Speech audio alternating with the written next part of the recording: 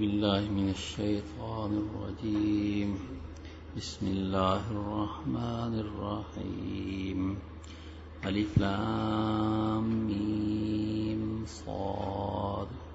كتاب أنزل إليك فلا يكن في صدرك حرج منه لتنذر به وذكرى للمؤمنين. اتبعوا ما أنزل إليكم من ربكم ولا تتبعوا من دونه أولياء قليلا ما تذكرون. وكم من قرية أهلكناها فجاءها بأسنا بياتا أو هم قائلون فما كان دعواهم إذ جاءهم بأسنا إلا أن قالوا إنا كنا ظالمين. فلنسألن الذين أرسل إليهم ولنسألن المرسلين فلنقصن عليهم بعلم وما كنا غائبين.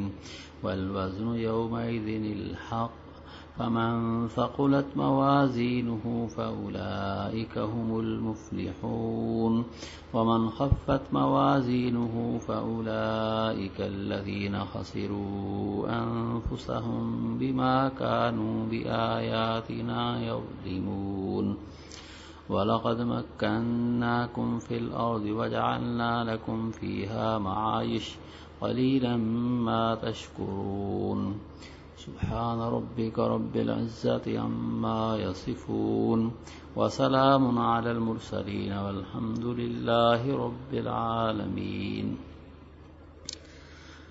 بسم الله الرحمن الرحیم. الف لام میم صاد. یہ کتاب آپ کی طرف اتاری گئی پس نہ ہو آپ کے سینہ میں تنگی اس سے تاکہ آپ اس کے ساتھ ڈرائیں اور نصیحت ایمان والوں کے لیے. پیروی کرو اس کی جو آپ کی طرف اتارا گیا آپ کے رب کی طرف سے اور نہ پیروی کرو اس کے علاوہ رفیقوں کی. بہت کم تم نصیحت حاصل کرتے ہو.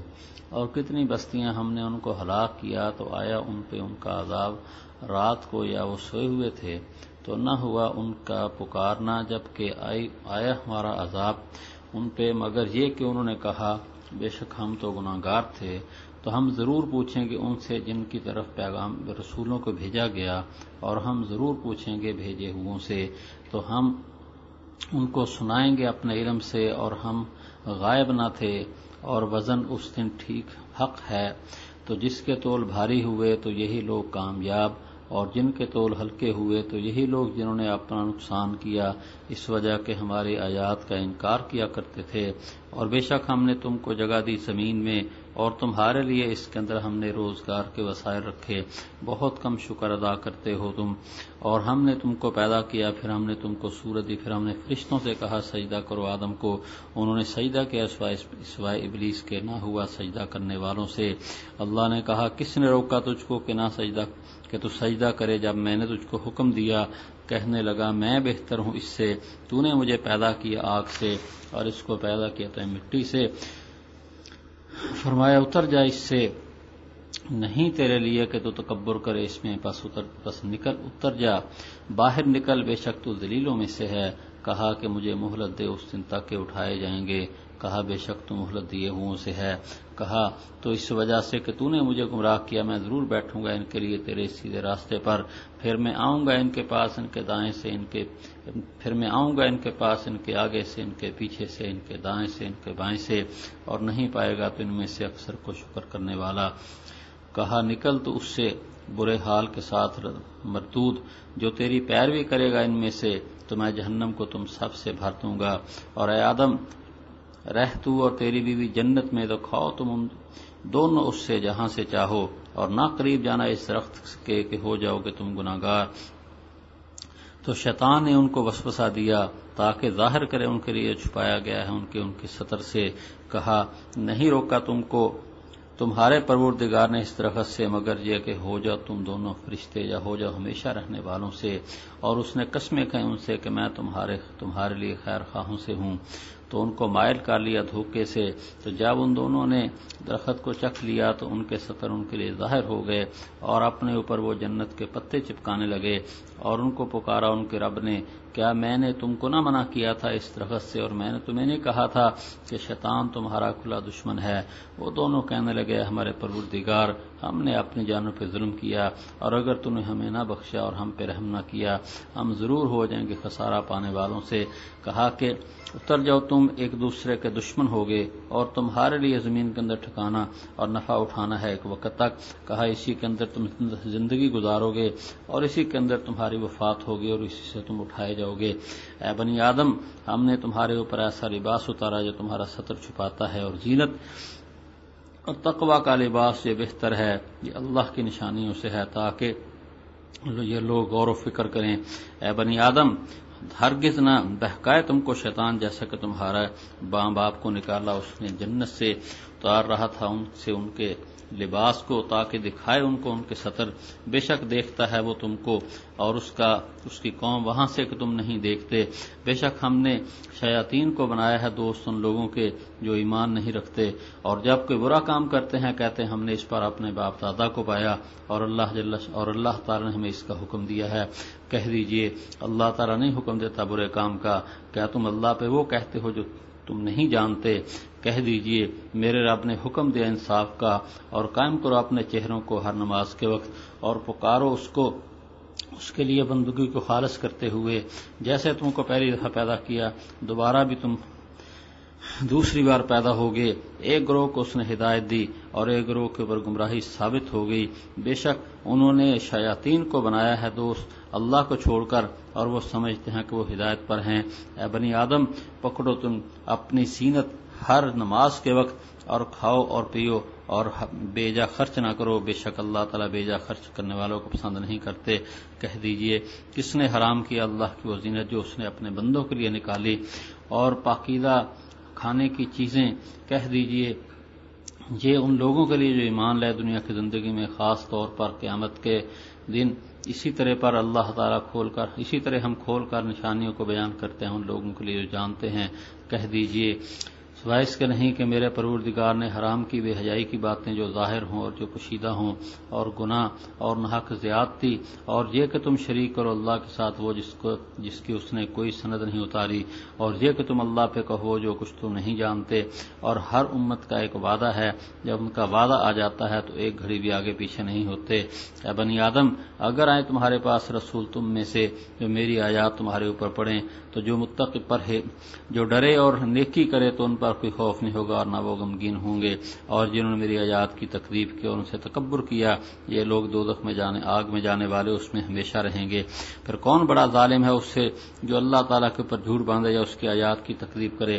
ان لوگوں کو ان کا حصہ پہنچے گا کتاب سے، یہاں تک کہ جب آئیں گے ان کے پاس ہمارے بھیجے ہوئے، ان کی جان نکالیں گے، وہ کہیں گے کہاں تھے وہ جن کو تم پکارتے تھے اللہ کے سوا؟ وہ کہیں گے گم ہو گئے ہم سے، اور گواہی دیں گے اپنی جانوں کے اوپر کہ وہ کافر تھے۔ کہہ دیجئے اللہ فرمائے گا داخل ہو جاؤ ان جماعتوں میں جو تم سے پہلے ہو چکے جنوں اور انسانوں سے آگ میں۔ جب کبھی کہ داخل ہوگی کوئی جماعت اپنے ساتھ والے پہ لعنت کرے گی یہاں تک کہ جب گر جائیں گے اس کے اندر، تو کہے گے بعد والے پہلوں کے بارے میں، اے ہمارے پروردگار انہوں نے ہمیں گمراہ کیا ہے تو ان کو دگنا عذاب دے آگ کا۔ اللہ فرمائے گا ہر ایک کے لیے دگنا ہے لیکن تم نہیں جانتے۔ اور کہیں گے پہلے بعد والوں کے لیے، تو نہ رہی تمہارے لیے ہمارے اوپر کوئی بڑائی، تو چکھو عذاب اس وجہ سے جو تم کمایا کرتے تھے۔ بے شک وہ لوگ جنہوں نے ہماری آیات کی تکذیب کی اور ان سے تکبر کیا، نہیں کھولے جائیں گے ان کے لیے دروازے آسمان کے، اور نہ داخل ہوں گے جنت میں یہاں تک کہ داخل ہو جائے اونٹ سوئی کے ناکے میں۔ اور اسی طرح ہم بدلہ دیتے ہیں مجرموں کو، ان کے لیے جہنم سے بچھونا ہے اور ان کے اوپر سے اوڑھنا ہوگا۔ اسی طرح پر ہم ظالموں کو بدلہ دیتے ہیں۔ اور وہ لوگ جو ایمان لائے اور اچھے کام کیے، ہم کسی جان کو نہیں تکلیف دیتے مگر اس کی ہمت کے مطابق، یہ لوگ جنت والے ہیں، اس میں ہمیشہ رہیں گے۔ اور کھینچ نکال لیں گے ہم جو ان کے سینوں میں ہوگی ناراضگی، چلتی ہیں ان کے نیچے سے نہریں، اور وہ کہیں گے سب تعریفیں اللہ کے لیے جس نے ہمیں اس کے لیے ہدایت بخشی، اور نہیں تھے ہم کہ ہدایت پاتے اگر اللہ تعالیٰ ہمیں ہدایت نہ دیتے۔ بے شک اللہ ہمارے رب کے بھیجے ہوئے ٹھیک بات لے کر ہمارے پاس آئے اور ان کو آواز دی جائے گی کہ یہ جنت تم اس کے وارث بنائے گئے ہو اس وجہ سے جو تم کام کیا کرتے تھے، اور آواز دیں گے جنت والے دوزخ والوں کو کہ ہم نے پایا جو ہم سے ہمارے رب نے وعدہ کیا سچ، تو کیا تم نے بھی پایا جو تمہارے رب نے وعدہ کیا سچ؟ وہ کہیں گے ہاں، تو ایک اعلان کرنے والا اعلان کرے گا کہ لعنت اللہ تعالیٰ کے ان ظالموں پر جو اللہ کے راستے سے روکتے تھے اور اس میں کجی تلاش کیا کرتے تھے اور وہ آخرت کا انکار کرتے تھے، اور ان کے درمیان پردہ ہوگا، اور آراف کے اوپر کچھ لوگ ہوں گے جو پہچانیں گے سب کو ان کی نشانیوں سے، اور آواز دیں گے جنت والوں کو کہ تم پہ سلامتی، اس میں داخل نہیں ہوئے ہوں گے اور وہ امیدوار ہوں گے، اور جب ان کی نگاہیں پھیری جائیں گی دوزخ والوں کی طرف، وہ کہیں گے ہمارے پروردگار نہ کر دیجیے ہم کو ظالموں کے ساتھ۔ یہ سورت، اس کا نام ہے سورت آراف۔ آراف جنت دوزخ کے درمیان میں ایک مقام ہے جس کا اس سورت میں ذکر آ رہا ہے، تو علماء اس کے بارے میں مختلف اقوال ہیں۔ زیادہ حضرات یہ کہتے ہیں کہ جن لوگوں کے جو ایسے ایمان والے مسلمان جن کی نیکیاں اور بدیاں برابر ہوں گی، تو ان کو نہ جنت میں رکھا جائے گا نہ دوزخ میں، وہ آراف کے اوپر ہوں گے، لیکن پھر اللہ تعالیٰ ان پہ مہربانی فرمائیں گے اور ان کو بھی جنت میں داخل کر دیں گے۔ تو اس صورت میں آراف کا ذکر ہے، اس کا نام سورۃ الآراف ہے، اور اس کی ابتدا بھی حروف مقطعات سے ہے، اور ان کے صحیح معنی تو اللہ ہی جانتے ہیں۔ علماء نے اس کے بارے میں لمبی چوڑی تفصیلات اپنے مزاج کے مطابق فرمائی ہیں۔ ایک آسان بات یہ بھی ہے کہ اللہ تعالیٰ اس سے اشارہ ادھر فرما رہے ہیں کہ یہ قرآن کریم انہی حروف سے بنا ہوا ہے، اور تم ان حروف کو جانتے ہو، پڑھتے ہو، تو تم بھی ایسی کتاب بنا کے دکھا دو۔ اگر یہ اللہ کی کتاب نہیں ہے، تم اس کو خدا کی کتاب نہیں مانتے، تم کہتے ہو کہ یہ اس کو خود بنا لیا ہے ان نبی علیہ الصلوۃ والسلام نے، تو تم بھی تو عربی ہو، تمہاری زبان بھی یہ زبان ہے، تو تم بھی ایسا کلام بنا کے دکھا دو۔ لیکن قرآن پاک کی صورت تو کیا بنانی، حروف مقطعات کی جیسے حروف بھی کوئی نہیں لا سکا۔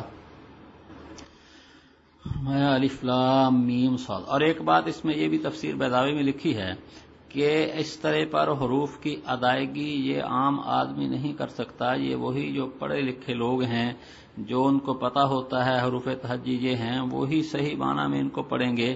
تو نبی کریم صلی اللہ علیہ وسلم نے تو کسی سے علم حاصل نہیں کیا، تو آپ کا ان کو پڑھ دینا اس طرح پر صحیح ادائیگی کے ساتھ، یہ بھی اللہ تعالی کی طرف سے، تو یہ بھی آپ کا ایک معجزہ ہے، ورنہ عام آدمی کو ان حروف کا پتہ ہی نہیں ہوتا۔ ٹھیک ہے، بول چال تو ہوتی ہے، مثلا جو ہمارے ہاں یہاں رہنے والے جنہوں نے اسکول میں تعلیم نہیں پائی، وہ اپنی زبان تو پوری بول لیں گے، لیکن آپ انہیں کہیں جی ہمیں ذرا حروف ہجا سنا دو، الف ب ت سے اردو کے، ان کو پتہ ہی نہیں ہوں گے کہ یہ حروف کون کون سے ہوتے ہیں اور ان کو کیسے لکھا جاتا ہے، کیسے پڑھا جاتا ہے۔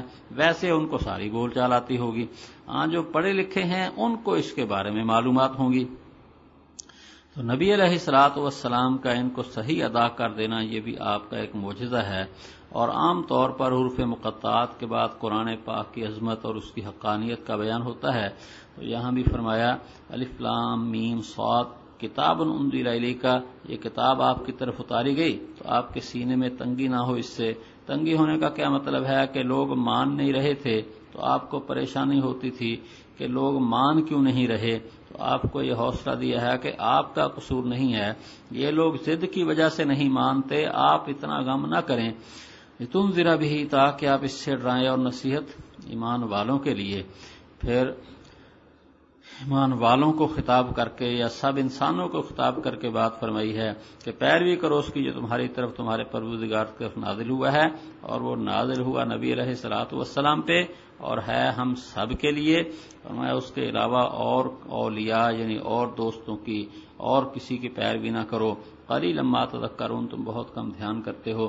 آگے فرمایا کہ جو مانیں گے وہ تو کامیاب ہیں، جو نہیں مانیں گے تو پھر ان پر عذاب آئے گا، اور اس کا آگے ذکر ہے۔ فرمایا وَكَمْ مِنْ قَرْيَةٍ أَهْلَكْنَاهَا، کتنی بستیوں کا ہم نے ہلاک کیا۔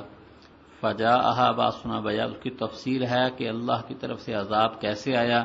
فرمایا آیا ان پہ عذاب ہمارا رات کو یا اس حالت میں آیا کہ وہ دوپہر کو سوئے ہوئے تھے، تو یہاں قائل کا معنی کہنے والے نہیں ہیں، بلکہ یہ قیلولہ سے لفظ بنا ہے کہ دوپہر کو وہ قیلولہ کر رہے تھے، تو اللہ تعالیٰ بس اپنی عافیت میں رکھے گے، وہ جب چاہے کسی کو پکڑ سکتا ہے۔ اگر چاہے تو آدمی سویا ہو، سوئے ہوئے حالت میں عذاب آ جائے۔ بعض علاقوں میں رات کو زلزلہ آتا ہے اور وہ اسی کے اندر ہی تباہ ہو جاتے ہیں، کبھی رات کو بارش آ جاتی ہے، طوفان آ جاتا ہے، اور کبھی دن کے وقت آ جاتا ہے، وہ جب چاہے پکڑے، اس کے عذاب سے کون بھاگ سکتا ہے؟ بس پھر تو اللہ ہی کی پناہ حاصل کرنی ضروری ہے۔ فرمایا جب عذاب آیا تو نہ رہا ان کا پکارنا، پھر تو دعا بھی ان کی کیا تھی جب عذاب آیا ہمارا؟ یہی انا کننا ظالمین، ان کا ہمارے پر کہ ہم تو ظالم تھے، لیکن اس وقت اپنے ظلم کا اقرار کام نہیں دیتا۔ اب موت کے آنے سے پہلے پہلے، عذاب کے آنے سے پہلے پہلے گناہوں کا اقرار کر لو، استغفار کرو، معافی مانگو، گناہ معاف ہو جائے گا۔ لیکن جب عذاب آ ہی گیا، نتیجہ نکل ہی آیا، پھر کیا فائدہ؟ فرمایا فَلَنَسْأَلَنَّ الَّذِينَ أُرْسِلَ إِلَيْهِمْ، ہم ضرور پوچھیں گے لوگ جن کی طرف بھیجا گیا، یعنی جو امتیں ہیں ان سے بھی پوچھا جائے گا، اور تم نے کیا جواب دیا انبیاء کو، اور ہم پیغمبروں سے بھی پوچھیں گے۔ فَلَنَقُصَّنَّ عَلَيْهِمْ بِعِلْمٍ، پھر ہم سنائیں گے ان کو علم کے ساتھ، اور وہ غائب، اور ہم غائب تو نہیں ہیں۔ اگر وہ نہیں مانیں گے تو سارے حالات ان کے سامنے، پوری تفسیرات، اعمال نامہ ان کے سامنے آ جائے گا، فرشتے گواہی دے دیں گے، حتیٰ کہ ان کے اعضاء بھی ان کے خلاف گواہی دے دیں گے۔ اللہ تعالیٰ سے کوئی چیز پوشیدہ تو نہیں ہے۔ وَالْوَزْنُ يَوْمَئِذٍ الْحَقُّ، اور تول اس دن حق ہوگا۔ تو قیامت کے دن ترازو بھی اللہ تعالیٰ خاص طور پر لائیں گے، اور اس کے اندر انسان کے اعمال تولے جائیں گے۔ بعض صورتوں میں تو اعمال تولے جائیں گے، بعض صورتوں میں جو ہے نا وہ نیک جو انسان ہی کو رکھ دیا جائے گا اس کے تولنے کے لیے، اور بعض ایسے موقع ہوں گے کہ وہ نامہ اعمال رکھے جائیں گے جس میں وہ عمل لکھا ہوا ہوگا۔ جیسے بھی صورت اللہ تعالیٰ پیدا فرما دے، بہرحال یہ ہے کہ میزان بھی ہوگا اور اس کے اندر تولنا بھی ہوگا، اور یہ حقیقت ہے۔ اب لوگ یہ کہیں گے جی یہ کیسے ہو سکتا ہے؟ اگر کہا جائے کہ نماز یہ تو پڑھی ختم ہو گئی، روزہ ہے رکھا ختم ہو گیا، ان کو تولنے کی کیا شکل ہو سکتی ہے؟ تو آج کے دور کے اندر ہزاروں مختلف قسم کے ترازو بنے ہوئے ہیں۔ ترازو یہی تو نہیں ہوتا کہ دو اس کے پلڑے ہوں اور اس کے اندر جو ہے نا وہ وزن کے لوہا رکھا جائے یا کہ اور چیز رکھی جائے۔ اب دیکھو انسان کی طبیعت خراب ہو گئی، یہ اس کو بخار چڑھ گیا، تھرمامیٹر لگاتے ہیں، تو یہ بھی تو اس کے ایک درجہ حرارت کا ایک پیمانہ ہوتا ہے۔ اسی طرح پر ہوا بھرتے ہیں، اس کا اندازہ کر لیتے ہیں، اور دنیا کے اندر ہزاروں قسم کے ترازو آج بنے ہوئے ہیں۔ لیبارٹریوں کے اندر کتنی مختلف قسم کی مشینیں ہوتی ہیں، ایک ایک چیز کو دیکھنے کے لیے، خون ٹیسٹ کرنے کے لیے، فلاں چیز کے ٹیسٹ کے لیے، تو یہ سب مختلف قسم کے میزان ہی ہوتے ہیں۔ تو اللہ جل شانہ کے ہاں ایسا میزان ہوگا کہ جس کے ساتھ انسان کے اعمال اور اس کے دل کی کیفیات سامنے آ جائیں گی کہ اس میں کس درجے کا ایمان تھا، یہ کام خلوص کے ساتھ کیا تھا یا ریاکاری کے ساتھ کیا تھا۔ بس وہاں تو وہی کام آئے گا جو دنیا کے اندر اس کے آگے جھک جائے، استغفار کرے، ورنہ کامیابی کی کیا صورت ہے؟ فرمایا جس کے وزن بھاری ہوئے وہ کامیاب، جس کے ہلکے ہوئے تو انہوں نے اپنا خود نقصان کیا ہے۔ وجہ کیا ہے؟ ہماری آیات کا انکار کرتے تھے، اور انکار کا ایک تو یہ ہے کہ مانتے ہی نہیں ہیں، پھر تو کبھی جنت میں جانا نصیب ہی نہیں ہوگا، اور اگر وہ مانتے تو ہیں لیکن وہ عملی کوتاہی کرتے ہیں تو پھر اللہ تعالیٰ کی رحمت کے اوپر ہے، چاہے تو ان کو جلدی جنت میں لے جائے، چاہے ذرا وقفے سے لے جائے، مگر جو بغیر ایمان کے جائیں گے وہ کبھی جنت کے حقدار نہیں بنیں گے۔ فرمایا وَلَقَدْ مَكَّنَّاكُمْ فِي الْأَرْضِ، ہم نے تم کو زمین میں وہ جگہ دی ہے، اور ہم نے اس کے اندر روزگار کے وسائل، کھانے پینے کی چیزیں اور نعمتیں تمہیں دی ہیں، تم شکر کم ہی کرتے ہو۔ آگے پھر اللہ جل شانہ نے اپنے احسانات بتائے ہیں کہ دیکھو ہم نے تم کو پیدا کیا، یعنی آدم علیہ السلام جو ہمارے باپ، ان کو اللہ نے پیدا کیا، مٹی سے ان کی شکل بنائی، اور پھر ان کو مکمل صورت دے دی، اور پھر ان میں روح پھونکی، پھر فرشتوں سے کہا آدم کو سجدہ کرو، تو انہوں نے سجدہ کیا، شیطان نے سجدہ نہ کیا۔ تو آدم علیہ السلام کو جو سجدہ کروایا، تو یہ سجدہ یہ عبادت کا نہیں تھا، یہ سجدہ تعظیمی تھا. سجدہ عبادت اور سجدہ تعظیمی میں فرق ہوتا ہے. اگر اس نیت سے سجدہ کیا جائے کہ جس کو سجدہ کیا جا رہا ہے وہ میرا حاجت روا مشکل کشا ہے، جو چاہے کرے، تو یہ سجدہ عبادت کا ہوگا. اور اگر یہ نیت ہو کہ بس یہ جیسے ادب و احترام ہے، جیسے بڑوں کا ادب ہوتا ہے، تو وہ سجدہ وہ شرک نہیں ہے. لیکن ہماری شریعت میں وہ سجدہ بھی اللہ کے ساتھ خاص ہے اور غیروں کو سجدہ تعظیم بھی ہماری شریعت میں حرام ہے. بس سجدہ صرف اللہ کے لیے ہے. بعض شریعتوں میں یہ سجدہ تعظیم کا جائز تھا، لیکن سجدہ عبادت کسی شریعت میں بھی غیر اللہ کے لیے جائز نہیں رہا. بہرحال اللہ نے فرشتوں سے کہا آدم کو سجدہ کرو، انہیں سجدہ کیا، مگر شیطان اس نے آدم علیہ السلام کو سجدہ نہیں کیا. فرمایا لم یکن من الساجدین. اللہ نے پوچھا تو نے جب میں نے کہا تو نے سجدہ کیوں نہیں کیا؟ اس سے معلوم ہوتا ہے کہ فرشتوں کے ساتھ شیطان کو بھی حکم تھا تو نے بھی سجدہ کرنا ہے. شیطان کہنے لگا میں اس سے بہتر ہوں، تو نے مجھے آگ سے پیدا کیا، اس کو مٹی سے پیدا کیا. تو اللہ تعالیٰ نے یہ تو نہیں کہا تھا کہ بھی آدم جس سے بہتر ہے وہ اس کو سجدہ کرے. اللہ نے تو کہا تھا آدم کو سجدہ کرو. یہ تو نہیں کہا تھا کہ تم آگے سے کہ اپنا فلسفہ بھی بیان کرو. اور اس نے اللہ کے حکم کا مقابلہ کیا. اللہ نے فرمایا اتر جا یہاں سے، جنت سے نکل جا، تیرے لیے نہیں ہے کہ تو اس میں تکبر کرے. یہاں متکبر لوگ جنت کے حقدار نہیں ہے، ذلیل ہو کے یہاں سے باہر چلا جا. اس نے کہا انظرنی الی یوم یبعثون، مجھے اس دن تک کی مہلت دی جب ان کو اٹھایا جائے گا. فرمایا انک من المنظرین، تجھے مہلت ہے. اب یہاں پہ شیطان نے مہلت مانگی تھی اس دن تک کی جب انسانوں کو دوبارہ زندہ کیا جائے گا. شیطان کا مقصد یہ تھا کہ میں موت سے بچ جاؤں، مگر دوسری آیات سے پتہ چلتا ہے کہ اس سے مہلت ملی ہے اس وقت تک جب تک کہ سب انسان زندہ ہیں. جب سب کی موت آ جائے گی تو پھر اس کی بھی موت آئے گی، موت سے نہیں بچ سکے گا.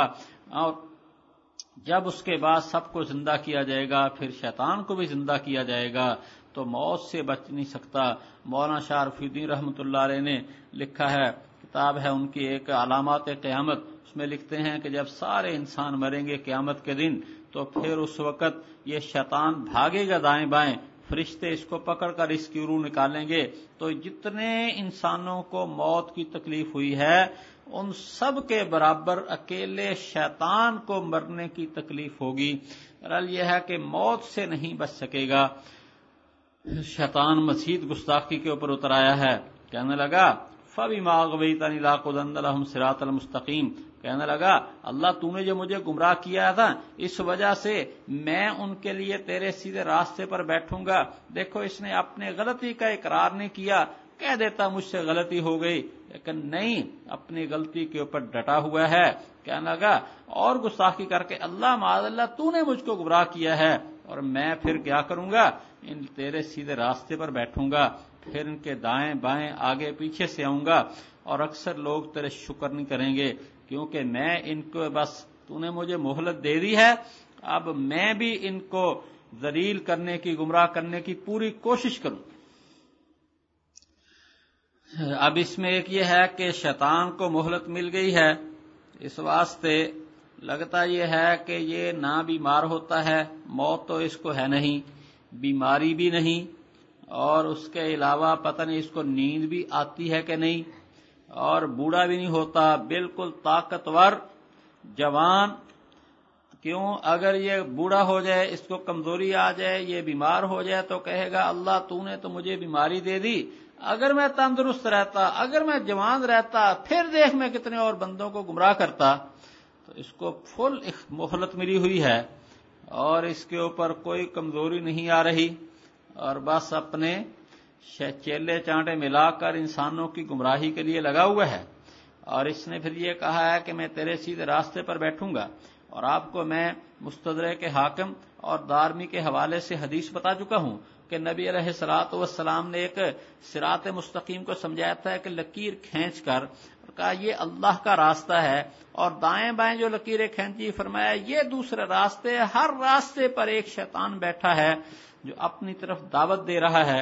اس کا مطلب یہ ہے کہ جو اکابر کے راستے سے لوگ روکتے ہیں اور کہتے ہیں بس ان سے بدزن کرتے ہیں، وہ بھی انسانوں کے شیطان ہیں کہ بس وہ بڑوں کے ساتھ نہیں چلنے دیتے یا اپنے ساتھ ملاتے ہیں، بس کہتے ہیں انسان صراط مستقیم سے ہٹ جائے۔ اللہ جل شانہ فرمائیں گے نکل جائے یہاں سے برے حال ذلیل ہو کر، لمن تبعک کا جو تیری پیروی کرے تو میں تم سب سے دوزخ کو بھر دوں گا، یعنی تو اور تیرے ماننے والے سب اکٹھے اس کے اندر ڈال دیے جائیں گے۔ بچنا تو بھی نہیں ہے، زیادہ آدمیوں کو لے جا، تھوڑوں کو لے جا، جانا تو تجھے ہے ہی، جتنے زیادہ لے جائے گا اتنا بڑا عذاب تجھ کو ہوگا۔ تفسیر در منصور کے اندر لکھا ہے بعض علماء کے حوالے سے کہ شیطان نے حضرت موسیٰ علیہ الصلوۃ والسلام سے کہا جی کہ آپ اللہ جل شانہ کے پاس جاتے ہیں، ہم کلامی کرتے ہیں، کوئی میرے لیے بھی کوئی توبہ کی شکل پیدا ہو جائے، اللہ تعالیٰ سے درخواست کریں کوئی میرے لیے بھی حل نکل آئے۔ تو پھر آدم علیہ الصلوۃ والسلام کی اللہ تعالیٰ سے ہم کلامی ہوئی، تو پھر شیطان بعد میں ملا جی میرا مسئلہ کیا بنا، تو اللہ تعالیٰ تو حضرت آدم علیہ السلام حضرت موسیٰ علیہ الصلوۃ والسلام سے اس نے کہا تھا کہ جی آپ اللہ تعالیٰ کے سے ہم کلامی کرتے ہیں کوئی میری توبہ کی شکل، تو موسیٰ علیہ الصلوۃ والسلام نے اللہ سے ہم کلامی کی۔ پھر شیطان کے نے پوچھا تو فرمایا کہ اللہ تعالیٰ فرماتے ہیں کہ ابلیس سے کہو کہ تجھے آدم کو سجدہ کرنے کا کہا تھا تو نے انکار کر دیا، تو اب ایسے کرو آدم کی قبر پہ جا کے سجدہ کرو، تیری توبہ قبول ہو جائے گی۔ تو آگے سے شیطان کہتا ہے واہ موسیٰ، اور زندگی میں نے اس کو سجدہ نہیں کیا، اب میں اس کی قبر پہ کیسے جا کے سجدہ کروں؟ یعنی شیطان اپنے ضد کے اوپر، اپنے کفر کے اوپر ڈٹا ہوا ہے، وہ بالکل اس کو توبہ کی طرف بالکل کوئی میلان نہیں ہے، بس وہ کہتا ہے گمراہ کرو جس کو گمراہ کر سکتا ہوں۔ فرماتے ہیں کہ پھر اللہ جل شانہ نے آدم علیہ السلام سے فرمایا اسکن انت وزوجک الجنہ، تو اور تیری بیوی جنت میں رہو، جہاں سے دل چاہتا ہے کھاؤ پیو، لیکن اس درخت کے پاس نہ جانا، تم سے غلطی پھر تم کیا ہو جاؤ گے، گناہگار ہو جاؤ گے۔ تو شیطان نے وسوسہ ڈالا، اب کیسے وسوسہ ڈالا ہے، جنت کے اندر تو جا نہیں سکتا تھا، باہر سے آواز دے دی، وسوسے کی مختلف شکلیں ہوتی ہیں، مایا کہ لیبدی لہما، اور اس کا نتیجہ کیا تھا کہ ظاہر کرے ان کے لیے جو ان کے ستر چھپائے گئے ہیں۔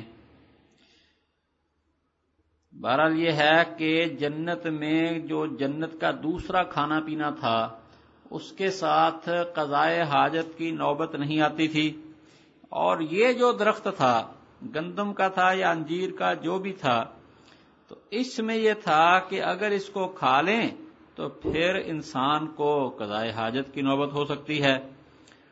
اس نے کہا اس کو کھاؤ، اور قسمیں کھا گیا، کہتا ہے اللہ نے تو اس لیے روکا ہے کہ تم کہیں فرشتے نہ بن جاؤ یا ہمیشہ نہ یہاں رہو، تو ایسے کرو اس کو کھا لو پھر تم کہیں نکلو گے نہیں۔ وقاسمہما انی لکما لمن الناصحین، اور ان سے قسمیں کھا گیا کہ میں تمہارا خیر خواہ ہوں۔ بھلا وہ شریف انتہائی درجے متقی پرہیزگار انبیاء سے بڑھ کر اور کس میں شرافت ہوگی؟ ان کے تصور میں بھی نہیں تھا کہ کوئی شخص اللہ کا نام لے کے جھوٹی قسمیں کھا سکتا ہے، بہرحال یہ قسمیں کھا گیا، ان کو دھوکہ بڑھ گیا۔ فضلہما بغرور، تو اس نے ان کو دھوکے سے مائل کر لیا، بس درخت کا کھانا کیا چکھنا ہی تھا کہ ان کے سطر جو ہے نا وہ ظاہر ہو گئے۔ بعض مفسرین کہتے ہیں کہ وہ کھا لیا جس کی وجہ سے قضائے حاجت کی نوبت آئی، کھانا ہضم ہوا قضائے حاجت کی، اس سے پہلے قضائے حاجت کی ضرورت نہیں تھی، اور جسم کے اوپر قدرتی طور پر حضرت ابن عباس کہتا ہے قدرتی ایک لباس تھا، جیسے انسان کا ناخن ہوتا ہے اسی طرح پر پورے بدن کے اوپر ایک قدرتی لباس تھا، اب وہ اتر گیا، اب وہ تو یہ ایک فطری بات ہے کہ انسان اپنے سطر کو چھپانے کی کوشش کرتا ہے، تو یہ پردہ یا حیا یہ فطرت میں اللہ نے رکھ دی ہے، اس لیے جو ہی ان کے یہ سطر ظاہر ہوئے تو اب جنت کے پتے اپنے اوپر لگانے لگے۔ تو یہ حیا اللہ تعالیٰ بچائے کوئی غلط چیز نہیں ہے، یہ ایک فطری بات ہے، اللہ تعالیٰ نے انسان کو عطا کی ہوئی ہے، اس لیے اس کی قدر کرنی چاہیے. اگر انسان اس کو اتار دے گا تو پھر بڑے بڑے گناہوں میں پڑ جائے گا. بہرحال یہ ہے کہ وہ اللہ تعالی نے کہا الم انہاکما، کیا میں نے تمہیں اس درخت سے منع نہیں کیا تھا اور تمہیں کہا نہیں تھا کہ شیطان تمہارا کھلا دشمن ہے. دوسری آیات میں بھی اللہ نے فرمایا ان ھذا عدو لک ولزوجک، یہ تیرا اور تیری بیوی کا دشمن ہے، تمہیں یہاں سے نکال نہ دے. لیکن بہرحال اس نے قسمیں کھا کر یقین دہانی کرائی کہ میں تمہارا خیر خواہ ہوں، اس کو کھا لو. اب اس کو کھانے کی ایک وجہ علماء یہ بھی لکھتے ہیں کہ دراصل ایک قسم کے بہت سے درخت تھے اور حضرت جو ہے نا یہ آدم علیہ السلام نے ایک درخت کی طرف مثلا اشارہ کر کے کہا یہ نہ کھانا، وہ سمجھے وہ خاص درخت ہے جس سے منع کیا گیا، اور اس جیسے اور درخت وہ تو نہیں منع کیے گئے، وہ اسی کے ساتھ کے اور درخت کو کھا بیٹھے، حالانکہ یہ تھا کہ اس قسم کا کوئی درخت بھی اس کے پاس نہ جانا. بہرحال یہ ہے کہ انہوں نے اللہ کی نافرمانی جان بوجھ کر تو نہیں کی، وہ تو اللہ کی محبت ہی میں ایسا کر بیٹھے کہ چلو ہم ہمیشہ رہیں گے.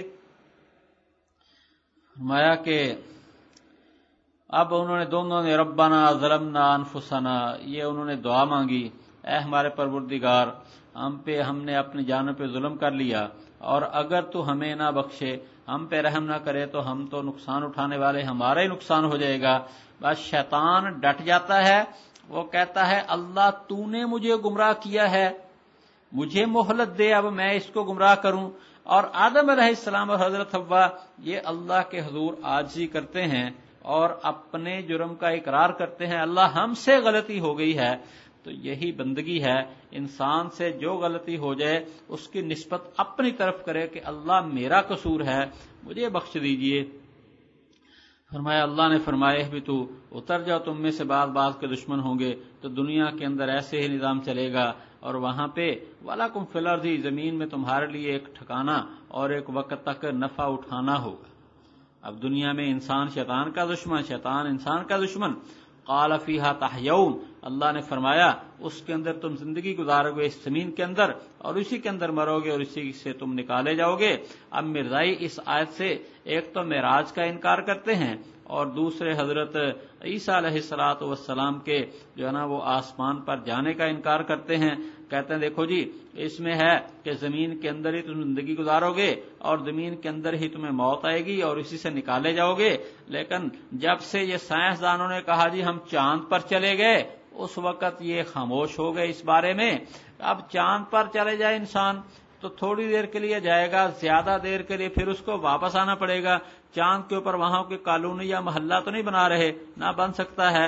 بس اسی طرح پر پھر واپس اس دنیا کے اندر ہی تو یہ چاند پر وقتی طور پر چلے جاتے ہیں، ہوائی جہاز کے اوپر وقتی طور پر چلے جاتے ہیں، لیکن رہتے تو وہ پھر واپس زمین پر. تو اسی طرح پر حضرت نبی کریم صلی اللہ علیہ وسلم وہ ایک ہی رات کے اندر آسمانوں پہ جا کے پھر واپس تشریف لے آئے، اور حضرت عیسیٰ علیہ السلام وہ گئے ہوئے ہیں آسمانوں پہ اور واپس آئیں گے تو پھر آخر ان کی یہیں پہ وفات ہوگی اور قیامت کے دن سب انسانوں کو یہیں سے اٹھایا جائے گا. آگے فرمایا اللہ تعالیٰ نے ہمیں نصیحت کی ہے شیطان کی بات نہ ماننا. اے بنی آدم، اللہ ہم نے تمہارے اوپر ایسا لباس اتارا ہے جو تمہارے ستر چھپاتا ہے اور ریشہ کا مطلب زینت تمہارے لیے. ریش عربی کا لفظ اس کے معنی تو زینت کے ہوتے ہیں، اور ریش جو ہے یہ فارسی میں داڑھی کو کہتے ہیں. ہمارے ایک استاد تھے فیصل آباد میں، وہ فرمایا کرتے تھے کہ چیچا وطنی کی طرف ایک آدمی نے جو ہے نا نبوت کا دعویٰ کیا، اور وہ پھر پتہ نہیں خدائی کا دعویٰ کیا نبوت کا، وہ اپنا جو کپڑے پہنتا تھا نا وہ داڑھی کو بھی چھپاتا تھا. کہتا جی قرآن پاک نے کہا ہے کہ اپنی داڑھی بھی چھپا کے رکھو، حالانکہ یہ ریش عربی کا لفظ ہے، اس کا معنی زینت کے ہیں، یہ داڑھی کے معنی میں نہیں ہے. اسی طرح مولانا سرفراز رحمۃ اللہ علیہ نے ہمیں واقعہ سنایا. کہتے ہیں کہ 1940 سے پہلے کی بات ہے، گجرانوالا کے اندر ایک خبیث آدمی، اس نے جو ہے نا وہ خدائی کا دعویٰ کر دیا، اور اس ظالم نے اپنی نواسی سے شادی کی ہوئی تھی. لوگوں نے کہا نواسی سے نکاح کر لیا تو نے؟ کہتا خدا جو چاہے کرے، اس کو کون پوچھنے والا ہے. وہ پھر ایک مسلمان نے اس کو نا جہنم رسید کیا. فرمایا لباس التقوی، اور تقوی کا لباس یہ بہتر ہے. تو ایسا لباس جس سے انسان میں تقوی پیدا ہو تو یہ بہتر ہے. اور یہ ایک ایسا لباس کی بھی شریعت نے حدود بتائی ہیں.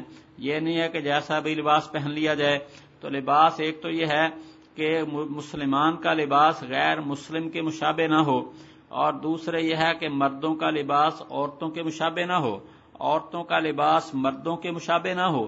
اور ایک یہ ہے کہ لباس اتنا تنگ نہ ہو کہ جس سے اعضاء نمایاں ہونے لگے، اور نہ ہی اتنا باریک ہو جس سے انسان کا رنگ نمایاں ہونے لگے. اگر یہ چیزیں لباس میں پائی جاتی ہیں تو پھر اس کا مقصد حل نہیں ہو رہا، پھر تو وہ بے حیائی پھیلانے والا لباس ہوگا. تو جہاں اسلام نے اور چیزوں کے اندر حد بندی کی ہے، لباس کے اندر بھی اسلام نے خاص جو ہے نا حدود بتائی ہیں، ان کو اختیار کر لے تو پھر تقوی کا لباس ہوتا ہے. اور آسان یہ ہے کہ جو متقی لوگوں کا لباس ہے ان کی مشابہت اختیار کرو، اس کی وجہ سے اللہ تعالیٰ بہت سی برائیوں سے انسان کو بچائیں گے. آگے فرمایا، اے بنی آدم ہرگز نہ تمہیں بہکائے شیطان، جیسے اس نے تمہارے ماں باپ کو نکالا جنت سے، ان کے لباس اتار رہا تھا تاکہ ان کو ان کے سطر دکھا دے. اس لیے لباس ایسا ہونا چاہیے جس سے سطر نمایاں نہ ہونے پائے، انسان کا جسم چھپ جائے. اور پھر یہ ہے کہ آج کل شیطان کی یہی کوشش ہے، ایسی فلمیں ایسی بے حیائی کی باتیں سامنے لاتے ہیں جس سے انسان کا سطر نمایاں ہوتا ہے، جس کی وجہ سے جو ہے نا وہ دین سے دور ہوتے جاتے ہیں. فرمایا انہ یراکم ہوا، بے شک وہ تمہیں دیکھتا ہے شیطان اور اس کے قوم وہاں سے کہ تم اس کو نہیں دیکھتے.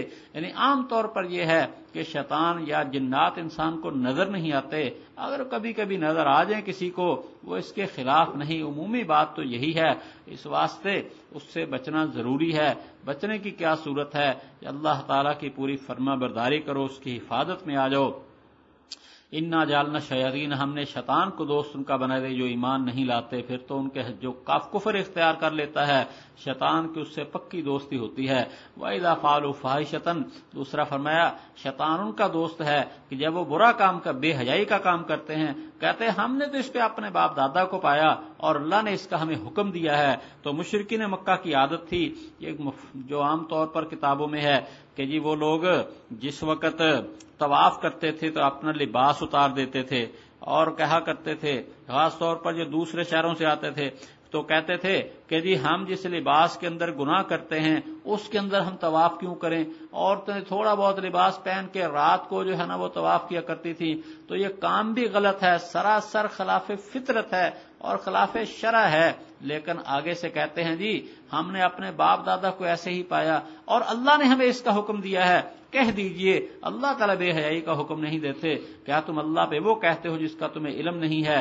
کہہ دیجئے میرے پروردگار نے تو انصاف کا حکم دیا ہے اور اپنے چہروں کو سیدھا کرو ہر مسجد کے پاس. مسجد سے مراد نماز کا وقت ہے، ہر نماز کا جب وقت ہو تو بالکل اللہ تعالیٰ کی طرف متوجہ ہو جاؤ، چہرے کے ساتھ بھی اور دل کے ساتھ بھی. وَدْعُوهُ مُخْلِصًا لَهُ الدِّينَ، اور اس کو پکارو اس کے لیے بندگی کو خالص کرتے ہوئے، جیسے تم کو پہلی دفعہ اس نے پیدا کیا دوبارہ بھی تم پیدا ہوگے. ایک گروہ کے اللہ نے ہدایت دی اور ایک گروہ کو گمراہی ثابت ہو گئی ہے. فرمایا جن پہ گمراہی ثابت ہوئی وہ کیسے لوگ ہیں؟ انہم اتخذوا الشیاطین اولیاء من دون اللہ، انہوں نے اللہ کو چھوڑ کر شیطانوں کو اپنا دوست بنایا ہوا ہے. ویحسبون انہم مہتدون، اور وہ سمجھتے ہیں کہ وہی ہدایت پر ہیں. یہ کہا کہ ویحسبون انہم مہتدون، وہ سمجھتے ہیں کہ وہی ہدایت پر ہیں. اس سے علماء نے یہ بات کہی ہے کہ گمراہ وہ نہیں صرف کہ جو اب جان بوجھ کے گمراہ ہوتا ہے، بلکہ اگر ایک آدمی گمراہی میں پڑ گیا، شیطانی راستے پہ پڑ گیا ہے اور وہ سمجھتا ہے کہ میں بالکل صحیح ہوں تو وہ بھی غلط ہی ہے.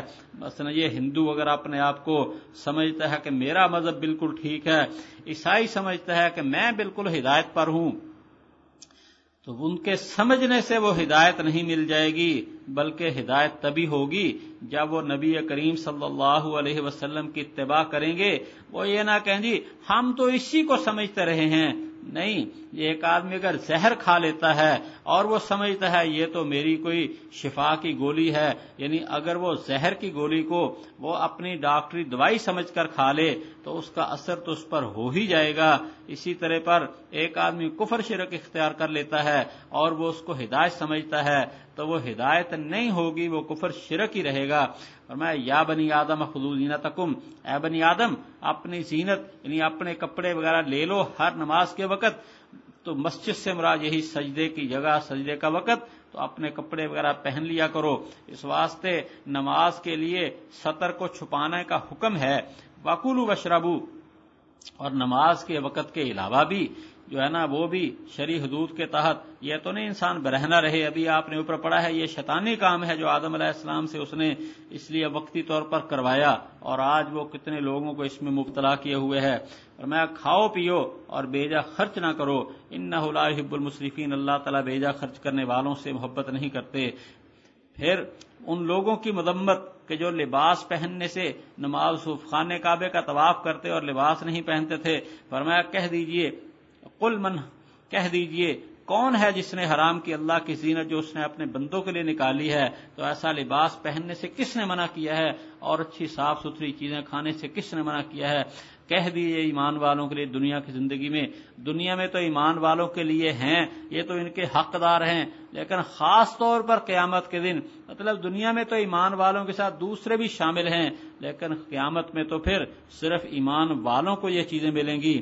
وہاں جب سب لوگ پیدا ہوں گے تو ان کے اوپر کوئی لباس نہیں ہوگا، اور پھر سب سے پہلے حضرت ابراہیم علیہ السلام کو، نبی علیہ الصلوۃ والسلام کو لباس پہنایا جائے گا، اس کے بعد پھر درجہ بدرجہ لباس ایمان والوں کو ملے گا، لیکن کافر لوگ وہ بغیر لباس کے دوزخ کے اندر جلیں گے۔ ان کا لباس بھی اگر ہوگا تو کیا کہ ان کے اوپر گندگ لگا دی جائے گی، جس کی وجہ سے آگ اور زیادہ ان کو لگے گی۔ میں یہ ایمان والوں کے لیے دنیا کی زندگی کے اندر خاص طور پر قیامت میں تو یہ نعمتیں صرف ہیں ہی ایمان والوں کے لیے۔ کذالک نفصل الآیات، اسی طرح پر ہم آیات کو کھول کر بیان کرتے ہیں ان لوگوں کے لیے جو علم رکھتے ہیں۔ قل انما حرم ربی الفواحش، کہہ دیجئے کہ حرام کیا میرے پروردگار نے بے حیائی کی باتوں کو جو اس سے ظاہر ہیں اور جو پوشیدہ ہیں، یعنی خواہ وہ بے حیائی کھل کر ہو یا پوشیدہ ہو، حتیٰ کہ دل کے اندر بھی کسی غیر کا تصور کر کے آدمی بے حیائی کرے، وہ بھی اس کے لیے جائز نہیں ہے۔ اور گناہ کو اور ناحق زیادتی، اور اس کو بھی اللہ تعالیٰ نے حرام کیا کہ تم اللہ کے ساتھ اس کو شریک کرو جس کی اللہ نے کوئی سند نہیں اتاری، اور یہ کہ تم اللہ تعالیٰ کے بارے میں وہ باتیں کہو جس کا تم علم نہیں ہے۔ وَلِكُلِّ أُمَّةٍ اجل، ہر جماعت کی ہم نے ایک وقت مقرر کر دیا ہے، جب وہ طے شدہ وقت آتا ہے تو ایک گھڑی بھی آگے پیچھے نہیں ہوتے۔ اس کے بعد پھر آدم علیہ السلام کو بھیجا تو سب بنی آدم کو کچھ جو احکامات دیے، ان میں ایک یہ بھی ہے، یا بنی آدم اما یاتینکم رسل منکم، اے بنی آدم اگر تمہارے پاس رسول آئیں تم میں سے جو تمہارے اوپر میری آیات پڑھیں تو جو ڈرے اور نیک ہو جائے تو ان پر کوئی خوف نہیں ہوگا اور نہ وہ غمگین ہوں گے۔ یہ اس وقت کہہ دیا کہ اگر تمہارے پاس میرے پیغمبر آئیں تو ان کی ماننی ہوگی۔ چنانچہ حضرت نوح علیہ السلام آئے، حضرت ابراہیم آئے، حضرت موسیٰ علیہ السلام، حضرت عیسیٰ علیہ السلام، اور بہت سارے انبیاء کرام تشریف لائے ہیں اور ان کی پیروی کا حکم تھا۔ فرمایا اور جو انہوں نے تکذیب کی میری آیات کے اور اس سے تکبر کیا تو یہ لوگ آگ والے اس میں ہمیشہ رہیں گے۔ اب یہاں سے بھی کچھ لوگ کہتے ہیں دیکھو جی نبوت جاری ہے، اگر رسول آئیں، اس کا مطلب اگر آئیں یعنی آئیں گے تو ان کی بات ماننی ہوگی۔ بھئی یہ دیکھنا ہے کہ پہلے انبیاء آتے رہے ہیں اور وہ بتاتے رہے میرے بعد میں نبی آئیں گے، لیکن عیسیٰ علیہ السلام نے صرف یہ کہا ہے کہ میرے بعد احمد صلی اللہ علیہ وسلم آئیں گے۔ نبی علیہ السلام کا ایک نام احمد بھی ہے اور نبی کریم صلی اللہ علیہ وسلم تشریف لائے ہیں، تو آپ نے کہہ دیا کہ میں اللہ کا آخری نبی ہوں، میرے بعد کوئی نبی نہیں ہوگا۔ آپ نے اپنے بعد ہر قسم کے فتنوں کی خبر دی ہے، دجال کے آنے کی خبر دی ہے، اس کا حلیہ تک بتا دیا ہے، لیکن آپ نے اپنے بعد کسی نئے نبی کی خبر نہیں دی، بلکہ یہ کہا ہے میرے بعد جھوٹے لوگ ہوں گے اور وہ نبوت کا دعویٰ کریں گے۔ اس واسطے ایسی آیات سے نبوت کے جاری ہونے کے دلیل پکڑنا یہ خطرناک گمراہ لوگوں کا کام ہے، ایمان کی یہ بات نہیں ہے۔ فرمایا آگے کون بڑا ظالم اس سے جو اللہ تعالیٰ پہ جھوٹ باندھے یا اس کی آیات کی تکذیب کرے۔ تو جھوٹ باندھنے کی ایک شکل یہ ہے کہ سچے نبی کا انکار، اور ایک شکل یہ ہے کہ جھوٹا دعوی نبوت۔ اولئک ینالہم نصیبہم من الکتاب، ان لوگوں کا جو حصہ لکھا ہوا ہے کتاب سے وہ پہنچے گا۔ مطلب اللہ نے جو بھی ان کے بارے میں جو بھی قسمت لکھ دی ہے دنیا کے اندر وہ تو مل جائے گی، لیکن جب ہمارے بھیجے ہوئے فرشتے آئیں گے روح قبض کرنے کے لیے، وہ کہیں گے اللہ کے علاوہ جن کو تم پکارتے تھے وہ کہاں ہو؟ وہ کہیں گے وہ تو جاتے رہے، پتہ نہیں کدھر چلے گئے، اور اپنے بارے میں اقرار کریں گے کہ یہ نافرمان کافر تھے۔ اور پھر جب یہ تو فرشتوں کے ساتھ بات ہوگی، اور جب قیامت کا دن ہوگا اللہ فرمائے گا ادخلوا فی امم، ان لوگوں کے ساتھ ہی دوزخ میں چلے جاؤ جو تم سے پہلے جنوں انسانوں میں سے تھے، وہ دوزخ میں جا چکی ہیں جماعتیں، تم بھی ان کے ساتھ ہی دوزخ میں چلے جاؤ۔ تو دوزخ کے اندر ہر زمانے کے کافروں کو ان کے مرتبوں میں ان کی جگہوں پہ ڈالا جائے گا۔ اللہ تعالیٰ بچائے، وہ کوئی معمولی جگہ نہیں ہے، بہت وسیع جگہ ہے۔ جنت کے اندر اتنی جگہ ہے، سارے انسانوں کو وہاں رکھ دیا جائے، جنت نہ بہت بڑی ہے، سارے ہی آ جائیں تو جنت نہیں بھرے گی۔ اور دوزخ میں سارے نیک گناہگار سب انسانوں کو خدا نخواستہ وہاں چلا ڈال دیا جائے تو بھی وہ نہیں بھرے گی۔ اللہ تعالیٰ ان کو کہے گا چلے جاؤ۔ فرمایا کلما دخلت، ایک عجیب منظر بتایا، فرمایا جب کبھی کوئی جماعت اس میں جائے گی تو وہ اپنے ساتھ والی پر لعنت بھیجے گی۔ جنت میں یہ نعمت ہے، ہر کوئی دوسرے کو سلام کہے گا، اور دوزخ کے اندر جہاں اور مصیبتیں ہوں گی، ایک مصیبت یہ ہے کہ ہر جماعت دوسرے پہ لعنت بھیجے گی۔ فرمایا یہاں تک کہ جب سب اس میں گر چکیں گے، اکٹھے ہو جائیں گے، تو پھر بعد والے پہلوں کے بارے میں کہیں گے اے ہمارے پروردگار، انہوں نے ہمیں گمراہ کیا ہے تو ان کو آگ کا دگنا عذاب عطا فرما۔ جب دیکھیں گے اب ہم چھوٹ نہیں سکتے تو کہیں گے یہ ہماری گمراہی کا باعث بنے ہیں، اللہ تو ان کو دگنا عذاب دے۔ اللہ فرمائے گا ہر کسی کے لیے دگنا ہے لیکن تم نہیں جانتے۔ مطلب یہ ہے کہ اگر انہوں نے تم کو گمراہ کیا ہے تو تم نے بھی تو آگے دوسروں کو گمراہ کیا ہے، اس واسطے تمہیں بھی ان کی گمراہ کرنے کا گناہ ملے گا۔ پھر اسی طرح پر دوزخ کے اندر عذاب بڑھتا چلا جائے گا، تو آج جتنا ہے کچھ دنوں کے بعد اس سے کتنا زیادہ ہو جائے گا۔ پھر فرمایا وقالت اولاہم، پہلے والی دوسرے کو کہے گی تو نہ رہی تمہارے لیے ہمارے اوپر کوئی بڑھائی، تو چکھو عذاب اس وجہ ہے جو کمایا کرتے تھے۔ مطلب یہ ہے ایک دوسرے کو برا برا کہنا، لان تان ہوگی۔ فرمایا ان الذین کذبوا بآیاتنا، جنہوں نے ہماری آیات کی تکذیب کر اس سے تکبر کیا، ان کے لیے آسمان کے دروازے نہ کھلیں گے اور نہیں داخل ہوں گے جنت میں یہاں تک کہ داخل ہو جائے اونٹ سوئی کے ناکے میں۔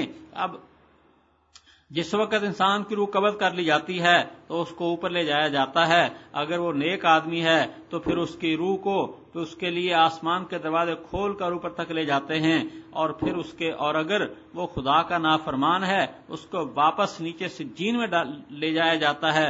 اس کا دل چاہتا ہے اوپر جانے کو، وہ چاہے گا کہ میں بھی آسمان میں چڑھ جاؤں، لیکن اس کے لیے دروازے نہیں کھلیں گے اور وہ حسرت اور افسوس کے ساتھ اس کو نیچے آنا پڑے گا۔ فرمایا کہ جب تک سوئی کے ناکے میں ایک اونٹ نہ چلا جائے، اب ظاہر بات ہے کہ سوئی کا ناکا چھوٹا سا ہوتا ہے، اس میں اونٹ نہیں جا سکتا۔ اسی طرح پر جنتی جو ہے نا، جنت کے اندر یا یہ لوگ خدا کے نافرمان جنت میں نہیں جا سکتے بلکہ ہمیشہ دوزخ میں جلتے رہیں گے۔ وَكَذَلِكَ نَجْزِي الْمُجْرِمِينَ، اسی طرح پر ہم ان مجرموں کو بدلہ دیں گے۔ پھر فرمایا لہم من جہنم مہاد، ان کے لیے دوزخ سے بچھونا ہے اور ان کے اوپر اوڑھنا ہے، تو نیچے جو بستر ہے وہ بھی دوزخ، وہ بھی آگ، اور اوپر لینے کے لیے کمبل وغیرہ اگر ہوگا وہ بھی آگ۔ مطلب یہ ہے کہ ہر طرف آگ ہی آگ ہوگی۔ وَكَذَلِكَ نَجْزِي الظَّالِمِينَ، اسی طرح پر ہم ان ظالموں کو بدلہ دیتے ہیں۔ اور وہ لوگ جو ایمان لائے اور انہوں نے اچھے کام کیے، ہم کسی کو نہیں تکلیف دیتے مگر اس کی وسعت گنجائش کے مطابق، یہ لوگ آگ والے اس کے اندر ہمیشہ رہیں گے۔ فرمایا جو ان کے سینوں میں کوئی ناراضگی ہوگی وہ بھی ہم نکال دیں۔ تو یہ بھی ایک نعمت ہوگی دنیا کے اندر، ایمان والوں میں اگر کوئی ناراضگی، کوئی لڑائی جھگڑا ہے اور ہیں سارے مسلمان ہی، تو اللہ تعالیٰ وہ ساری ناراضگیاں ان کے دلوں سے نکال دے گا اور ان کو نہایت محبت پیار دے کر جنت کے اندر داخل کرے گا، ان کے نہر جاری ہوگی، اور وہ کہیں گے الحمدللہ، سب تعریفیں اللہ کے لیے ہیں جس نے ہمیں اس کی ہدایت دی، شکر ادا کریں گے۔ وما كنا لنهتدي لولا ان هدانا اللہ، اور ہم نہیں تھے کہ ہدایت پاتے اگر اللہ تعالیٰ میں ہدایت نہ دیتا۔ دیکھو جو لوگ اللہ کو ماننے والے ہیں، دنیا میں تقدیر کو مانتے تھے کہ اللہ تعالیٰ نے ہمیں ہدایت دی ہے، تو وہاں پھر وہ اللہ تعالیٰ کی نعمت کا شکر ادا کریں گے، اور ان کو پھر کیا کہا جائے گا کہ تم اپنے عمل کی وجہ سے جنت میں چلے گئے۔ ابھی آگے آنے والا ہے، ان کو کہا جائے گا عمل کی وجہ سے جنت میں چلے گئے، اور جو اپنے کفر و شرک کی وجہ جو دنیا میں تقدیر کو نہیں مانتے تھے تو ان کو یہ کہا جائے گا کہ اپنے عمل کی وجہ سے، بلکہ وہ اپنے بدبختی کا اقرار کریں گے لیکن وہاں کچھ فائدہ نہیں ہوگا۔ تو عقیدہ تقدیر کو ماننا نہایت ضروری ہے۔ اس وقت ایمان والے کیا کہیں گے؟ اللہ تیرا شکر ہے، ہم تو تو نے ہمیں اس کی توفیق دی، اگر اللہ ہمیں ہدایت نہ دیتا ہم ہدایت نہیں پا سکتے تھے۔ ہمارے رب کے رسول سچی بات لے کر آ گئے ہیں اور ان کو آواز دی جائے گی کہ یہ جنت ہے جس کا تمہیں وارث بنا دیا گیا ہے اس وجہ سے کہ تم کیا کرتے تھے۔ تو وہ بندے کہیں گے اللہ کی مہربانی سے آئے ہیں، اور اللہ کی طرف سے کہا جائے گا تم اپنے عمل کی وجہ سے آئے ہو۔ تو یہ کہ اصل تو مہربانی اللہ کی ہے، عمل اس کا سبب ہے، اور عمل بھی اللہ کی مہربانی سے ہے۔ اور پھر فرمایا جنت والے دوزخ والوں کو آواز دیں گے کہ ہم نے پایا ہے جو ہمارے پروردگار نے ہم سے وعدہ کیا اس کو سچ پا لیا ہے، تم بتاؤ کہ جو تمہارے رب نے تم سے وعدہ کیا ہے اس کو تم نے کیسا پایا ہے؟ وہ کہیں گے ہاں ہاں ہم نے اس کو بالکل ٹھیک پایا ہے، اللہ نے کہا تھا، اس کے انبیاء نے کہہ دیا تھا ایمان نہیں لاؤ گے دوزخ میں جانا پڑے گا، ہم نے وہ دوزخ دیکھ لی ہے۔ لیکن اس وقت ایمان ماننے کا کیا فائدہ ہوگا؟ فرمایا دیکھ کر مانا تو کیا مانا، فاذن مؤذن، ایک اعلان کرنے والا ان کے درمیان اعلان کرے گا کہ اللہ کی لعنت ہو ان ظالموں پر جو اللہ کے راستے سے روکتے تھے اور اس میں کجی تلاش کیا کرتے تھے، اور وہ آخرت کا انکار کرنے والے تھے۔ اور یہ میں پہلے بارہا کہہ چکا ہوں کہ یہ جدید ذہن دینے والے فتنے باز لوگ یہ اللہ کے راستے اس میں کجی تلاش کرتے ہیں، اور اللہ کے راستے کی وضاحت صراط مستقیم کی شکل میں آپ کو سمجھا چکا ہوں کہ نبی علیہ الصلوۃ والسلام نے جو لکیر لگائی تھی اس کے بارے میں فرمایا ھذا صراط اللہ، یہ اللہ کا راستہ ہے۔ تو کابر کے اتباع میں رہنا، اپنے سے لے کے نبی علیہ الصلوۃ والسلام تک جو سلسلہ ہے اس پر اعتماد کرنا، ادب و احترام کرنا، یہ صراط مستقیم ہے۔ اور یہ غامدی جیسے لوگ ہمیشہ اس میں کجی تلاش کرتے ہیں، اس کے اوپر اعتراضات کرتے ہیں اور لوگوں کو اپنے بڑوں سے دور کر کے اپنی طرف ملانا چاہتے ہیں، تو یہ ان کے اوپر یہ بات بالکل پوری آتی ہے، یبغون حیواجہ، اس میں کجی تلاش کرتے ہیں اور آخرت کے منکر۔ فرمایا وبینہما حجاب، اور ان کے درمیان میں ایک پردہ ہوگا، اہل جنت اہل دوزخ کے درمیان میں ایک پردہ ہوگا۔ اور آراف ایک جگہ ہے، وہاں کچھ لوگ ہوں گے جن کو جو پہچانیں گے سب کو اپن کی نشانیوں سے، جنت والوں کو بھی پہچانیں گے دوزخ والوں کو بھی، اور وہ جنت والوں کو آواز دیں گے تم پہ سلامتی ہو، اس میں داخل نہیں ہوئے ہوں گے اور وہ طمع کرتے ہوں گے اللہ ہمیں بھی جنت میں لے جائے، اور پھر اللہ جنت ان کو دے دے گا۔ وَإِذَا صُرِفَتْ أَبْصَارُهُمْ، جب ان کی نگاہیں دوزخ والوں کی طرف پھریں گی وہ کہیں گے ہمارے پروردگار ہمیں نہ کر دیجئے ان ظالم قوم کے ساتھ، دوزخ والوں سے وہ وہاں پناہ مانگے۔ یہ فرمایا وَنَادَىٰ أَصْحَابُ الْأَعْرَافِ، اور آراف والے آواز دیں گے ان لوگوں کو جن کو پہچانیں گے ان کی نشانیوں سے، کہیں گے نہیں آئے کام آئے تمہاری جماعت اور جو تم تکبر کیا کرتے تھے، کیا یہ لوگ ہیں کہ تم قسم کھاتے تھے ان کو اللہ تعالی رحمت کے ساتھ اللہ کی رحمت نہیں پہنچے گی، داخل ہو جو جنت میں تم پہ کوئی خوف نہیں اور نہ تم غمگین ہوگے۔ اور آواز دیں گے دوزخ والے جنت والوں کو کہ ہمارے اوپر بہاؤ کچھ پانی یا اس سے جو اللہ نے تم کو دیا ہے رزق، وہ کہیں گے بے شک اللہ نے ان کو حرام کر دیا کافروں کے اوپر، وہ لوگ جنہوں نے اپنے دین کو کھیل اور تماشا بنا لیا تھا اور ان کو دنیا کی زندگی نے دھوکے میں رکھا، تو آج ہم ان کو بھرائیں گے جیسے وہ ہمارے اس دن کی ملاقات کو بھول گئے اور وہ ہماری آیات کا انکار کیا کرتے تھے۔ اور بے شک ہم ان کے پاس لائے ہیں کتاب جس کو ہم نے مفصل بیان کیا ہے اپنے علم کے ساتھ، ہدایت اور رحمت لوگوں کے لیے جو ایمان رکھتے ہیں، نہیں یہ انتظار کرتے مگر اس کے حقیقت کے ظاہر ہونے کا، جس دن اس کی حقیقت آئے گی تو وہ کہیں گے وہ لوگ جو انہوں نے اس کو بھلا دیا پہلے، ہمارے پاس قد جاءت رسل ربنا، ہمارے رب کے رسول سچی بات لے کر آئے تھے، تو کیا ہمارے لیے کوئی سفارشی ہیں جو ہماری سفارش کریں، یا ہم لوٹائے جائیں تو ہم کام کریں علاوہ اس کے جو کیا کرتے تھے، نقصان میں ڈالا انہوں نے اپنے آپ کو اور کھو گئے وہ جو افتراق جھوٹ باندھا کرتے تھے۔ بے شک تمہارا پروردگار وہ ہے جس نے آسمانوں اور زمین کو 6 دن میں پیدا کیا، پھر عرش کے اوپر مستوی ہوا، ڈھانپتا ہے وہ رات کو دن پر، تلاش کرتا ہے اس کو دوڑتا ہوا، اور سورج اور چاند اور ستارے تابعدار اس کے حکم سے، خبردار اسی کے لیے ہے پیدا کرنا اور حکم کرنا، بہت بابرکت ہے اللہ رب العالمین، پکارو تم اپنے پروردگار کو گڑ گڑا کر اور چپکے چپکے، بے شک وہ حد سے بڑھنے والوں کو پسند نہیں کرتا، اور نہ فساد کرو زمین میں اس کی اصلاح کے بعد، اور پکارو اس کو خوف اور امید سے، بے شک اللہ تعالیٰ کی رحمت ایمان نیکی کرنے والوں کے قریب ہے، وہی ہے جو بھیجتا ہے ہواؤں کو خوشخبری دینے کو اپنی رحمت کے آگے، یہاں تک کہ جب وہ اٹھاتی ہے ایسے بادل جو بوجھل ہو تو ہم اس کو ہانکتے ہیں ایک مردہ شہر کے لیے، ہم اتارتے اس کے ساتھ پانی تو نکالتے اس کے ساتھ ہر قسم کے پھل، اسی طرح ہم زندہ کریں گے مردوں کو تاکہ یہ تم نصیحت حاصل کرو، اور اچھا پاکیزہ شہر نکلتا ہے اس کا سبزہ اس کے رب کے حکم سے، اور جو خراب ہے نہیں نکلتا مگر ناقص، اسی طرح پر ہم آیات کو پھیر کر بیان کرتے ہیں، ان لوگوں کے لیے شکر ادا کرتے ہیں۔ بے شک ہم نے بھیجا نوح علیہ السلام کو ان کی قوم کی طرف، تو کہا ہے میری قوم اللہ کی عبادت کرو، تمہارے لیے اللہ کے سوا کوئی الہ نہیں، مجھے ڈر ہے تمہارے اوپر بڑے دن کے عذاب کا۔ کہا سرداروں نے ان کی قوم سے بے شک ہم تو یہ دیکھتے ہیں کلی گمراہی میں۔ کہا ہے میری قوم نہیں مجھے گمراہی، لیکن میں رسول ہوں رب العالمین کا، میں تمہیں پہنچاتا ہوں اپنے رب کے پیغامات اور تمہارا خیر خواہ ہوں، اور جانتا ہوں اللہ کی طرف سے جو تم نہیں جانتے۔ کیا تمہیں حیرانگی ہے اس بات پر؟ کیا ہے تمہارے پاس نہیں ہے تمہارے رب کی طرف سے ایک آدمی پر تم میں سے، تاکہ وہ تم کو ڈرائے اور تاکہ تم بچو اور تاکہ تم پہ رحم کیا جائے؟ فکذبوہ، انہوں نے اس کی تکذیب کر دی، تو ہم نے نجات دی اس کو جو ان کے ساتھ تھے کشتی میں، اور ڈبو دیا ان کو جنہوں نے تکذیب کی ہماری آیات کی، بے شک وہ اندھے لوگ تھے۔ اور قوم عاد کی طرف ان کے بھائی ہود کو بھیجا، کہا ہے میری قوم عبادت کرو اللہ کی، نہیں تمہارے لیے کوئی معبود اس کے سوا، کیا تم نہیں ڈرتے؟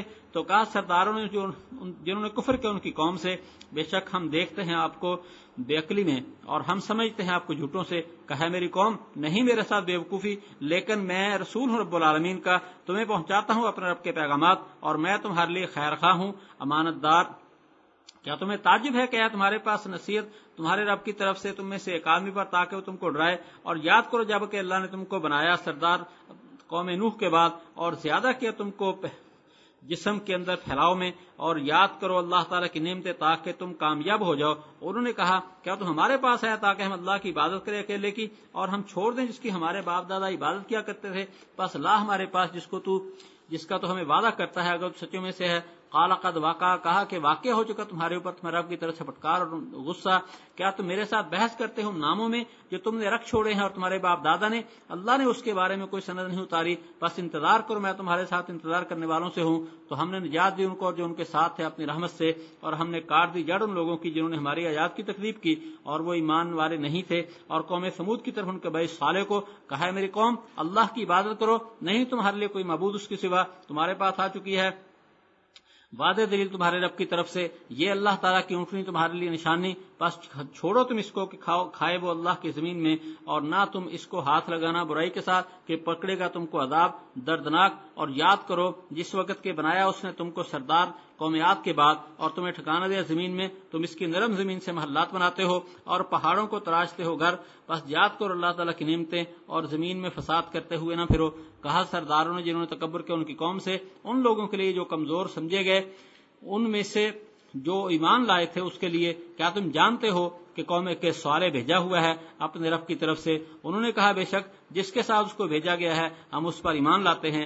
کہا ان لوگوں نے جنہوں نے تکبر کیا کہ جس کو تم مانتے ہم اس کو نہیں مانتے، تو انہوں نے کاٹا انہوں نے اونٹنی کو اور بڑھ گئے وہ اپنے رب کے حکم سے، اور انہوں نے کہا صالح کہ لے آ تو جس سے ہمیں ڈراتا ہے، اگر تو پیغمبروں میں سے ہے۔ تو پکڑا ان کو زلزلے نے تو اپنے گھروں کے اندر اوندے پڑے رہ گئے۔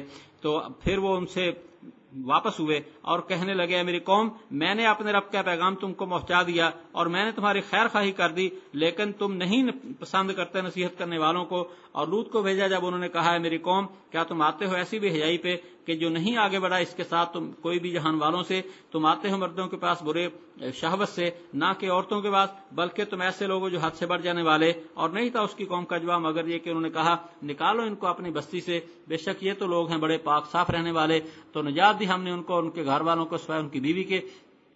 کانت من الغابرین، ہو گئی وہ پیچھے رہ جانے والوں سے، اور ہم نے ان کے اوپر ان پر مینہ برسایا۔ تو دیکھ کیسے انجام ہوا مجرموں کا۔ اور مدین کی طرف ان کے بھائی شعیب کو کہا ہے میری قوم اللہ کی عبادت کرو، نہیں تمہارے لیے کوئی معبود اس کے سوا، تمہارے پاس آ چکی ہے دلیل تمہارے رب کی طرف سے، بس ماپ تول کو پورا کرو اور لوگوں کو ان کی چیزیں کم نہ دو، زمین میں فساد نہ کرو اس کی اصلاح کے بعد، یہ تمہارے لیے بہتر ہے اگر تم ایمان والے ہو۔ اور نہ بیٹھو ہر راستے پہ ڈراتے ہوئے اور روکتے ہوئے اللہ کے راستے سے جو ایمان لائے اس پہ، اور تم اس میں کجی تلاش کرتے ہو۔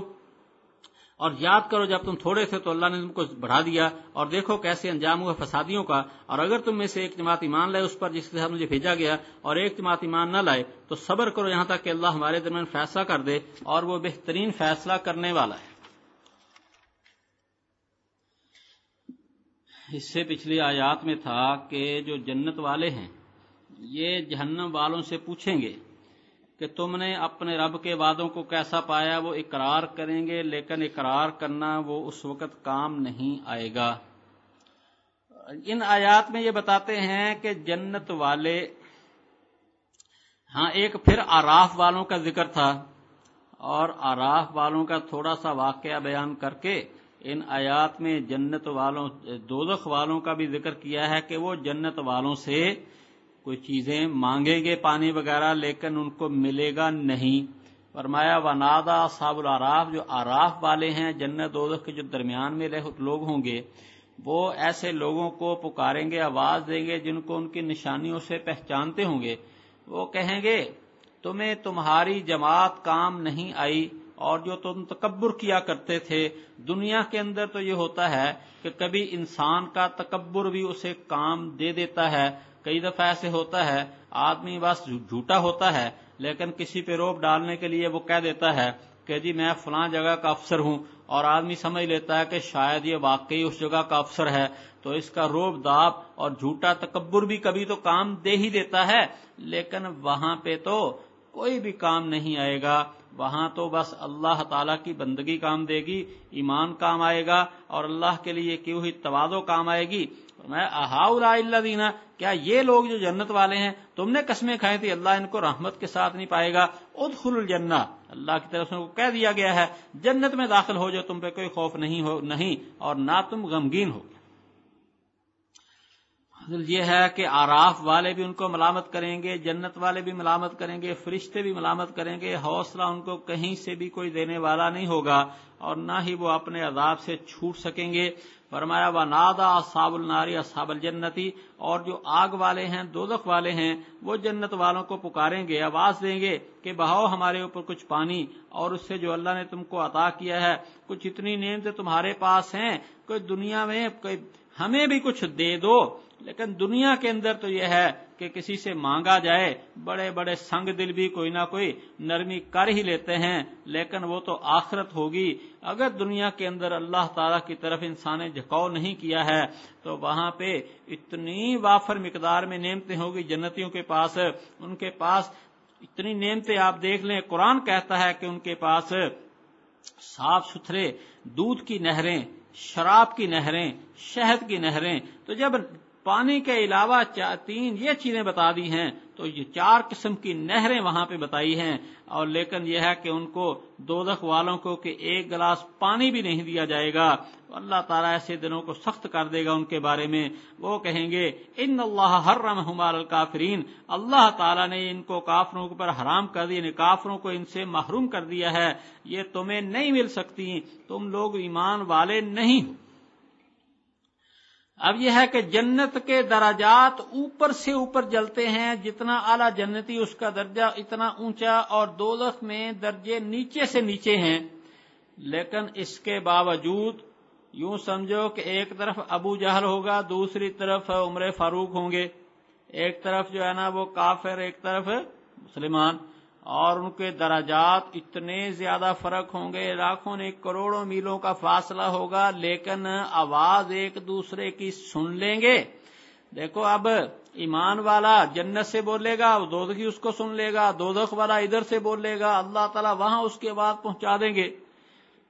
تو یہ باتیں بالکل برحق ہیں، اور دنیا کے اندر بھی دیکھ لو، اب یہ ہے کہ ایک آدمی یہاں ہوتا ہے، بات کرتا ہے، اسی وقت اس کی بات امریکہ میں سنائی دیتی ہے، امریکہ میں بولتا ہے یہاں آ جاتی ہے۔ تو اگر دنیا میں یہ چیزیں ہو سکتی ہیں تو پھر اللہ تعالیٰ کا نظام تو اس کا اپنا ہی ہے، اس کے لیے کیا مشکل ہے؟ یہ باتیں بالکل برحق ہیں، سچ ہیں۔ پھر کافروں کی نشانی بتائی ہے، وہ لوگ جنہوں نے اپنے دین کو کھیل تماشا بنا رکھا تھا، بس جو بھی ہے کھیل ہی۔ اللہ تعالیٰ بچائے ہم اپنے اوقات پہ غور کریں، آج ہم کیا کر رہے ہیں، کتنے کھیل ہیں، ہم نے انہی کو بس جو بھی کھیل آتا ہے اس کو اپنانا شروع کر دیتے ہیں۔ مثلا یہ دیکھ لے بسنت ہے، اس کے اندر پیسہ لگا دو، اور اس قسم کے کوئی بھی انگریزوں کے دن منائے ہوئے ہیں، کوئی محبت پیار کا دن کے نام سے یا کوئی اور، اس کو منانا شروع کر دیا۔ 1 اپریل ہے، اس کے اندر خرافات کرتے ہیں، اس کے اندر حصہ لینا شروع کر دیا۔ اور یہ ہولی کو ہندوؤں کا ہے، اب سنا اس کو بھی منانے لگے ہیں۔ بھئی ہم دنیا میں کھیل تماشے کے لیے نہیں آئے، اور نہ ہم نے خوشیاں منانی ہے یہاں پہ تو ہمیں آخرت کا غم کرنا ہے، آخرت کے فکر کے لیے ہمیں بھیجا گیا ہے۔ یہ نہیں کہ اب کرکٹ کا اگر حکومت نے لگا دیا ہے میچ تو اب سارا دن اسی کے آگے بیٹھے دیکھ رہے ہیں کون جیتا کون ہارا ہے، اور نظریں مانی جا رہی ہیں، جوئے لگائے جا رہے ہیں کون سی ٹیم جیتے گی کون سی ہارے گی، اور دعائیں مانگی جا رہی ہماری ٹیم جیتے۔ اللہ کے بندو، کھیل تماشے کو اپنا دین مت بناؤ، فکر آخرت کے لیے اللہ تعالی نے ہمیں پیدا کیا ہے۔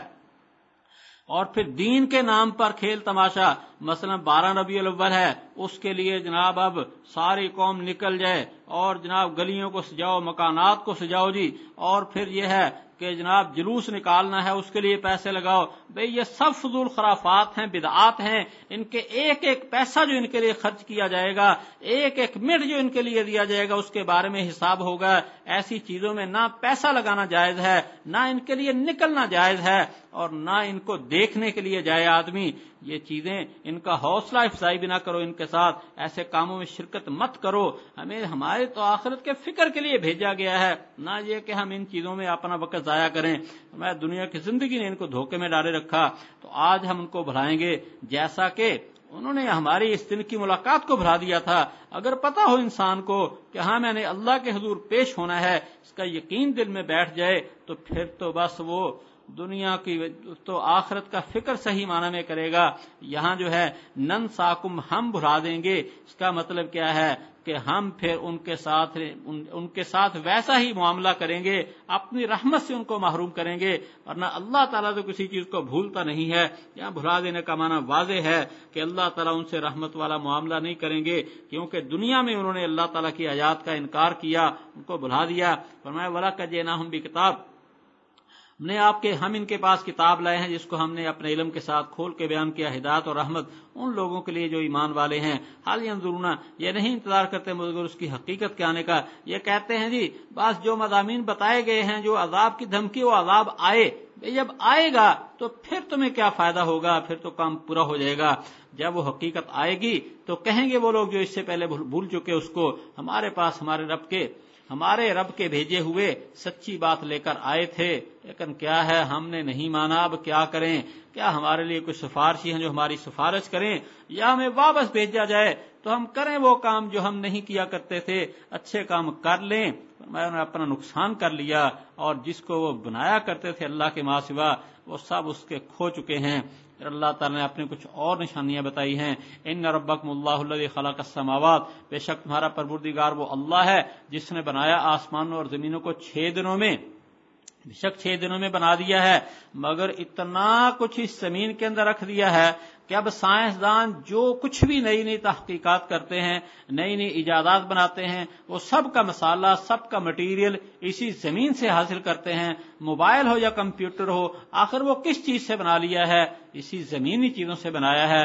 تو اللہ نے جب آسمان و زمین کو پیدا کیا ہے، اس نے یہ سب مٹیریل یہ زمین کے اندر رکھ دیے ہیں۔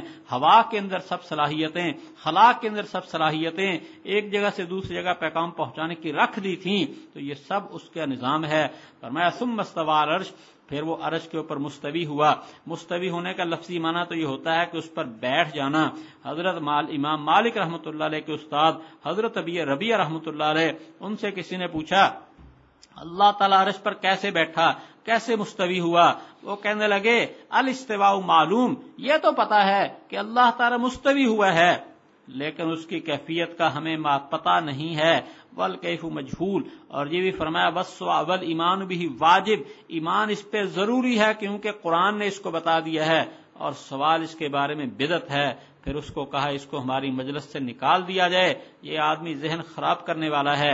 البتہ اتنی بات ہے، اب میں نے ہندوؤں کی کتاب میں پڑھا ہے، انہوں نے اس کے اوپر اعتراض کیا ہے، اور یہ اللہ تعالیٰ کیسے عرش پہ بیٹھا ہے؟ اس کا مطلب معاذ اللہ وہ حاضر ناظر نہیں ہے۔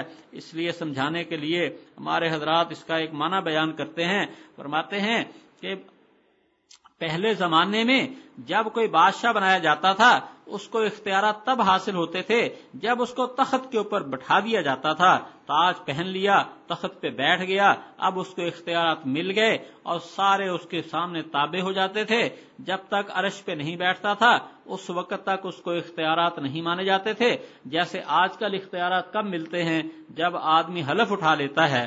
وہ کہتے ہیں پھر اس آیت کریمہ کا معنی کیا ہے کہ اللہ نے زمین و آسمان کو پیدا بھی کیا ہے اور کائنات کا نظام بھی اسی کے پاس ہے، ایسا نہیں ہے کہ پیدا کر کے اس نے کسی اور کے حوالے کر دیا۔ ہماری حالت کیا ہے؟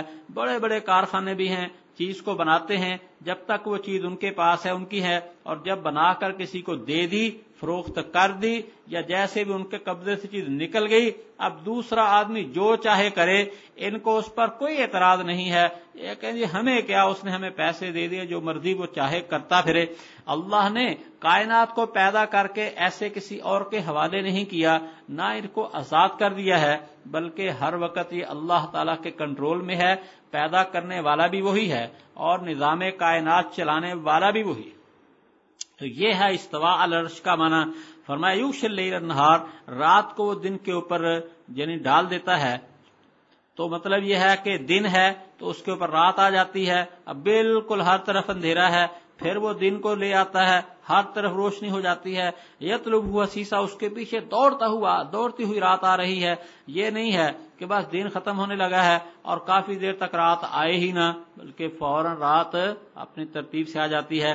سورج چاند ستارے سب اس کے حکم کے تابع ہیں۔ خبردار اسی کے لیے ہے خلق اور امر۔ مشہور تفسیر تو یہ ہے کہ پیدا کرنا بھی اللہ کے حکم سے ہے، ساری مخلوق بھی اس کی ہے، اور آگے حکم دینا بھی اسی کے اوپر ہے۔ جیسے پیدا کرنے والا وہ ہے، اسی طرح پر شریعت کے احکام بھی اسی کے ہیں۔ اب ہم نے کرنا کیا ہے؟ اللہ نے جس کا حکم دیا۔ بچنا کس سے ہے؟ جس سے اللہ نے ہمیں روک دیا۔ تو جیسے پیدا کرنے میں اللہ کا کوئی شریک نہیں ہے، اسی طرح پر شریعت کے بارے میں بھی، احکام کے بارے میں بھی اللہ تعالیٰ کا کوئی شریک نہیں ہے۔ بس وہ اکیلا جس چیز کو چاہے حلال کر دیا، جس کو چاہے اس نے حرام کر دیا، اس میں بھی اس کا کوئی شریک نہیں ہے۔ اور ایک صوفیاء کرام یہ بتاتے ہیں، فرماتے ہیں کہ اللہ کی کائنات دو قسم کی ہے۔ کچھ چیزیں ہیں جن کو اللہ تعالیٰ نے کن سے پیدا کیا، وہ کہا فوراً پیدا ہو گئی ہیں، وہ امر ہیں، اور کچھ چیزیں ہیں جو درجہ بدرجہ پیدا ہوتی ہیں، ان کے لیے وہ خلق کا لفظ استعمال کرتے ہیں۔ وہ فرماتے ہیں دیکھو روح جو ہے نا، یہ یکدم پیدا ہوئی ہے، یہ عالم امر سے ہے، اور انسانی جسم مرحلہ وار وقفے وقفے سے 9 مہینے میں بنتا ہے، تو اس کا تعلق عالم خلق کے ساتھ ہے۔ بہرحال عالم خلق ہو یا عالم امر ہو، سب اللہ تعالیٰ ہی کے حکم کے ماتحت ہے، کسی اور کا اس میں کوئی عمل دخل نہیں ہے۔ اللہ تعالیٰ بہت بابرکت ہے جو رب العالمین۔ پھر فرمایا کہ پکارو تم اپنے پروردگار کو گڑ گڑا کر اور چپکے سے۔ تو یہاں خفیہ ہے اور کہیں خیفہ کا لفظ آتا ہے۔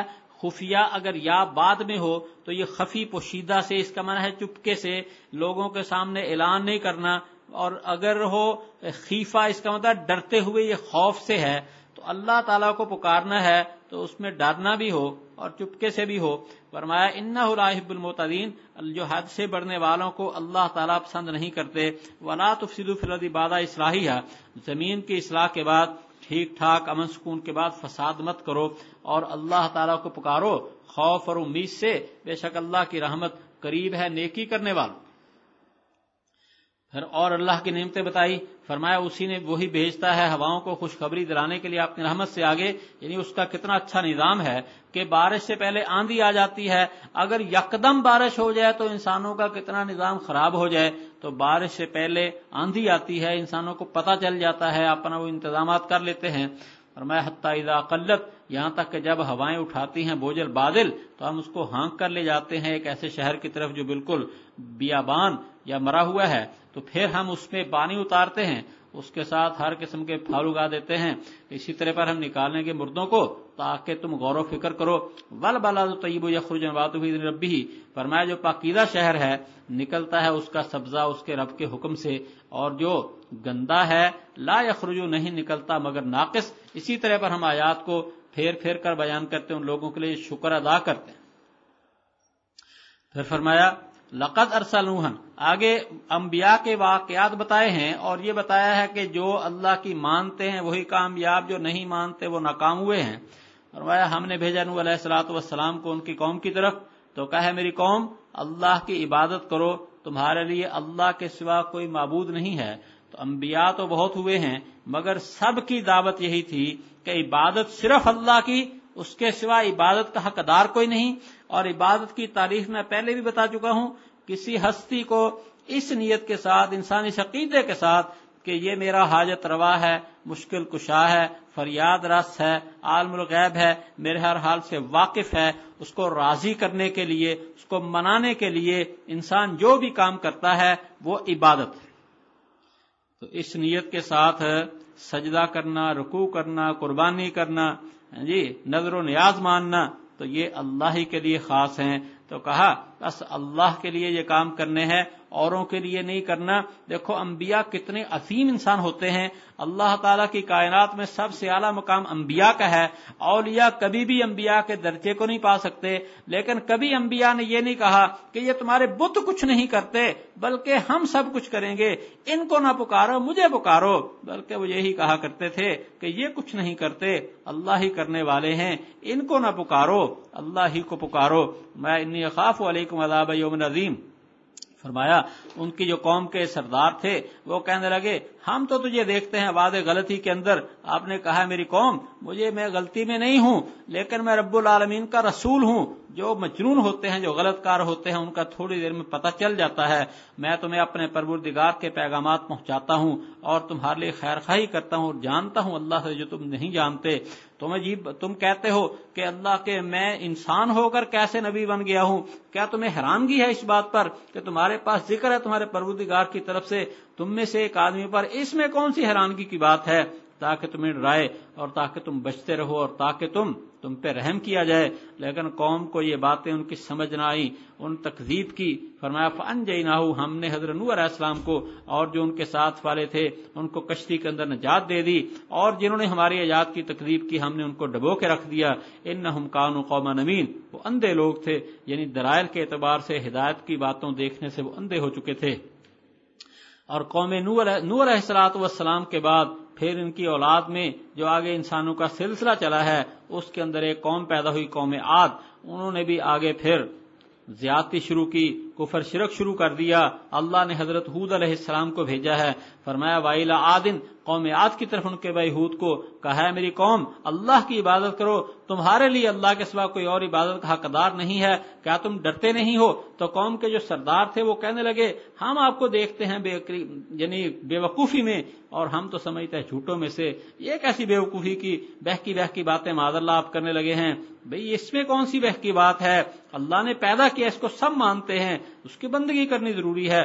कहा मेरी कौम मैं कोई बेवकूफ तो नहीं हूं, लेकिन मैं रसूल हूं रब्बुल आलमीन का, तुम्हें मैं तुम्हारे अपने रब के पैगामात पहुंचाता हूं और मैं तुम्हारा खैर खा हूं, अमानतदार हूं, काबिल एतमाद हूं। मैंने कोई गबन नहीं किया, मैं तुमसे कोई दुनिया की कोई चीज उजरत नहीं मांग रहा।